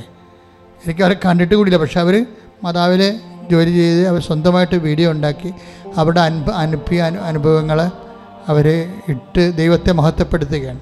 അപ്പോൾ അതുപോലെയുള്ള തെറ്റായ കാര്യങ്ങളെ പ്രചരിക്കാതിരിക്കുകയും തിന്മയുടെ ശക്തിയെ പ്രതിരോധിക്കാൻ നമ്മൾ ഇരുട്ട് കൂടുമ്പോൾ വെളിച്ചത്തിന് വിളക്കല്ല കത്തിച്ച് വെക്കേണ്ട. കൂടുതൽ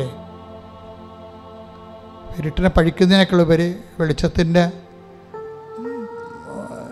ദീപവാഹകരായിട്ട് മാറാൻ നിങ്ങളുടെ സാക്ഷ്യവും നിങ്ങളുടെ അനുഭവവും അതിൻ്റെ കമൻറ്റ് ബോക്സിൽ ഇടുന്നത് നല്ലതാണ്, കർത്താവിനെ ലോകത്തിന് കൊടുക്കാൻ വേണ്ടി. നമ്മുടെ എല്ലാ ഉടമ്പടി നിയോഗങ്ങൾ പരിശുദ്ധ അമ്മയുടെ മധ്യസ്ഥയിൽ ദിവ്യകാരുണ്യ അൾത്താരയിൽ സമർപ്പിച്ചുകൊണ്ട് പരിശുദ്ധ അമ്മയുടെ പ്രത്യക്ഷീകരണത്തിൻ്റെ സാക്ഷികളായി എന്നെയും എൻ്റെ കുടുംബത്തെയും ഉയർത്തണമേ എന്ന് പ്രാർത്ഥിച്ചുകൊണ്ട് ശിരസ് നമിച്ച് നമുക്ക് ദിവ്യകാരുണ്യനാഥൻ്റെ ആശീർവാദം സ്വീകരിക്കാം.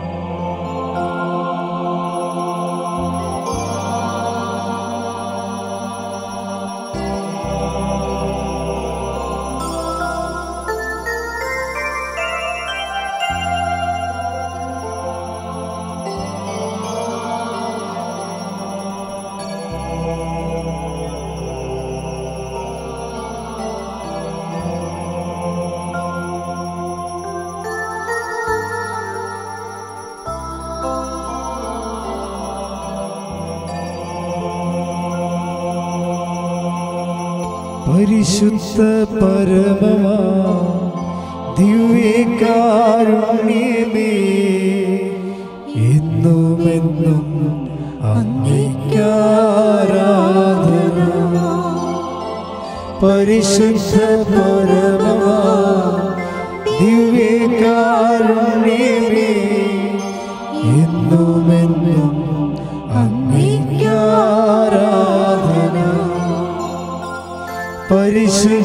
പരമമാ ദിവ്യകാരുണ്യമേ എന്നും എന്നും അങ്ങേക്കാരാധന.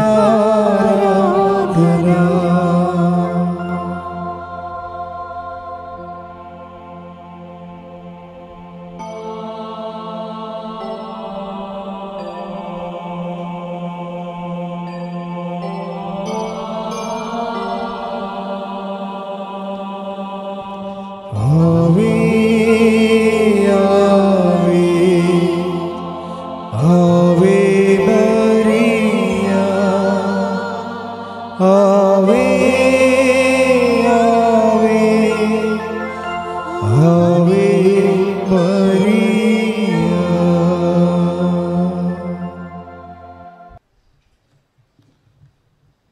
അറിയിപ്പുകൾ.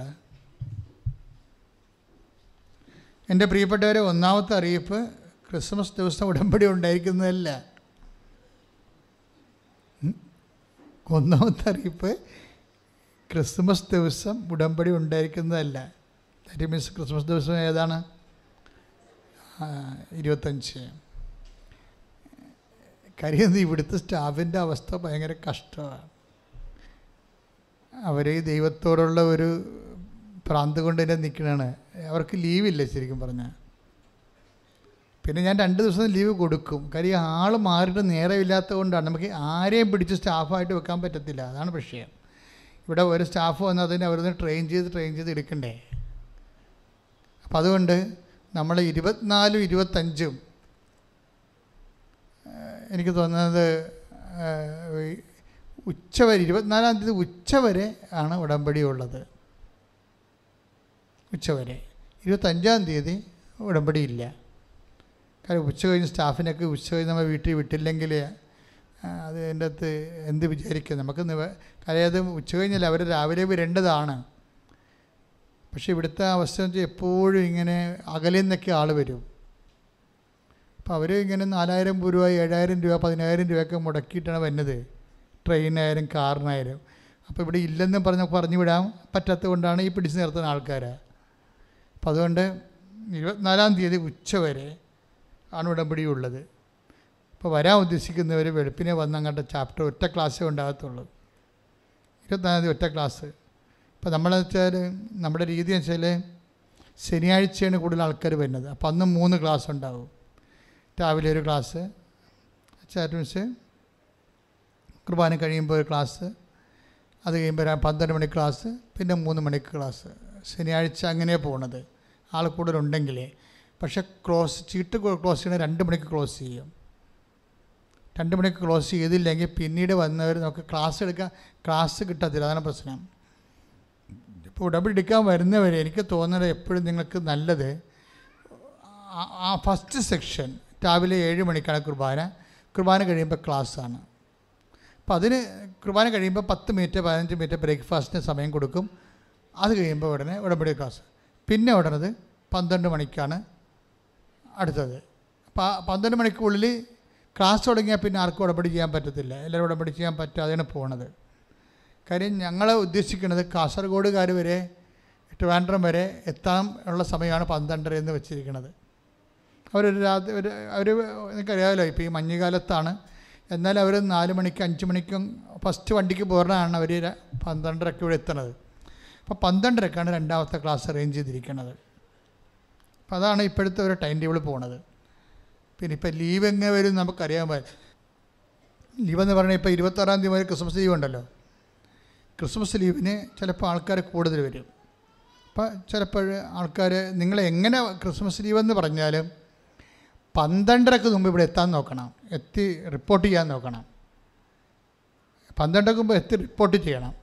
ചിലപ്പോൾ ക്ലാസ് ചിലപ്പോൾ ഒരെണ്ണം കൂടി ആളുണ്ടെങ്കിൽ എടുക്കുമായിരിക്കും. പക്ഷേ റിപ്പോർട്ട് ചെയ്യണം. അത് പ്രധാനപ്പെട്ട കാര്യം. 12:30യാണ് നിങ്ങൾക്ക് ഇതിൻ്റെ അകത്ത് വരേണ്ട ലാസ്റ്റ് സമയം. ഉടമ്പടി എടുക്കാനും പുതുക്കാനുള്ളവർക്കാണ് ഈ പറയേണ്ടത്. കൂടുതലായിട്ടുള്ളത് ഉടമ്പടി പുതുതായിട്ട് എടുക്കാനുള്ളവർക്കാണ് ഇത് നിർദ്ദേശമുള്ളത്.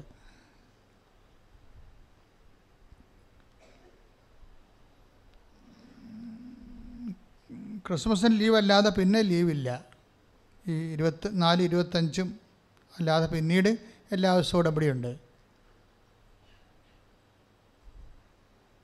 അച്ഛൻ ആൾക്കാരെ വ്യാഴാഴ്ചയും ഞായറാഴ്ച ഒഴിച്ച് ബാക്കി എല്ലാ ദിവസങ്ങളിലും ആൾക്കാരെ കാണും. പക്ഷേ നിങ്ങൾ 9447285400 വിളിച്ച് ചോദിക്കണം. എന്താ കാര്യം വെച്ച് കഴിഞ്ഞാൽ എമർജൻസി വന്ന് പോയി കഴിഞ്ഞാൽ അറിയാൻ വേണ്ടിയാണ്. ഇപ്പം നിങ്ങളെ വീട്ടിൽ നിന്ന് ഇറങ്ങി ഇപ്പം നാളെ നിങ്ങൾ വരികയാണെങ്കിൽ ഇന്ന് വിളിച്ച് ചോദിക്കണം, അച്ഛനുണ്ടോ എന്ന് ചോദിക്കണം. അതായത് ഞാൻ ഉദ്ദേശിക്കുന്നത് ഈ പുതുക്കിയ ആൾക്കാരുടെ കാര്യമാണ് ഈ പറയണത്. ഉടമ്പടി എടുക്കുന്നവർ ഇവിടെ വന്നാൽ മാത്രമേ നിങ്ങളുടെ രോഗം അത് ഭയങ്കര സീരിയസ് ആണെന്ന് ഓഫീസിൽ നിന്ന് ചീട്ട് കാണിച്ചാൽ മാത്രമേ നമുക്ക് ചിലപ്പോൾ ഇവിടെ വന്ന് ഞങ്ങളെ വിളിച്ചിട്ടല്ലേ വന്നത് എന്ന് പറഞ്ഞിട്ട് കാര്യമില്ല. ചിലപ്പോൾ ചീട്ട് കിട്ടില്ലെന്ന് വരും. കാര്യം നിങ്ങളുടെ ആ വിഷയം അതിനേക്കാൾ സീരിയസ് ആയിട്ടുള്ള ആൾക്കാർ വേറെ ഉണ്ടെന്നുണ്ടെങ്കിൽ ചീട്ട് കിട്ടത്തില്ല. കാരണം 120 ചീട്ടാണ് മാക്സിമം കൊടുക്കാൻ പറ്റണത്. ഇപ്പോൾ ഞാൻ 8 മണി വരെ വൈകുന്നേരം നിന്നിട്ടാണ് തീരണത്. അപ്പം അതുകൊണ്ട് നിങ്ങളെ സംബന്ധിച്ച് നിങ്ങളുടെ വിഷയം സീരിയസ് ആണെങ്കിൽ ആ വിഷയം സീരിയസിൻ്റെ നിങ്ങളുടെ ആ രേഖ കൈ കാണണം. അപ്പം അച്ഛനെ കാണണമെന്ന് ചിലർക്ക് ഭയങ്കര നിർബന്ധമാണ്. അപ്പം അങ്ങനെയുള്ളവരുടെ ആ വിഷയം കൊണ്ടായിരിക്കും, അവരുടെ വിഷമം കൊണ്ടാണ്. പക്ഷെ അത് സീരിയസ് ആണ്, ഭയങ്കര സീരിയസ് ആയ വിഷയമാണെങ്കിൽ അതിൻ്റെ രേഖ നിങ്ങളുടെ കയ്യിലുണ്ടാകണം. പറഞ്ഞിട്ട് കാര്യമില്ല, അവിടെ ഫലിപ്പിക്കാൻ പറ്റാത്ത കാര്യം. എല്ലാവരുടെ കയ്യിലും രേഖയുണ്ട്. വന്നവർ മാക്സിമം രേഖയും കൊണ്ടാണ് വേണ്ടത്. അപ്പോൾ ചുമ്മാ വായ്ത്താളം പറഞ്ഞിട്ട് കാര്യമില്ല. അവരാരും നിങ്ങൾക്കറിയാം, നിങ്ങളെ ഓണർ ചെയ്യാൻ പറ്റത്തില്ല. കാര്യം രേഖ ഉള്ളവർ കാണിക്കുമ്പോൾ രേഖയില്ലാത്തവർ എന്ത് കാണിക്കാൻ? അപ്പം അതുകൊണ്ട് ശ്രദ്ധിക്കണം, രേഖ എപ്പോഴും കയ്യിലുണ്ടാണ്. രോഗത്തിൻ്റെ ആയാലും ശരി. പിന്നെ സ്വർണ്ണ പണയം വെച്ച് ജപ്റ്റിയാണെന്ന് പറഞ്ഞ് വരരുത്. ജപ്റ്റി എന്ന് പറയുമ്പോൾ സ്വർണ്ണ പണയം വെച്ച പേപ്പർ കൊണ്ടാണ്. അതിനേക്കാൾ ഗൗരവമുള്ള എന്തെല്ലാം പ്രശ്നങ്ങൾ ഇവിടെ മനുഷ്യൻ അനുഭവിക്കണേ. അപ്പോൾ അതൊന്നുമില്ല, കിടപ്പാടം പോണൊരവസ്ഥ വരുമ്പോഴാണ് ജപ്റ്റി എന്ന് കൃപാസനം പറയണത്. അല്ല സ്വർണ്ണ പണയം വെച്ച ആൾക്കാരുടെ കാര്യമല്ല പറയണത്. അതിനാണ് നിങ്ങൾ ഈ ഉടമ്പടി എടുത്തിരിക്കുന്നത്. ആ ഉടമ്പടി അത് വെക്കാം തീർച്ചയായിട്ടും, അത് ഒരു വഴി കാണിച്ചു തരട്ടെ. പക്ഷേ കിടപ്പാടം പോകുന്ന ആൾക്കാർ തീർച്ചയായിട്ടും ഞാനത് കൊണ്ടുപോയി അറ്റ കൈക്ക് അമ്മയുടെ മുമ്പിൽ കൊണ്ട് വെക്കുക. നിങ്ങളുടെ ആധാരവും നിങ്ങളുടെ ജപ്റ്റി പേപ്പർ വെക്കുക. അപ്പോൾ പോണ വഴിക്കും മാതാവ് നിങ്ങൾക്ക് പുതിയ വഴി കാണിച്ചു തരും. എന്ത് വേണം ചെയ്യാം. നിങ്ങൾക്ക് അങ്ങനെ കുറേ സാക്ഷ്യങ്ങളില്ലേ. അപ്പോൾ കറസ്പോണ്ടിങ് സാക്ഷ്യങ്ങൾ നോക്കണം. എല്ലാ സാക്ഷ്യങ്ങളും കാണുകയാണെങ്കിൽ നമ്മുടെ ഈ ജന്മം മുഴുവൻ വേണ്ടി വരും. അതല്ല, നിങ്ങളുടെ വിഷയത്തിൻ്റെ സാക്ഷ്യം കാണുക. നിങ്ങളുടെ വിഷയത്തിൻ്റെ സാക്ഷ്യം കണ്ടാൽ മതി. ജപ്റ്റിയുടെ സാക്ഷ്യം കാണുക. പരീക്ഷക്കാരുടെ സാക്ഷ്യം കാണുക. അപ്പം അത് സാക്ഷ്യം കേൾക്കുമ്പോൾ നിങ്ങൾക്ക് ശക്തി വർദ്ധിക്കും എന്നുള്ള കാര്യം സത്യമായ കാര്യമാണ്. ആ രീതിയിൽ വേണം അത് കേൾക്കാനും പ്രാർത്ഥിച്ച് കേൾക്കാൻ വേണ്ടി. ഓക്കെ.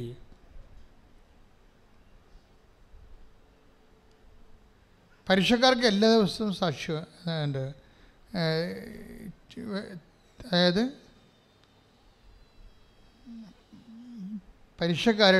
പ്രൊഫഷണൽ പരീക്ഷക്കാരെ എല്ലാ ദിവസവും കാണുന്നുണ്ട്. ഹോൾ ടിക്കറ്റ് കൊണ്ടുവന്നവർ എല്ലാ ദിവസവും എന്ന് പറഞ്ഞത് ഞായറും വേഴ ഒഴിച്ച്. പക്ഷെ അവർ വിളിച്ച് ചോദിക്കണം ഓഫീസിൽ, അച്ഛനുണ്ടോ എന്നൊക്കെ. ഇപ്പോൾ അടുത്ത തിങ്കളാഴ്ച ഞാനില്ല, കേസാണ്. അർത്തങ്ക പഞ്ചായത്ത് വേണമെന്നും പറഞ്ഞ് 5 കൊല്ലം മുമ്പ് കളക്ടറേറ്റ് പിക്കറ്റിന് പോയായിരുന്നു. അത് കേസായിരിക്കുകയാണ്. അപ്പോൾ തിങ്കളാഴ്ച കേസാണ്. ഇങ്ങനെ ഇടയ്ക്ക് ചില സമയത്തൊക്കെ പോകും. പിന്നെ അമ്മയ്ക്കൊരു പ്രാർത്ഥനാ മുറി, എൻ്റെ സ്വന്തം മുറി, ആ ഒരു പ്രോജക്റ്റ് നടന്നുകൊണ്ടിരിക്കുകയാണ്, ബിൽഡിങ് നടന്നുകൊണ്ടിരിക്കുകയാണ്. നിങ്ങൾക്ക് പോയി നോക്കാവുന്നേ ഉള്ളൂ. ഇവിടുന്ന് പോകുമ്പോൾ ലിറ്റിൽ ഫ്ലവർ നഴ്സറിയുടെ ആ കോമ്പൗണ്ടാണ്, അവിടെ വർക്ക് നടന്നുകൊണ്ടിരിക്കുകയാണ്. അതായത് അത് നമ്മൾ ഉദ്ദേശിക്കുന്നത് ഒത്തിരി അകലെയെന്ന് വരുന്നവരെയാണ്.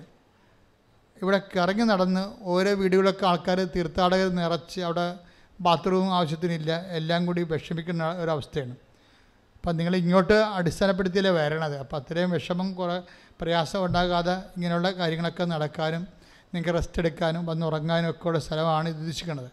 4 ദിവസം വരെ കിട്ടും നമുക്ക്. ഒരു വർഷം 4 ദിവസം വരെ നിങ്ങൾക്ക് ആ മുറി ഫ്രീ ആയിട്ട് കിട്ടും. അതാണ് അമ്മയ്ക്കൊരു മുറി, എൻ്റെ സ്വന്തം പ്രാർത്ഥനാ മുറി. അത് നിങ്ങൾക്ക് ആവശ്യമുണ്ടെങ്കിൽ, ആ പ്രോജക്റ്റിൻ്റെ ഭാഗമാകാൻ താല്പര്യമുണ്ടെങ്കിൽ 94 47 69 68 15 നമ്പറിൽ വിളിച്ച് ചോദിക്കുക.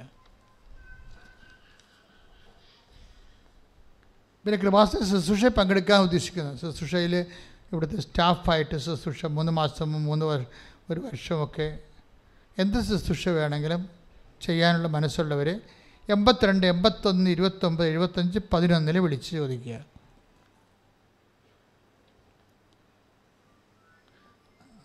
ഇപ്പം നമുക്ക് ജർമ്മൻ പത്രം കൂടി ഇപ്പോൾ ഈ ആഴ്ചയിൽ പ്രിൻ്റ് ചെയ്ത് വരും. ഇറ്റാലിയൻ പത്രമുണ്ട്, ഹിന്ദി, ഇംഗ്ലീഷ്, തമിഴ്, കർണാടക. അപ്പോൾ അതാ സ്ഥലങ്ങളിലുള്ളവർ മറാഠി, ബംഗാളി, ആ ഭാഷകളിലെല്ലാം കൃപാസന പത്രമുണ്ട്. അപ്പോൾ നിങ്ങൾ ചോദിച്ച് വാങ്ങിക്കണം.